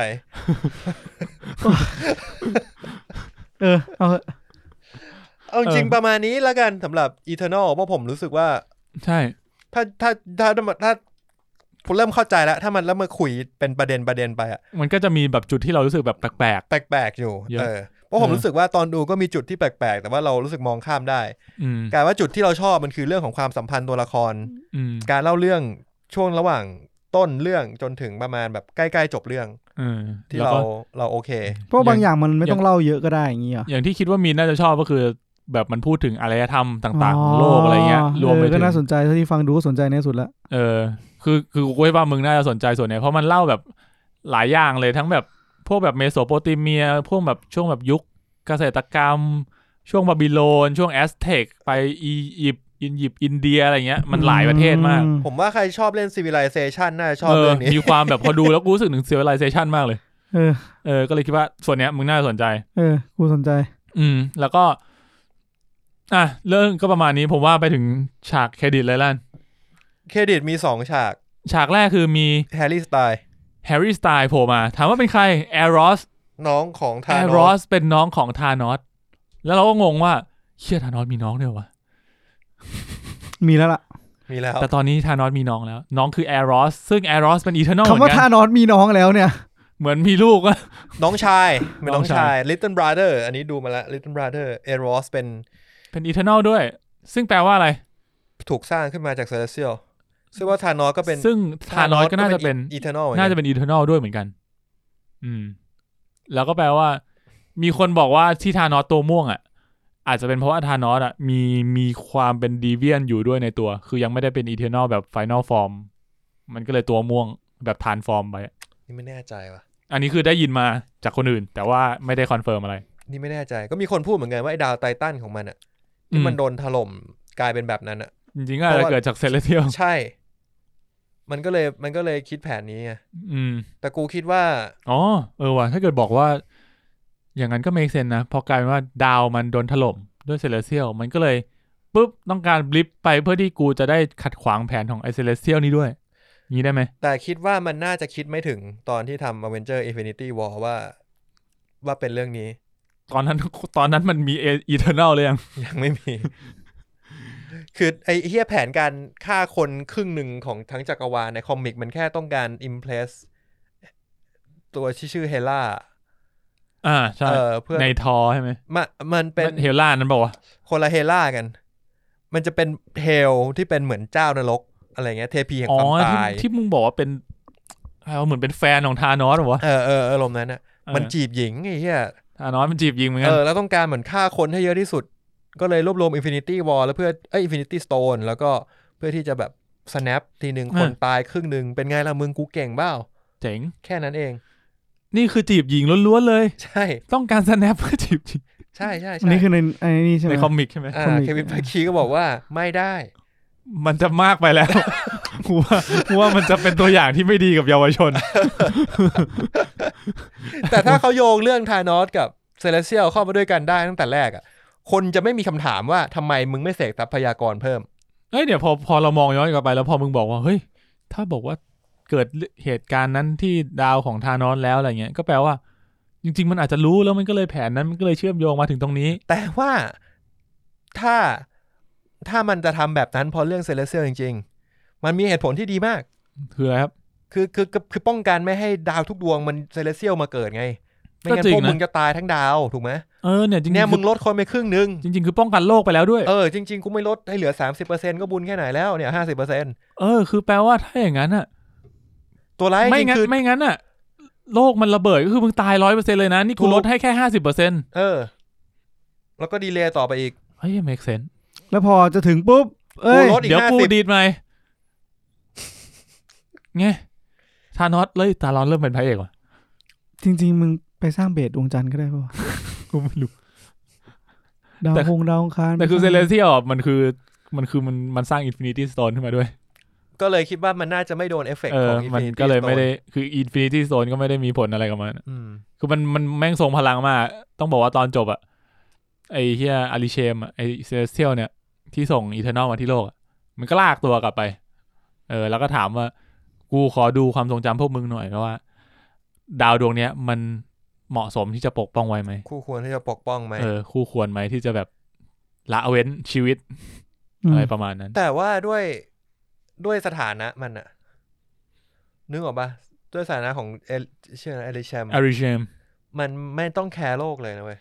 กูว่ามันก็ make sense นะเรียกว่าไงเดียเหมือนแมนยูอ่ะสมมติมันเหมือนสโมสรแมนยูมันเหมือนแมนยูได้ไงวะเดี๋ยวเปรียบเทียบไงมาลองสมมติว่าแมนยูเนี่ยแฟนบอลเยอะสุดในโลกแล้วอยู่มันจะบอกว่าคนไทยทั้งประเทศจะไม่เชียร์แมนยูมันก็จะบอกว่าเรื่องมึงเนี่ย หรือว่า Avenger Endgame รายได้ 3,000 ล้านทั่วโลกถูกไหมบอกว่าเฮ้ยที่ไทยกูจะไม่ให้รายได้มึงสักบาทเพราะมึงกระทบคิงไอ้สัตว์มันก็จะบอกว่าเรื่องของมึงเนี่ยคิงวากันดาใช่เรื่องของมึงเนี่ยให้เหี้ยเงินหายไป100เท่าไหร่100 ล้านบาท40 ล้านเหรียญก็ไม่กระทบภาพรวมป่ะนิดนึงไม่มากเลยพอไหวก็ว่าจะเป็นไม่ได้ครับก็คือพอเป็นประเด็นเนี้ยก็เลยรู้สึกว่ามันจริงๆมันก็ make sense ทั้งสองฝ่ายนะที่บอกว่าฝั่ง Celestial มันก็ใช้ชีวิตของมันอ่ะก็วัฏจักรของมันเป็นแบบนี้มันก็ทำของมันไปนี่แปลว่ามันต้องไปปลูกใหม่อีก1,000 ปีเลยนะเว้ยส่วนฝั่ง Eternal หรือฝั่งคนมันก็ไม่ผิดที่เราจะอยากมีชีวิตอยู่ต่อไปใช่ผมก็เลยรู้สึกว่า Promised Neverland พูดถึง Promised Neverland เนี่ยมันก็เลยเหมือนแบบคือมันก็เลยการว่ามองว่ามันก็ไม่ได้มีใครผิดที่ต้องการคงวัฏจักรของตัวเองให้คงอยู่ต่อไปแต่จักรวาลจะเสียสมดุลเรื่องมึงอะไรคือคำว่าจักรวาลเสียสมดุล คือถ้ามึงปฏิวัติแบบนี้ไปเรื่อยๆทุกดาวอ่ะก็คือตอนจบอ่ะคือสมมติว่าทุกดาวทำแบบนี้แล้วไม่มีเซเลสเทียลเกิดเลยมันก็จะไม่มีจักรวาลใหม่เกิดขึ้นอีกเลยจักรวาลเดิมไม่มีจักรวาลใหม่เกิดขึ้นอีกเลยไม่มีกาแล็กซี่ใหม่เกิดขึ้นอีกเลยแล้วจะเป็นปัญหาต้องมีกาแล็กซี่ใหม่นั่นดิทำไมกูต้องมีกาแล็กซี่ใหม่วะ ใช่ไงแล้วแบบไม่เพราะสิ่งมีชีวิตที่มันมีขนาดเล็กอย่างเราอาจจะไม่รู้สึกไงเพราะแบบแล้วถ้ามีกาแล็กซี่ใหม่แล้วยังไงแล้วกูยังไงไอตัวนั้นน่ะที่อยู่บนดาวนู้นน่ะไออาริเชมมันก็1 ชีวิตเหมือนกูป่ะวะใช่โลกว่าเหมือนแบบเหมือนเราเป็นมดแล้วก็แบบเฮียเจ้าของบ้านแม่งย้ายบ้านหนีเปลี่ยนคนเราก็ไม่รู้เรื่องหรอกเฮียไปขอบคุณทุกท่านครับเดี๋ยวยังไม่จบมีเครดิตนึงเครดิตสุดท้ายแล้วก็คือเดี๋ยวต้องบอกก่อนว่าเอโรสมาทำไมเอโรสมาทำไมวะมาทำไมวะกูถามมึงอยู่เนี่ยมาทำไมมันบอกว่ามาช่วยมันบอกว่าเพราะว่าต้องบอกว่าตอนจบอะEternal มันแบ่งเป็น2พวกก็คือมันไม่ได้แตกกันนะมันดีกันไอ้พวกเนี้ยคือดีกันแล้วก็แบ่งเป็น2กรุ๊ปคือกรุ๊ปนึงอยู่โลกอีกกรุ๊ปนึงอ่ะเหมือนกับว่าเดินทางออกไปนอกจักรวาลเพื่อที่จะไปติดต่อกับ Eternal ที่อยู่บนดาวดวงอื่นเพื่อที่จะแบบบอกความจริงให้รู้ว่าจะปฏิวัติเหมือนกันคือแบบหาพวกปฏิวัติอ่ะไอเอโรสก็มาที่ไอยานที่กำลังเดินทางอยู่เราก็บอกว่าเฮ้ยเพื่อนพวกมึงน่าจะโดนจับไปเนี่ยเพื่อนพวกมึงที่อยู่บนโลกอ่ะโดนจับไปแล้วแหละเดี๋ยวกูช่วยเดี๋ยวกูจะช่วยได้รู้วิธีซึ่งกูมองภาพแล้วแบบไอ้เหี้ยแฮร์รี่สไตล์เล่นเป็นเอโรสด้วยบุคลิกการแต่งตัวทรงผมมันไม่น่าอยู่ในหนังที่โคอี้เฉาจะกำกับได้ ไม่มันเท่เลยมันแปลกอ่ะคือกูรู้สึกกูดูแล้วตลกอ่ะกูจะบอกว่าชุดมันอ่ะกูตลกนะแต่กูคิดว่ามันเหมาะกับบทถ้าไปดูในคอมิกอ่ะมันเหมาะมากแฮร์รี่สไตล์อ่ะใช่ไม่ใช่ชุดที่กูหมายถึงว่าคือชุดของเอเทอร์นัลทั้งเรื่องเลยชุดดูดีแต่กูแปลกกูว่ามันแปลกมากเลยกูว่ากูแปลกกูแปลกแต่กูไม่ดูในเรื่องว่ามันรู้สึกชุดมันล้ำมากอ่ะแต่อยู่ท่ามกลางอารยธรรมเมโสโปเตเมียคือกูรู้สึกแบบเฮียมันไม่ใช่คนนะเป็นเอเลี่ยนอ่ะก็ได้แหละก็คงงั้นแหละเหมือนคริปโตอ่ะชาวคริปตอนอ่ะมาโผล่บนโลกก็คงประมาณนี้แหละอย่างนี้เพชรพูดคริปโตนี่ตีสลังวาบเลยยังเปิดเว็บเปิดดูราคาตกวะนั่นแหละแล้วก็ตัวอย่างสุดท้ายไม่ใช่ตัวอย่างเครดิตสุดท้าย post credit ตอนฉากจบเลยดีนวิดแมนหรือว่าจอห์นสโนว์หรือว่าคิทแฮร์ริงตันครับผมก็มันน่าเปลี่ยนชื่อไปเป็นจอห์นสโนว์ให้รู้แล้วรู้รอดจบไปเพื่อนจะได้เรียกถูกได้รับสิ่งหนึ่งมาต้องเกิดก่อนว่าในเรื่องเพจลิงก์ไม่ใช่ มันจะใช้ลิงก์ตลอดไม่ได้ในเรื่องคือเซอร์ซี่ที่เป็นเอเทอร์นอลใช่ไหมเคยให้แหวนเซอร์ซี่ให้จอห์นสโนให้แหวนกับจอห์นสโนว์มากูเกลียดจริงเลยมันเคยให้หมดในเรื่องไม่มีทาง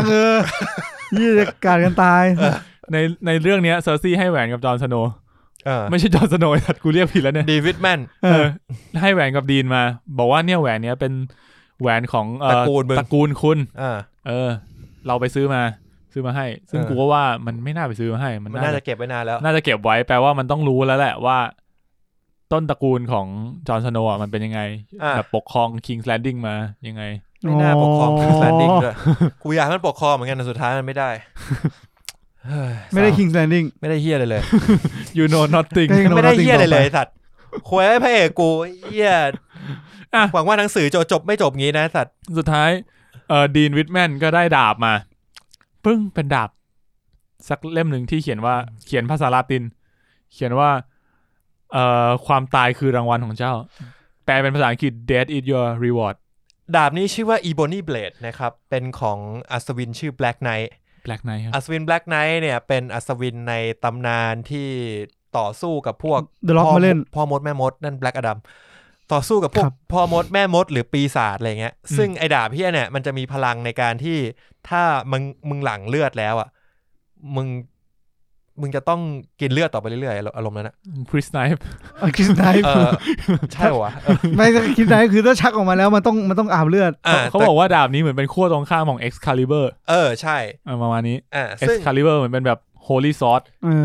ดาบนี้มันก็จะมีพลังในการวาร์ปในการป้องกันสิ่งศักดิ์สิทธิ์อะไรอย่างเงี้ยและการรู้สึกว่าถ้ามึงถือดาบอยู่อ่ะยังไงมึงก็จะไม่ตาย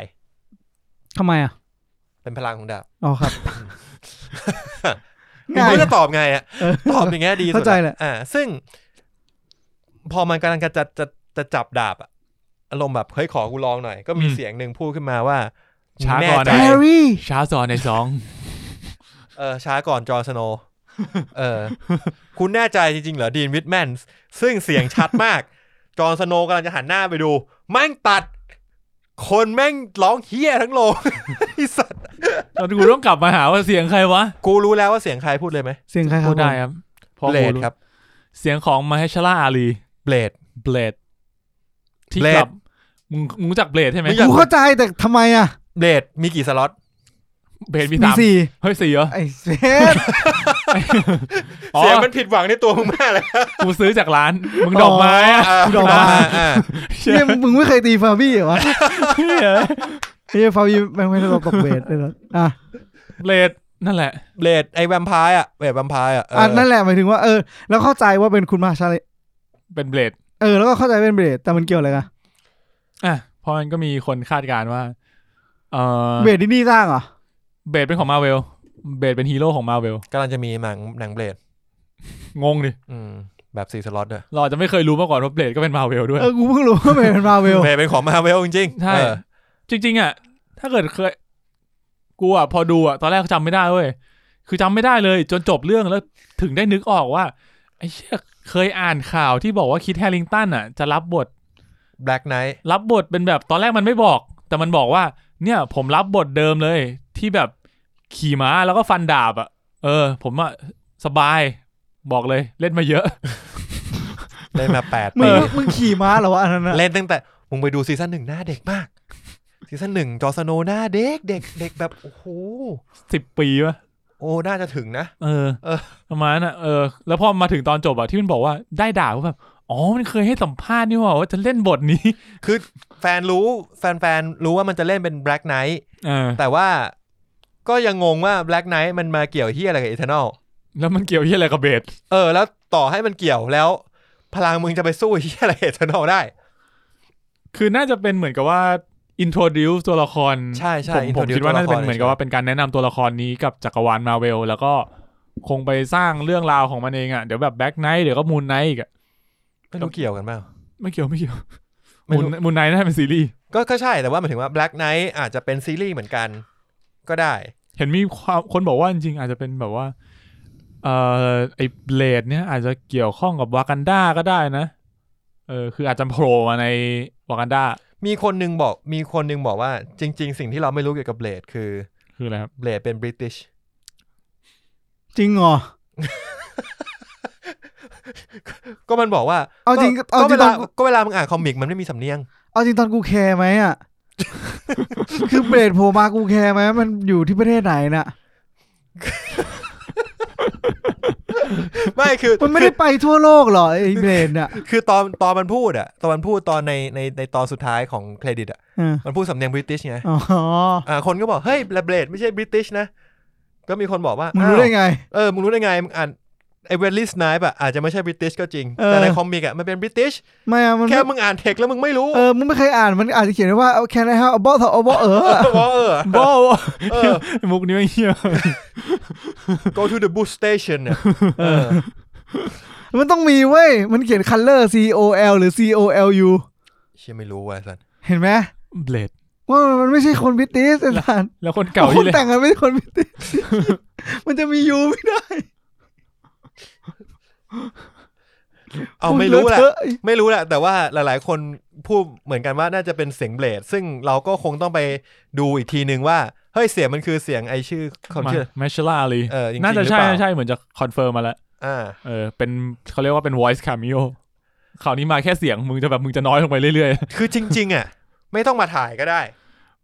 มึงน่าจะอัดที่บ้านแล้วถ้าส่งไฟล์เสียงมาให้แบบช่วยพูดประโยคนี้ให้หน่อยขอแบบเสียงคลีนนะผมว่าผู้กำกับแบบนี่โคอี้ฉาวเป็นคนกำกับฉากนี้นะแล้วก็มาเป็นคนบอกคีธ ฮัลลิงตันด้วยว่าจะเป็นเบลดซึ่งคีธ ฮัลลิงตันก็ตื่นเต้นมากแต่กูสงสัยว่าคนแบบโคอี้ฉาวเขาจะมีความรู้สึกแบบเฮ้ยตื่นเต้นไหมวะที่แบบเฮ้ยเบลดจะได้มาอยู่ในจักรวาลที่กูกำกับเว้ยมึงนึกออกปะมันจะได้กำกับต่อ คือตอนจบมันมีขึ้นว่า Eternals will return คือน่าจะมีถ้าไม่ภาคต่อคือมันมีคนบอกว่า Eternal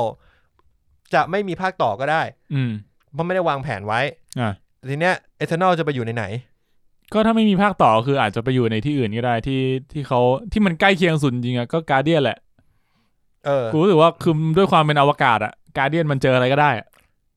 แต่พวก Guardian ไม่เหมาะกับพวกนี้นี่เลยพวกนี้นี่จริงจังไปหน่อยพวกนี้จริงจังมากไอตัวไม่จริงจังก็ไม่ได้มาอยู่ตรงเนี้ยไอตัวที่อยู่บนดาวอยู่บนยานเนี่ยคือตัวจริงจังทุกตัวเลยมีแฮร์รี่สไตล์ไงมาเป็นตัวไม่จริงจังโอ้ยนั่นไม่น่าอยู่กันได้นานนั่นแหละก็นี่คือเครดิตทั้ง2ฉากนะครับก็ประมาณนี้กับ Eternal ครับก็เรื่องต่อไปชางชี่ที่เราคิดไว้น่าจะไม่พลาดนะชางชี่ด้วยความดิสนีย์พลัสเราน่าจะได้ดูกันเมื่อกี้จะพูดนิดนึงตรงที่บอกว่าโคอี้ฉาวจะได้กำกับต่อไหมผมว่าจริงๆแล้วเขาไม่ได้วัดเป็นเรื่องๆป่ะคือเราก็ผมรู้สึกว่าเขานับเป็นแบบอย่างที่บอกมาเวลมันนับเป็นแบบ10 ปีคือมันบอกว่าถ้ามันมีเรื่องนึงที่มันไม่ดีหรือว่าแบบอาจจะไม่ได้รับการตอบรับที่ดีเท่าที่ควรต้องถามว่าคริติกไม่ถูกใจแต่ว่าเขาถ้ามันขายได้เขาแคร์ไหมอาจจะแคร์แต่หมายถึงว่าแบบก็สมมุติว่าจุดประสงค์เขาคือนี่คือจุดเริ่มต้นต้องการเล่าเรื่องต้องการจะ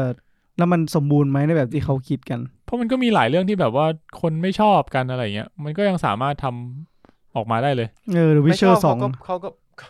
าก็เปลี่ยนนะอย่าง Age of Ultron กระแสก็ไม่ค่อยดีใช่แล้วเหมือนจอร์จวีดอนก็เหมือนแบบไม่ไหวแล้วเหมือนกันคือมันก็มีการปรับเปลี่ยนในภาคต่อไปแบบอาจจะเปลี่ยนบทหรือว่าเปลี่ยนผู้กำกับหรืออะไรเงี้ยมันก็ทำได้หลายทางส่วนตัวละครก็เอามาใช้ได้แต่ผมมองว่าวิชั่นในการที่เราจะมองว่าเรื่อง Eternal จะไปต่อยังไงมันจะไม่ใช่แบบนี้แล้วเพราะมึงโซฟเรื่องความสัมพันธ์ตัวละครหมดแล้วในเรื่องเนี้ยคือเรื่องเนี้ยจริงๆหลักๆมันมีทั้งความสัมพันธ์ของตัวละครที่แบบมึงเป็น Eternal ที่มาอยู่บนโลกเป็นพันปีด้วยกันแต่ว่ามีความคอนฟลิกต์ในเรื่องโกแบบคนนึงแบบเชื่อใน Celestial แล้วก็มีอีกกลุ่มนึงที่แบบรู้สึกว่าผูกพันกับมนุษย์มากจนปกป้องมนุษย์อะไรเงี้ยก็มีคอนฟลิกต์แล้วก็โซไปหมดแล้วในภาคนี้คือไม่เหลืออะไรแล้วคือแม้แต่ตัวที่แทงนางเอกมันก็ยังเป็นเพื่อนกันได้ถึงแม้เราจะโดนแทงข้างหลังเราก็ยังเป็นเพื่อนกันได้เสมอเพราะกูไม่ตายเพราะกูไม่ตายไม่มีอะไรต้องเสียมึงจะสู้ทำไมในเมื่อมึงไม่ตายกูสงสัยมากเลยมันตายได้นะกูว่าเดี๋ยวแล้วมึงเอาตัวฮิวมาทำไมวะตัวกูไม่บอกมึงต้องไปดูนี่กูยังสปอยไม่ 100% นะกูยังเหลือที่ไว้ให้มึงไปซึมซับในหนังเองเนี่ยยังมีคอนฟลิกต์ตั้งหลายอย่างในเรื่องที่มึงยังไม่รู้อีกสักแบบอาทิตย์2 อาทิตย์กูน่าจำอะไรไม่ได้ละไม่แต่ถ้าเกิดเล่าไปให้หมดมันจะรู้ไงคุณมันมีคีย์ว่าน่าจะเหลือสักประมาณสัก 30% เกินเกินครับกว่า 50% ประมาณนั้นก็ดีตอนนี้มึงก็ไม่ต้องรอเอ็นเครดิตละนี่ตอนนี้มีนก็ไม่ดูแล้วแหละ ก็ดูทรงอยู่มันก็น่าดูแต่มัน แต่นี่มันเป็นหนังที่มึงอยากดูไม่ใช่ตอนแรกที่เราเคยคุยกันไว้บอกว่าเนี่ยไอ้เหี้ยดูกับ Eternal เนี่ยกูอยากดูกูอยากดูไงให้ทำไงอ่ะดีพัดไปแล้วมันมีแบบให้กูขับรถไปดูปะล่ะที่ไหนอ่ะไม่มีไงไม่มีจริงคุณดูรอบดึกได้มันมีนะรอบดึกตอนนี้ห้างมันเปิดแล้วเว้ยทุกอย่างปกติแล้วแล้วมันมีแต่ว่ามึงก็ต้องทำใจนึงนะคือกูดูแล้วอ่ะวันที่กูเข้าไปดูอ่ะคือกูดูรอบ 3:30 นใช่แล้วกูตอนกูเข้าโรงอ่ะกูเปิดโรงหนังรอบ 4:30 นเขาน่าจะมีเปิดแอปอ่ะทำไมเขาไม่มีให้ดูแบบ 6 โมงแล้วจบแบบห้างเปิดพอดีไง Star Wars ไงตอนนั้นดู 6 โมง 8 โมงเกมแต่ถ้าเกิดคุณ Adventure Endgame มีรอบเช้า 6 โมง6 โมงเหรอมึงก็ต้องหวังให้คนไปดูเยอะรอบเท่านั้นนะคือถ้าเกิดเขาจะเปิดเช้าแปลว่าเขาต้องหวังให้คนมาดูเยอะนะถ้าคนมาดูเยอะก็แปลว่าครูจะวุ่นวายอีกแต่ว่าโกคุณอ่ะอยากให้ไม่มีคนเนี่ยเพราะงั้นอ่ะผมก็เลยคิดว่ารอบดึกสุดอ่ะอย่างที่ผมดูคือผมเปิดแอปดูอ่ะทั้งโรงมีโรงที่ไม่มีคนก็มีโรงที่มี1 คนก็มีกูว่านะรออีกหน่อยนึงประมาณโรงนี้2 อาทิตย์ออกพอดี2 อาทิตย์คนมันจะน้อยแล้วไงก็ถ้าอยากดูจริงๆก็ไปรอบแบบนั้นแต่จริงๆตอนเนี้ยว่าโกของกูนะมีอยู่2 เรื่องอะไรแมนดาลอเรียนดีกับชังชีคุณมองระยะสั้นได้ดีนะครับเราเจอกันอาทิตย์หน้ากับชังชี and the Legend of Ten Ring นะครับผมถ้าใครมีปัญหาไปดูไม่ทันมึงแห้งอ่ะไม่เป็นไรมันมาวันศุกร์แค่12วันศุกร์กูดูเลยวันศุกร์มันจะไม่อยู่แต่วันศุกร์หลักๆน่าจะเข้าตอนบ่ายนะปกติ Disney Plus มันจะชอบเข้าแบบเที่ยงบ่ายๆในเวลาไทยอ๋อดีเลยประชุม 3 โมงเสร็จกูดูต่อได้เลยคิดว่าน่าจะมาแล้วบ่าย 3แล้วพิมพ์สปอยใน Reddit ให้ใส่หน้าฝรั่งแม่งเลยมันดูกันหมดแล้วไอ้เหี้ยเขาดูกันทั้งโลกแล้วจนแม่งคอสเป็นช้างชี่กันหมดแล้วเนี่ยไอ้สัตว์แต่งเป็นมังกรบินออกมาฮาโลวีนน่ะนั่นใช่ช้างชี่เหรอ